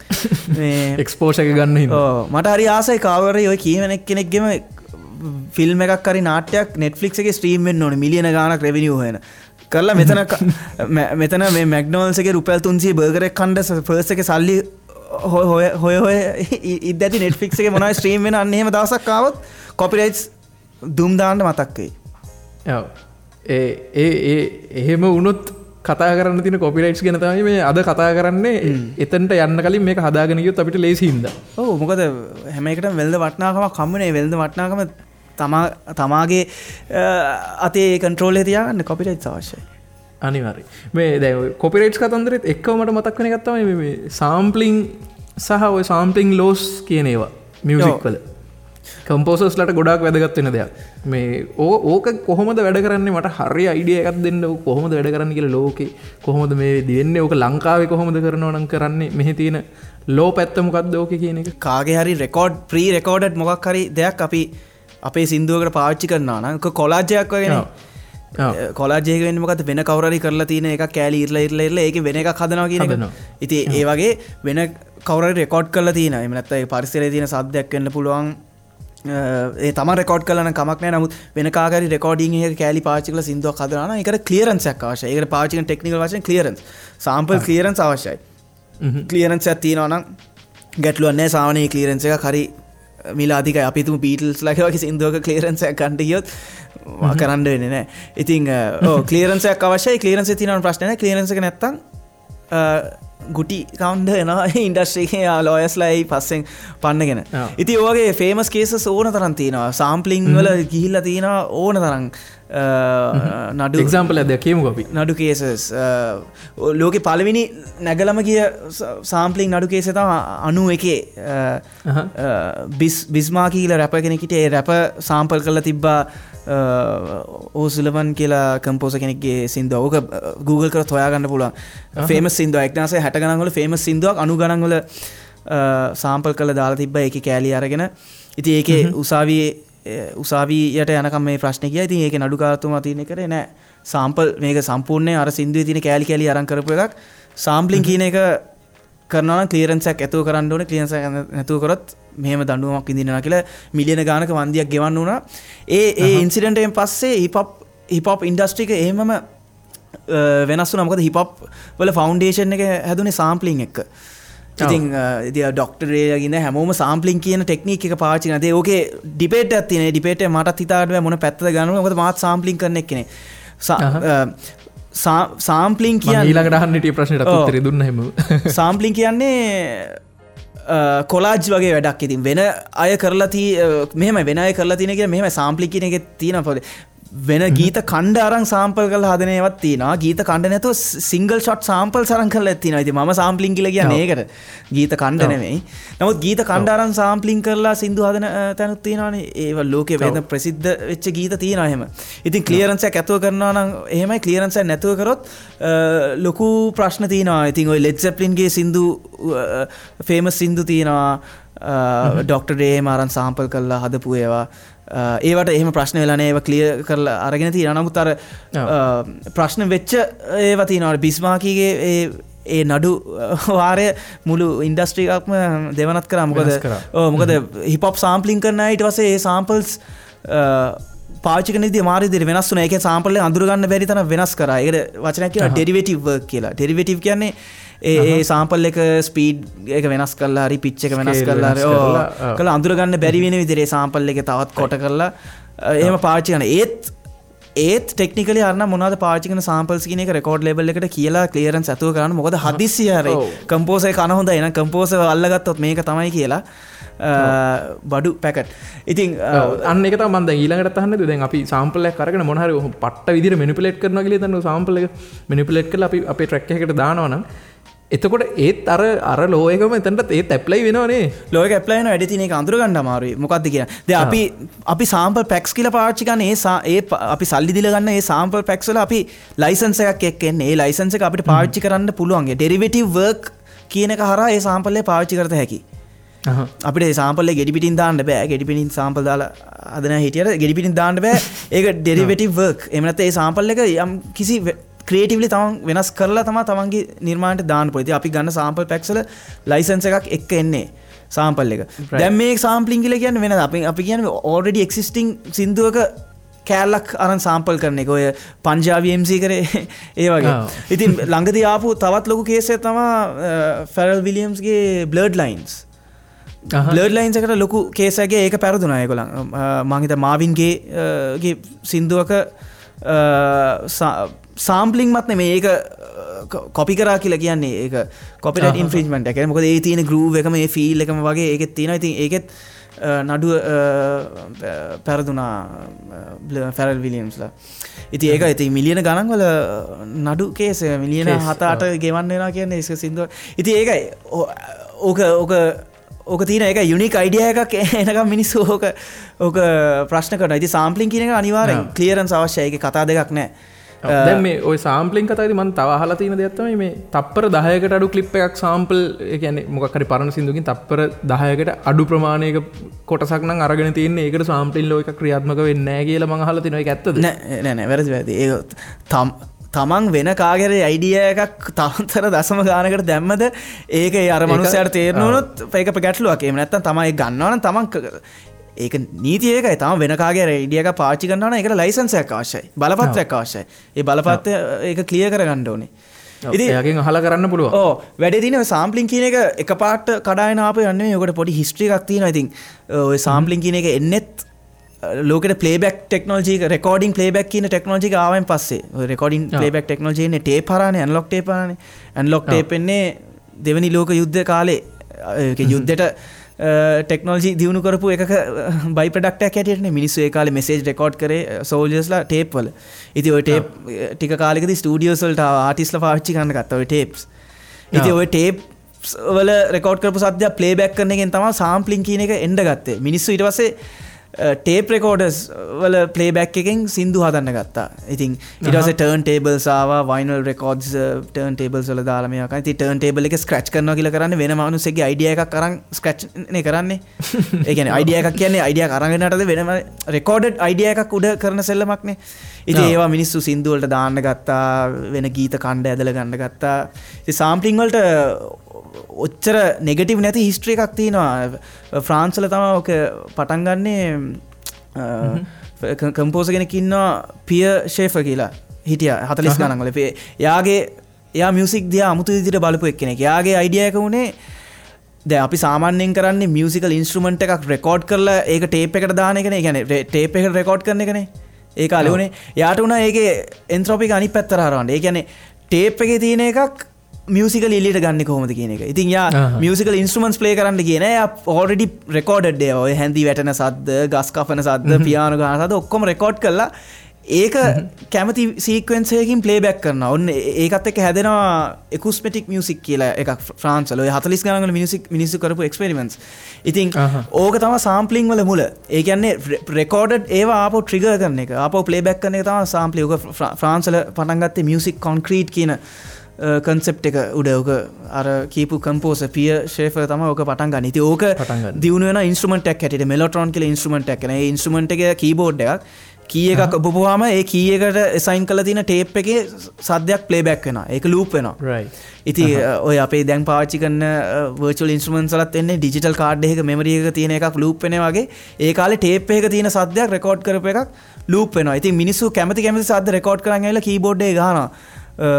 පරිසරයේ තියෙන ඕනම සද්දයක් ටේප් වලට රෙකෝඩ් කරන් ඇවිල්ලා කීස් වල පිච් වෙනස් වෙන විදිහට මේවා කරලා ඉතින් හැන්ද කරන සද්දයකින් වුණත් ඔක්ටේව් එකක් හදලා සින්දුවක් ප්ලේ කරන්න පුළුවන්. ඉතින් ඔය 50 ගණන් 60 ගණන් වල ඉඳන් ඔය සාම්ප්ලින් කියන ටෙක්නොලොජි එක දියුණු වෙනවා. ඔය හොන ක්‍රියේටිව් විදිහට දියුණු වෙන්නේ. නමුත් ටර්න් ටේබල්ස් ආපු ගමන් මිනිස්සු ඒකට පස්සේ ස්ක්‍රැච් කරන්න ගන්නවා. ඊට පස්සේ ඩිජිටල් ටෙක්නොලොජි එක්ක මිනිස්සු ඕකේ කෑලි කපලා ගන්න හදනවා. ඉතින් ඒ ආර්ට් එක පොඩ්ඩක් බාල්දු වුණාය කියන ඩිබේට් එක තමයි තියෙන්නේ. ඒක ක්‍රියේටිව්ලි පටන් ගත්ත එක මිනිස්සු වෙන සින්දු වල කෑලි කපලා ඒක නිකන් සමහර මියුසික් ඉන්ඩස්ට්‍රි ඉන්න සමහර ඒකනේ හොරකමක් ගන්නට දාලා කතා කරන තැනටම ඒකපත් වුණා. ඉතින් ඕකේ ඩිබේට් එක තියෙන එක. ඉතින් සාම්ප්ලින් කරන අය කියන ඩිබේට් එක තමයි අනිත් පැත්තට. එහෙනම් පින්තූරයක් ඇඳ ඇදපු හිටපු මිනිස්සෙක් පරිසරය දිහා බලන් පින්තූරයක් ස්කෙච් කර හිටපු මිනිස්සෙක් ටෙක්නොලොජි එක දියුණු වෙනවත් එක්කම කැමරා එක හැදෙනවානේ. කැමරා එකක් අරන් ෆොටෝ එකක් ගන්න එකත් එහෙනම් සාම්ප්ලින් වගේ. ඒකනේ හොර ඒ වගේ ඒගොල්ලන්ගේ ඩිබේට් එක වෙන්නේ ඒ වගේ. ඉතින් මම දන්නේ මම කුවේනි වගේ සින්දුවක් හදද්දී සම්පූර්ණයෙන් කුවේනිගේ රෙකෝඩ් කරපු එකම ඉන්ස්ට්‍රුමන්ට් එකක්වත් නැහැ. වොයිස් එක කරන්නේ මොකක්වත් රෙකෝඩ් කරලා නැහැ. ඔක්කොම සාම්පල්ස් මැනිපුලේට් කරලා කපලා කරලා සාම්ප්ලින් කියන කන්සෙප්ට් එක උඩ සාම්ප්ලින් කියන ටෙක්නොලොජි එක උඩ හැදිච්ච සින්දුවක්. ඒමයි ගොඩක් ඒවා එහෙම හැදෙනවා. ඉතින් ඒකේ තියෙනවා ලෝක ප්‍රසිද්ධ ආමෙන් බ්‍රේක් එකක් තියෙනවා කුවේනිගේ. ඒක ආමෙන් බ්‍රේක් එකත් ලෝකේ වැඩි හරියක් සාම්පල් වෙච්ච මේක වැඩිපුරම සාම්පල් වෙච්ච එකක් නේ ආමෙන් බ්‍රේක් එක. ඔව් වැඩිපුරම සාම්පල් වෙච්ච ඒවායින් අතරින් තියෙන එකක්. ඒක අර ආමෙන් බ්‍රදර්ස්ලාගේ සින්දුවක තප්පර 6ක විතර බ්‍රේක් එකක් සාම්පල් වෙනවා. ඉතින් ඒ ඔක්කොම තියෙනවා කුවේනිගෙත්. ආමින් බ්‍රේක් එක ගැන මේ මම මෙතන මතක් කරන ආමින් බ්‍රේක් එක ගැන කතා කරනවා. මේ මම අපේ iCloud එක කරා එපිසෝඩ් එකක්. ඒක ආමින් බ්‍රේක් එක ගැන ලොකු අපි ඩිස්ක්‍රිප්ෂන් එකක් දෙනවා. ඉතින් ඒ සාම්ප්ලින් වල මුල් කාලේ ඒ කියන්නේ සාම්ප්ලින් කමර්ෂියලයිස් වුණායින් පස්සේ වෙච්ච දේවල්. ඒ කමර්ෂියලයිස් වෙලා මුල් කාලේ වෙච්ච දේවල්. ඉතින් මිනිස්සු ඒකත් එක්ක සෙල්ලම් කරා වැඩි දෝ වගේ ගතියක්. මොකද ඕක හිප් හොප් කරන අය පටන් ගත්ත හිප් හොප් කරේ ගොඩක් ඇමරිකාවේ කළුව මිනිස්සු. ඒගොල්ලන්ට එච්චර එහෙම සල්ලි තිබ්බේ නැහැ ස්ටුඩියෝස් එෆෝඩ් කරන්න. ඉතින් ඒගොල්ලෝ ඉන්ස්ට්‍රුමෙන්ටලිස්ට්ලව ස්ටුඩියෝකට ගෙන්නනවා වෙනුවට එක ටේප් මේ වයිනල් රෙකෝඩ්ස් වල තියෙන කෑලි වෑලි අරගෙන සින්දු හදලා. ඉතින් ඒක වෙනම කලාවක්. ඒක මම පිළිගන්නවා වෙනම කලාවක් කියලා. නමුත් ඒ කලාව අර තරම් පියෝද නැද්ද කියන ඩිබේට් එක තියෙනවා. ඉතින් ඇත්තට මියුසික් නිකන් ඇසෙම්බල් ආර්ට් වගේ සීන් එකක් නේ ඔය නිකන් සෙට් වෙන්නේ නේ හරියට බැලුවොත්. ඒක කොලාජ් එකක් කලාවක්ද නැද්ද කියලා ඇහුවා වගේ තමයි. ඉතින් ඒක ඩිබේට් එකක් විතරයි. ඉතින් එහෙම ගැටලුවක් ඒක ඔයාගේ පර්සනල් ටේක් එක කොහොමද ඔයා හිතන්නේ ඒක? ඒක ආර්ට් එකක් තියෙනවා. හැබැයි ඒ ආර්ට් එක තීරණය වෙන්නේ තමන් ඩෙරිවේටිව් වර්ක් කියන එක කොච්චර දුරක් යනවද කියන එක. දැන් සමහර ඒවා තියෙන ලූප්ස් එහෙමම කපලා අරන් දාලා තියෙන ඒක එච්චර ක්‍රියේටිව් නෑ. ඒක දන්නවා ආපු ගමන් මෙයා මෙතනින් ගත් අරන් තියෙන්නේ මේක.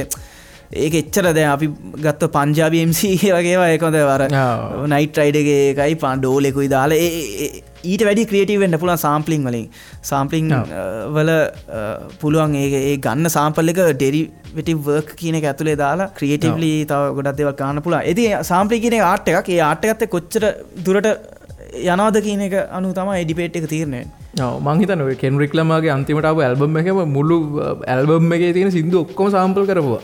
ඔව් ඉතින් ලෝකේ මුලින්ම හැබැයි ඔරිජිනල් එක අහනකොට පට්ට වෙනස් ඒක මාර විදියට ඒගොල්ලන් හදලා තියෙනවා. හැබැයි ඉතින් ඒක අනිවාර්යෙන් ඒ ක්ලියරන්ස් එකක් අරගෙන තමයි ඒක කරන්නේ. නැත්තම් කරලා තියෙනවා. ඔව්. ඉතින් ඒක සදාචාරාත්මක නෑ නැත්තම්.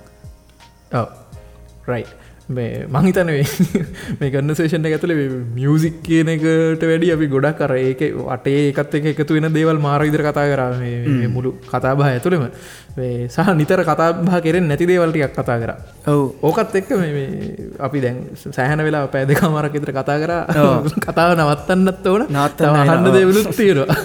මට හිතා ගන්න බෑ මොකද කරන්න කියලා. අපි මම දැන් කොපිරයිට්ස් ගැන කතා කරා වැඩි ඒක වාට ඔතනින් එඩිට් කරන්නේ මත පැය එකමාරක් විතර කොපිරයිට්ස් නේ අඩු කරා නම් කන්වර්සේෂන් එක ආව ගානට සෙට් වෙයි. ඔව් නෑ මේකයි කේස් එක. දැන් කොපිරයිට් ගැන හරියට කතා කරනවා නම් ඒක ඉවරනකම කතා කරන්න ඕනේ. අර මැද්දෙන් කිව්වෙන් පස්සේ සමහර අයට ඔක තේරෙන්නේ නෑ. ඉතින් මං හිතනවා මේ අහන අය ඒ කොටස අහයි එකෙන් ඔයාලට ගන්න දෙයක් තියෙයි කියලා. මේ මට මේ මෙන්න මේක අහන්නම හිතුණා මේ කතාව නතර කරන්න කලින් මේ දැන් මම දකින ඔයාගේ මියුසික් වලත් ගොඩක් අර ශ්‍රී ලංකන් කල්ච එකත් එක්ක අපිට ඉස්සර තිබ්බ දේවල් සහ ඔය අපේ තියෙන දේවල් කුවේනී එතකොට ඔය මහාමාය ඔන්න ඔය දේවල් එක්ක හරිද අපිට ඉස්සර ඉඳලා අහන්න ලැබිච්ච කතා එක්ක ඔයාගේ ක්‍රියේෂන් ගොඩක් ආවා එළියට. ඒක මම ඇහුවුතින් ඒකට රීසන් එක මොකක්ද? ඇයි ඒ කියන්නේ මේ කාලේ මියුසික් කරන කෙනෙක් විදියට ඔයා ඒ පරණ දේවල් ආයි ගන්න ඕන කියන තැනට වැඩ කරේ ඇයි ඔයාගේ ඉන්ෆ්ලුවන්ස් එක ඒ විදිහට හැදුනේ? ඒකේ වෙනම රහක් තිබ්බ මට ඒක ෆියුෂන් එකක් හැටියට අපි තුමු ඒක කුවේනි කියන එක අපි ප්‍රබන්ධයක් නම් එහෙම නැත්නම් මහාමාය කියන එක අපි බුද්දිස් කල්චර් කියන එකක් නම් රහත් තිමරුන් එක එහෙමනම් නාඩගම් ගීයෙත් අපේ තීටර් කියලා අපි කියන්නේ ඒව ගැන කතා වෙනවා නම් ඒක මට අලුතෙන් ඒ කියන්නේ මට කිසිම අයිඩියා එකක් නැහැ කුවේනි කියන ඒ ප්‍රබන්ධයේ හිස්ටරි එක මොකක්ද එහෙම නැත්නම් මහාමාය ඒ වුණත් එහෙම නමුත් පර්සනලි මට දැනෙන විදිය මට මගේ ඔළුවේ ඇතුලේ ඒකට මැවෙන නාද රටාව මොකක්ද කියන එක මට ඒක ෆියුෂන් එකක් වගේ පෙවුනේ. ඉතින් ඒ ෆියුෂන් එකට මම පර්සනලි මාර විදිහට ආස වුණා. අපි හිතමු ඒ කුවේනිගේ ඩ්‍රම් ඇන්ඩ් බේස් බීට් එකක් තියෙන්නේ. ඉතින් ඒක විජේරාජ තමයි ඩ්‍රම් ඇන්ඩ් බේස් කියන්නේ කිසිම ගැළවීමක් නැහැ. ආසයි පොළොයි වගේ. නමුත් ඒකේ මොකද්ද ගැළපීමක් තියෙන තැනක් හොයාගන්න පුළුවන් වුණා කියලා මට හිතුණා. ඉතින් ඒ ෆියුෂන් එකට මම කැමතියි. ඉතින් කලාවේ එන රස තැනක් ඒක. ඒ කියන්නේ එක්ස්ප්ලেইন කරන්න බැරි තැන් තියෙනවා තමන්ට රහයි කියලා හිතන. ඉතින් ඒ ෆියුෂන් එක ඉතින් ඒ ෆියුෂන් එක තමයි ඒකේ මට වටිනාම කියන දේ. ඒ කියන්නේ මහාමායක වුණත් පසුබිම් සංගීතයේ රොක් ෆ්ලේවර් එකක් නේ තියෙන්නේ. ඉතින් ඇයි රොක් ෆ්ලේවර් මම නිකන් ඒක කිසි හේතුවක් ඇතුව දැම්මේ නැතුව දැම්මේ කියන ප්‍රශ්නේ මට පර්සනලි උත්තර දෙන්න පුළුවන්. ඒ සින්දුව ඇතුලේ තියෙන තේරුම මොකක්ද? ඒක මට පර්සනලි මගේ ළඟින් ඉන්න කෙනෙක් නැති වෙච්ච එකක් ගැන ඒ සින්දුව කියවෙන්නේ. ඉතින් ඒකින්ද මට රොක් කියන එක ඒක හරහා ඉන්ෆ්ලුවන්ස් වෙනවා. නමුත් සින්දුවේ බුද්දිස් කල්චර් එක ගැන කියනවා. ඒ ඔක්කොම එක ප්ලේට් එකක් ඇතුලේ තියෙන ෆියුෂන් එකක්. ඒ ෆියුෂන් එකට මම කැමතියි. පර්සනලි මම කැමතියි. ඉතින් ඒකත් එක්ක තමයි මම හිතන්නේ ඒ නිර්මාණය එන්නෙත්. ඔව් ඒක ඒ කියන්නේ අපි කොහොමද ඒ කියන්නේ ඒ කියන්නේ අර පරණ දෙයක් වුණත් ආපහු වාට වෙනම පර්ස්පෙක්ටිව් එකකින් වෙන අලුත් විදිහකට දැන් ඉන්න කට්ටියට පිච් කරන්න වට හම්බුණා නේද ඒකේ? ඔව් ඒක අලුත් අලුත් පැතිකඩක් සමහරට පේන්ඩ ඇති දැනෙන්ට ඇති කියලා හිතනවා. මම හිතන්නේ මේ ගොඩක් මේ මිනිස්සු අතරට ටක් ගාලා අන්නේ වෙනසත් ගියා නේද? ඒක ඒගොල්ලෝ මාර විදිහට කැප්චර් කරගත්තා ටක් ගාලා මේ. එකපාර නෙමෙයි ටික කාලයක් ගියා මං හිතන්නේ. තාමත් පොඩි කාලයක් ගියා නේ. ඒක නමුත් ඉතින් ඒක මාර සුන්දරයි. ඒ විදිහට කමියුනිකේට් කරන්න පුළුවන් කියන්නේ ඔඩියන්ස් එකක් එක්ක. ඒ කියන්නේ මම වෙන භාෂාවක් නේ ඒක. සංගීතය අර ඉතින් ඒක ඒ රසවින්දනෙත් තියෙනවා ඒක ඇතුලේ. දැන් මම මෙහෙම එකක් ඇහුවෝ තින්. දැන් මේ වෙනකන් සින්දු කීයක් විතර හදලා තියෙනවද ඔක්කොම? මම ක්‍රියේෂන්ස් ක්‍රියේෂන්ස් සමහරට 20කට එහා වගේ. එතනින් මේ වෙනකන් කරපු ට්‍රැක්ස් වලින් ඔයාගේ පර්සනල් ෆේවරිට් එකක් තියෙනවද? නෑ පර්සනල් ෆේවරිට්ස් නෑ. පර්සනල් ෆේවරිට්ස් නෑ. ඒ කියන්නේ ඔක්කොම සින්දු වලට එක හා සමාන වාසයි. ඔක්කොම ඒවා ආසයකටත් ඇඩිය ඔක්කොම සිදුවල එක හා සම රෙස්පෙක්ට එකක් තියෙන ඇති එකක් වෙනම පේම කරන්න බෑ. රයි ඕකේ. මනැත්ත මම මාවම වරද්ද ගන්නවා එක එකට මං ආසය කිය අනිත්‍යය මම ඇදිල්ල නෑවගේ. ඔක්කෝ මගේ ඔලුවෙන් ආවන මං හැම එකටම පර්සල ඉති ම ඕක එලිට දාන්න ඇතර ම පර්සලි කැමති වෙන තැනක තම සිදුවක් රිලිස් කරනවා කියන්නේ ඒක අනිත් තේමුත මම මේකට ආසයි ආස කෙනෙක් ඉන්නනන්ත අහන්න පුළන් වගේ එකක්. ඉතිම පර්සන්ලි මාර සිින්දුර ගොඩා පක්ෂපාති වෙන තැනක තම සිින්දු පබ්ලිෂ් වෙන්නෙත්. එම හදල දාපු නැති සිින්දු තියෙනවද? තියන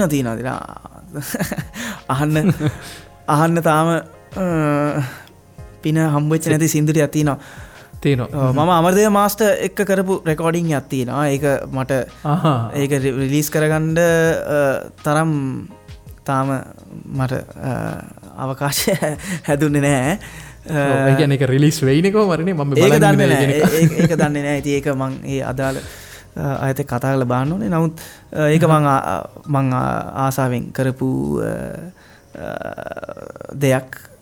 ඒ මොකද ඒ ප්‍රජෙක්් එකෙන් පස්සේ ම ගොඩක් දෙවල් මගේ ජීවිත වෙනස්න ම ඇත්තරම ක්‍රියේෂන්ස් කරන්න පටන්ගත්තෙත් ඒ ප්‍රජෙක්් එකෙන් පස්සේ ඒ අත්දැකීම ඉන්ස්පිරේෂන්යක් වුණා. රයි අපි අනේවන්න බන්නම් මේක කිව්වෙන් පස දැන් ආස එහෙම එකක් එනවන අහන්න අපි බලමු ඉස්සරහට පුළුවන් වෙයිද කියනගෙන බලමු. දැන් මේ ඒ කතාවත් එක්ක කියන්නකෝ ඉස්සරහට මොනවාද වෙන්නේ කියන්නේ ඉස්සරහට එන්න තියෙන මොනවාද කොයි වගේ දේවල්ද වෙන්නේ සහ මේ සකුරා ගැන පොඩ්ඩක් අපි කතා කරමුනේ. ඉතින් සකුරා එක ගැන කියන්න ඕන ඔක්කොම ඒ වීඩියෝ එකේ තියෙනවා. ඒක ගැන මට ගොඩක් කියන්න කිව්වොත් සමහරට ඒක ගැන තියෙන අදහස වෙනස්ද? වා කියලා ඉන්න බලන්න ඔක්කොම කලින් වාට එක කොහොමද දැනුනේ කියලා. ඒක මේ ඔයාට ඒකත් එක්ක තියෙන කනෙක්ෂන් එක කොහොමද කියන එක ගැන මට මං හිතන්නේ කියන්න බෑ. මට සින්දුව ගැන කියනවා නම් ඇවිල්ලා මට සින්දුව මං ඒක එන්ජොයි කරන්න වෙනම තැනක ඉඳලා මේ මට ඒක අහනකොට මේ ටැමිල් සින්දුවක කෑල්ලක් මතක් වෙනවා. ඒක මට නතර කරගන්නම් බෑ. සින්දුව අහන්න ගත්ත වෙලාව ඉඳලා මට ඒ සින්දුව මේ ටැමිල් එක මතක් වෙනවා. ඒක පුදුම ඒක මට තේරෙන්නේ මගේ ටැමිල් සින්දුවත් එච්චර එහෙම ලොකුවට අහු මිනිස්සු නෙමෙයි. හැබැයි මට මේක අහන්න ගත්තලා ඉඳලා ඒක මතක් වෙනවා. මේ ඒකයි බෝනා ගෙවර්ස් එකයි එක ගත්තම ඒ ට්‍රැක් එක වෙන තැනක තියන්නේ මම ඔයිට වැඩි එන මටත් ඒක ගැන ඊට වැඩි කතාගන්න නිකම් බයයි වගේ. ඒක ඉතින් සිනමා අධ්‍යක්ෂවරයෙක්ගේ ජීවිතය ගැන කතා වෙන තැනක් තියෙනවා. සංගීත අධ්‍යක්ෂවරයෙක්ගේ ජීවිතය කතා වෙන තැනක් තියෙනවා. නිලියකගේ ජීවිතය කතා වෙන. ඒ තුන්දෙනා අතර වෙච්ච කොයින්සිඩන්ට් එකක් පෙන්නනවා. ඉතින් ඒක ගීතයකට විතරක් සීමා වෙච්ච එකක්ද නැත්නම් ඒක චිත්‍රපටයක කැලලක්ද කියන කන්ෆියුෂන් එක ඇතුව තමයි ඒක ඒ නිර්මාණය නතර කරන්නේ. එළියට ආවේ මං හිතන්නේ. ඉතින් හැබැයි නිර්මාණය බලපු එක්කෙනෙක්ට තේරෙනවා. ඉතින් ඒක ඉන්ටර්වියු එකක් තියෙනවා. ඒක නිර්මාණය තියෙනෙත් ඉන්ටර්වියු එකක් කියලා හැටියටනේ. ඔව්. ඉතින් ඒක මේ ඇත්තටම මේ මුලදී බලද්දි රැවටෙනවා මේ ඇත්තටම මේ මොකද්ද මේ ඇත්තම සීරියස් ඉන්ටර්වියු එකක්ද මේක ඉන්ටර්වියු එකක් විතරද කියන තැනට ඇවිල්ලා නිකන් මේ කන්ෆියුස් වෙනවා එකපාර වීඩියෝ එක බලද්දි. එහෙම සීන් එකක් වුණා මටත් පටන් ගන්නකොට. කොහොම හරි ඉස්සරහට එන්න තියෙන වැඩ මොනවාද නිකන් අපිට හින්ට් එකක් දෙන්න කැමතිද? ඔව් තව මම කරපු කුවේනි ප්‍රසංගයේ තව වීඩියෝ ක්ලිප්ස් ටිකක් මං රිලීස් කරන්න බලාපොරොත්තු වෙනවා. අලුත් ගීත නිර්මාණය කරලා තියෙනවා. ඒවා එළියට එවි. ඔව් ගයන් එක්ක කරන තව ප්‍රොජෙක්ට් එකක් තියෙනවා. ඒකෙත් ස්පෙෂල් පිරන්සයක් තියෙනවා දන්න කියන කෙනෙක්ගේ දන්න කෙනෙක් ස්පේෂල් පිරන්ස ඕකේ ඔහු තව ඒවගේ දෙවල් තින ති ම ඊළඟ කොන්සෙට් එකට ලෑස්තිවේගෙන යනවා ඇති ඒක ගැන නොයකුත් දේවල් කල්පනා කරනවා ඒක කෝවිඩ්ඩලින් පස්සේ කොහොමද කරන්නේ ම කොන්සෙට් ආකෘතිය වෙනස් කරන කොහොමද වෙනස් කරන්නේ ඒක විශුවල් ආර්ට්ස් එක්ක තව ඒක ඉදිරියට ගෙනියන නම් කොහොමද එක් කරන්න කියන එක කතාවමින් යනවා ඕගේ වැඩ ගත්තම කුවනි කලින් එක බලපු අය හිතන්න එපා ඊළඟගේ ඒ වගේ වෙයි කියලන ඊට වැඩි හත් පසිම වෙන කුවනිද මියසිකල් කියලා තමා එක නම් කල්ල තියෙන දැනට ඒකේ මියසීෂන්ස් අතර වෙන කතා බහක් ගොඩක් වෙලාවට තිය කියලා හිතන විශුවල් ආර්ට්ස් එක් කළ දන්න එක ඒක ගොඩක්ම විදිහ ගැනක කලින් කොන්සෙට්ටත් වැඩිය එක්ස්පෙරිමෙන්ටල් තැනක තිය කියලතම මට හිතෙන්නේ මට ඒක කරන්න උමනාව තියෙන බොහොම සීමිත පිරිසකට ගැන එහෙම තම දැන්ට අදහස් දීන මන්දන්න කොයිදිර වෙනස්වේද කියලා සාමාන්‍යෙන් ඉතාම පොඩි කවුඩ් එකකට ඒක පෙන්නන්න බලාපොරොත්තු තියෙනවා බලු ඕක මොනාවෙන්නත් කෝවිඩ් කියන එකට විසදුමක් ඇවිල තියෙන් ඕන නැත්තන් කොන්සෙට්ස් කරන්න බෑ මං කැමතින කෝවිඩ් ඇතියන කොන්සෙට්ස් කරන්න ඒ රිස්ක එක ඕන්නෑ කියල හිත ඒක මිනිස්සුන්ට අවශ්‍ය එකක් නෙම ඒක ඒත් මේ කුවනි කොන්සට් එක මං ඇවිල්ලා බලපු වනුස්සේ කොන්සට් ඉවරලා කතත් කරාපි දෙන්න මට ඒක කිව කතාවට ඇඩ් කරන්නට ම මේ වෙනකම් බලපු නැති බලල තිබ නැති ජාතික කොන්සට් එකක් කුවනි එක මට හොඳ අලුත් එක්ස්පිරියන්ස එකක් ඉතින් මං බලාපොරොත්තින ඊළඟට එන කොන්සට් එකත් ඊළඟ කන්සෙප් එකත් ඒ වගේ තියයි කියන එක ඒක ගැන මට ලොකු විශ්වාසයක් තියෙනවා මේකත් එක්ක මං අන්තිමට අන කුවනි කොන්සෙට් එක කරපු එකේදී කරපු කොන්සර්ට් වලිදවා ෆේස් කරපු ලොකුම චලෙන්ජය මොකක්ද ඒ කොන්සට් එකම ඉති චලෙන්ච එකක් ඒ මං ජීතය පලවිනි වතාවට ගොඩක් දෙවල් ඒ කොන්සට් එක කරාමන් කොන්සටේට මිනිස්සු මන්දන්නේ එක්දා සයිසියකෝ කියද මඳ ලොකු ප්‍රමාණයක් ඇවිලේටිය හවස්ෆුල් ලොකු ප්‍රශය එකක් ඒක එකන එච්චර මිනිස්සු ප්‍රමාණයක් ඉස්සරම කතා කරලනෑ කවදක්වත් එදාට කතා කරන්න විතරන්නේ තියෙන කොන්සට්ටක් අන්තින පොෆෝම් කරන්න ඕන ගොඩක් දෙවල් තියන ඇති ඒ කොන්ස් ඒක ඇත්තරම සන්තෝස වෙන්න පුළන් විදිේ භාරගත්ත චලෙන්ජයක් කියන්නේ සම්පූර්ණ කණ්ඩායම කැටීට ඒ චලෙන්ජික අපිට වැඩි එච්චර දෙයක් කරන්න කැපැසිට තිබ්බද නැද්ද කියනත් ප්‍රශ්නෙත් එනවා ඇති ඒකට එකතු වෙච්ච කණ්ඩායම් ගොඩත් තිබ විශුවල් ආත්සලින් සෞන්සලින් ඉතින් ඒ අපි ඔක්කොම එක්කව වෙලා ඒ දරපු උත්සාහය ඒ කවදරයෝක මුල් එක කරලා බලන්න ෆයි ෆස්ටයිම් ඉති ෆස්ටයිම් කරදි ලොකු ප්‍රශයගත්තින ලොකු ෝඩියන්ස ඒ ෝඩියන්සයත් ගොඩක් බලාවරතු තියාගෙන එන්නෙත් ඉතින් පුළුවන් තරම් ප්‍රක්ටිස් කරලා ඒ පර්ෆෙක්් කරන්න උත්සාහ කරා ගොඩක් විදිහට ඉතින් යව් ඒ මාර්ලොකු ප්‍රශය එකක් ඒකර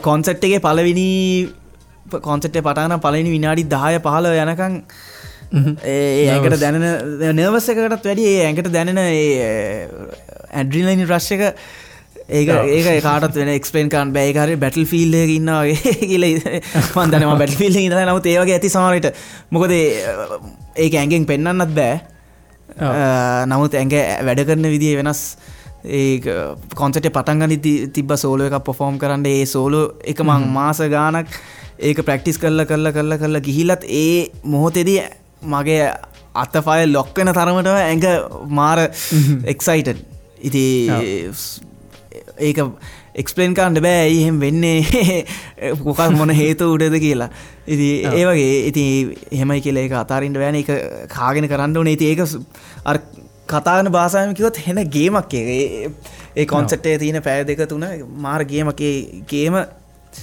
විත්ස්ටෑන් කරෙන් ඉන්නන කාගෙන ඉන්නන ඒක තමා කොන්සෙට් එක තියෙන එනජිය එක ඒක පලනි පාට එක්ස්පේරියන්ස් කරපු දවස ඉතින් කාදක්කත් අමතක වෙන්න නෑ ඒක කොන්සට බලපුයට ඒ ජාති කොන්සට් අමතක වෙන්න නැතිව කියලා මට හිතෙනවා මේ අන්තිම ප්‍රශ්න කියලතා මේ ගැහු හැබැයි තව එක මතක් වුණා දැ කම්පෝස කෙනෙක් විදිර ලංකාවේ රැබ් මියසික ඉන්ඩස්ට්‍රික දකින්න හො ම ඔය ප්‍රශ්නය හන් විශේෂම රැප් කරන කෙනෙක් නිසා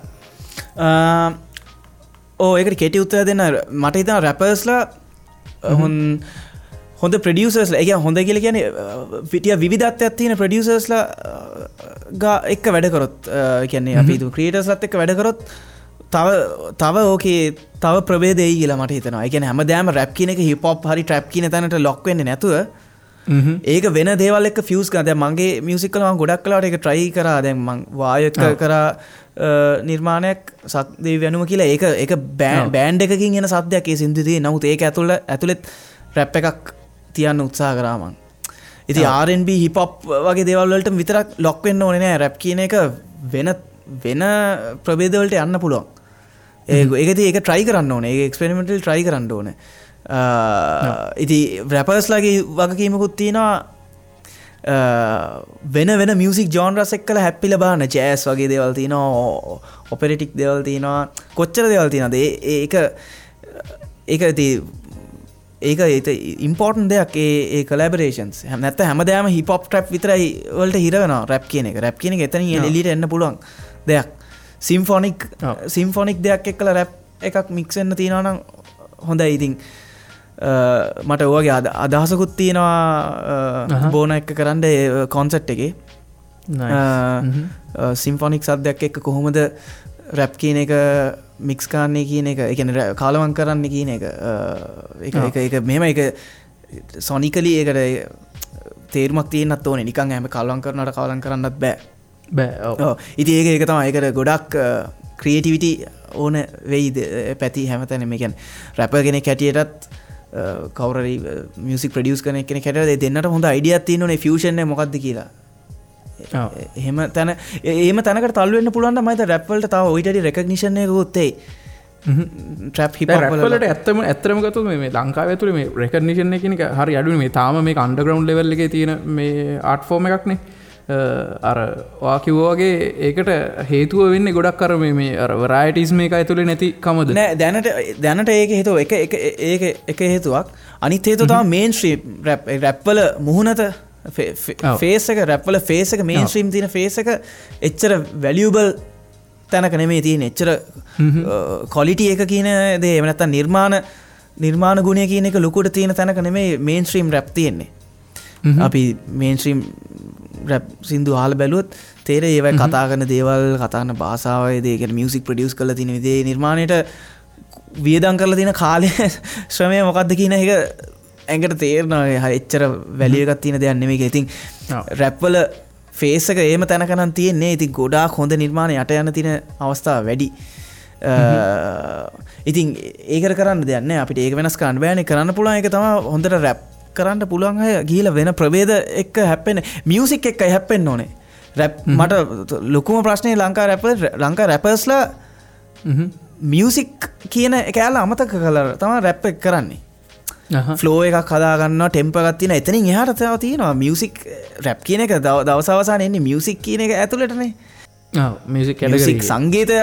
ඉතින් සංගීතය ගැන යම් කිසි දැනුමක් තියෙන අවශ්‍යයි. නිකන් ටෙම්පෝ එකකට, ගෲව් එකකට ෆ්ලෝස් ටික හදන එකෙන්ම ඉවර වෙන්නෙත් නෑ රැප් එක කියන්නේ. රැප් එක ඇතුළේ ලිරික්ස් වල තියෙන තේරුමත් එක්කලා ඒක සංගීතය කියන එකත් එක්ක කොහොමද හැප්පෙන්නේ, මියුසික් වල තියෙන ඉමෝෂන්ස් එක්ක කොහොමද හැප්පෙන්නේ.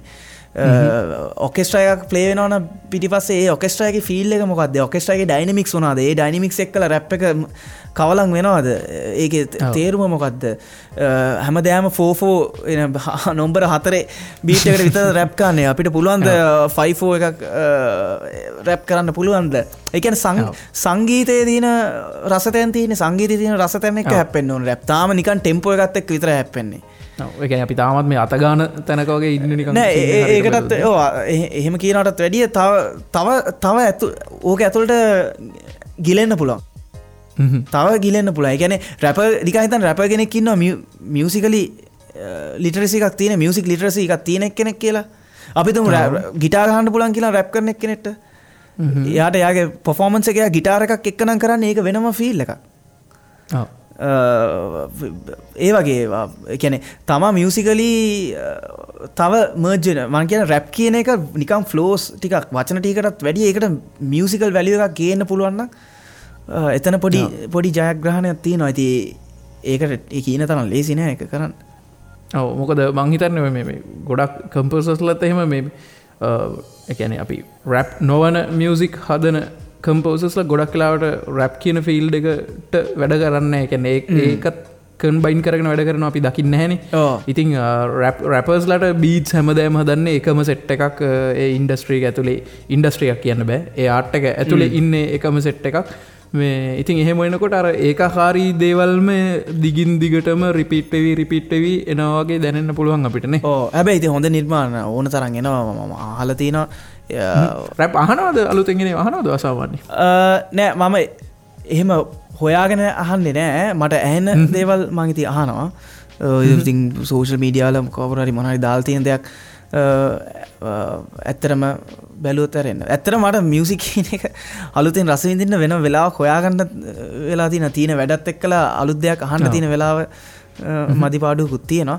නමුත් ඔව් හොඳ නිර්මාණ එනවා. නමුත් රැප් කියන එක තව සංගීතයත් එක්ක කවලා වුණා නම් හොඳයි කියන එක විතරයි. ඒ කියන්නේ මියුසිෂියන්ෂිප් කියන එක අවශ්‍යයි රැප් වලට. මියුසිෂියන්ෂිප් කියන එක නෑ තාම රැප් වල. ඔව්. තාම රැප් අඩුවෙන් තියෙනවා. අඩුවෙන් තියෙන්නේ. ඒක තව ඩෙවලොප් වුණා නම් ඊට පස්සේ මේ ඒකේ රැප් කියලා වෙනම ෆිල්ටර් කරන්න බැරි වෙනවා. ඒක අරම කවලම් වෙලා තියෙද්දි. ඔව් ඒක මියුසික් කියන ජොනර් එක මියුසික් කියන එක අස්සට දානවා. ඒ සින්දුවේ තියෙන තව ඉන්ස්ට්‍රුමන්ට් එකක් එක්කලා කතා කරන විදියට නම් රැප් එක තියෙන්නේ.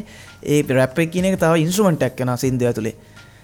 අපි හිතමු රැප් එක යන ෆ්ලෝ එකට නම් ඩ්‍රම උයි බේස් ගිටාර් ගහන එක්කනේ ප්ලේ කරන්නේ. ඒ තුන එකට ජෙල් වෙනවා. එතකොට මියුසිකලි හැමෝම කතා කරනවා එකම ලැන්ග්වේජ් එකක්. තාම ඒ ලැන්ග්වේජ් එක හොයාගෙන නැහැ කියලා හිතනවා. ඔව්. ඔයා කරපු ට්‍රැක්ස් වල රැප් තිබ්බ සින්දු තිබුණා සින්දු හැදෙනවා ඉස්සරහටත් හැදෙයි කියලා මං හිතනවා. මේ ඔයා try කරේ ඒක මම හිතන්නේ නේද කට්ටිය. යම් තාක් දුරකට ඒක මං කරා ජෑස් වගේ සින්දු හැදිච්ච තැන් තිබ්බ ජෑස් අන්ද කියලා ඒකෙත් මම ඒක try කරා. R&B වගේ හීන මකා එකේ මම ඒක try කරා. ඊට පස්සේ වායෝ එක කරපු සින්දුවෙත් මං try කරා බෑන්ඩ් එකක සද්දේට රැප් එකක් කොහොමද දෙන්නේ කියන එක. ඉතින් ඕ ඒක හැම තිස්සෙම ට්‍රයි කරන්න හිතන විදිහ එකක් බලමු ඉස්සරහට මොකද වෙන්නේ කියලා. ඔව් ඉස්සරහට අපි බලමු තව කොච්චර දුරට ඒක ඩෙවලොප් කරගෙන කොච්චර දුරක් යන්න පුළුවන්ද කියලා. ওই පැත්ත ගැන මම වැඩිපුර ඉන්ට්‍රස්ට් නිසා මම මේ ප්‍රශ්න ටික ඇහුවේ. මං හිතන්නේ සෑහෙන දේවල් කතා කරා සහ තව සෑහෙන දේවල් තියෙනවා ඒ ටික අද කතා කරන්න හම්බ වෙන්නේ නැහැ. ඒකට අපිට වෙන දවසක සෙට් වෙන්න වෙයි. මොකද නැත්තම් දවසක් විතර පොඩ්කාස්ට් එක අහන්න වෙනවා මේක අහන මිනිස්සුන්ට. ගොඩක් දිගට තිබ්බාම සමහරට ඉන්ට්‍රස්ට් එක නැති වෙන්නත් ඉඩ තියෙනවා. නැති වෙන්නත් ඉඩ තියෙනවා. ඒක නිසා මේ කැලලත් ඇතුළුව මේක ආපහු එඩිට් කරන්න යනවා. මේක පැය 3ම වගේ අහන්ඩ ආලා ආප වැඩිට්කන්න පැතුනක් අහනවා කියන්න එත්තෙන ගේමක්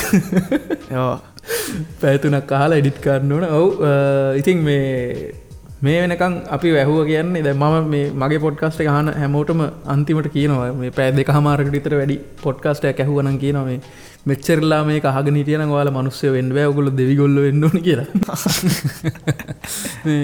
ඉතින් එහෙනම් ඔන්න අද මේ එපිසෝඩ් එක මෙතනින් ඉවර කරනවා. අපි මේ ආය දවසක සෙට්ටල කතා කරමු මේ සම්පූර්ණ මියුසික් ගැන පොලිටික්ස් පැත්ත නැතුව මම හිතන්නේ. කැමති දෙයක් ගැන කතා කරන්න පුළුවන්.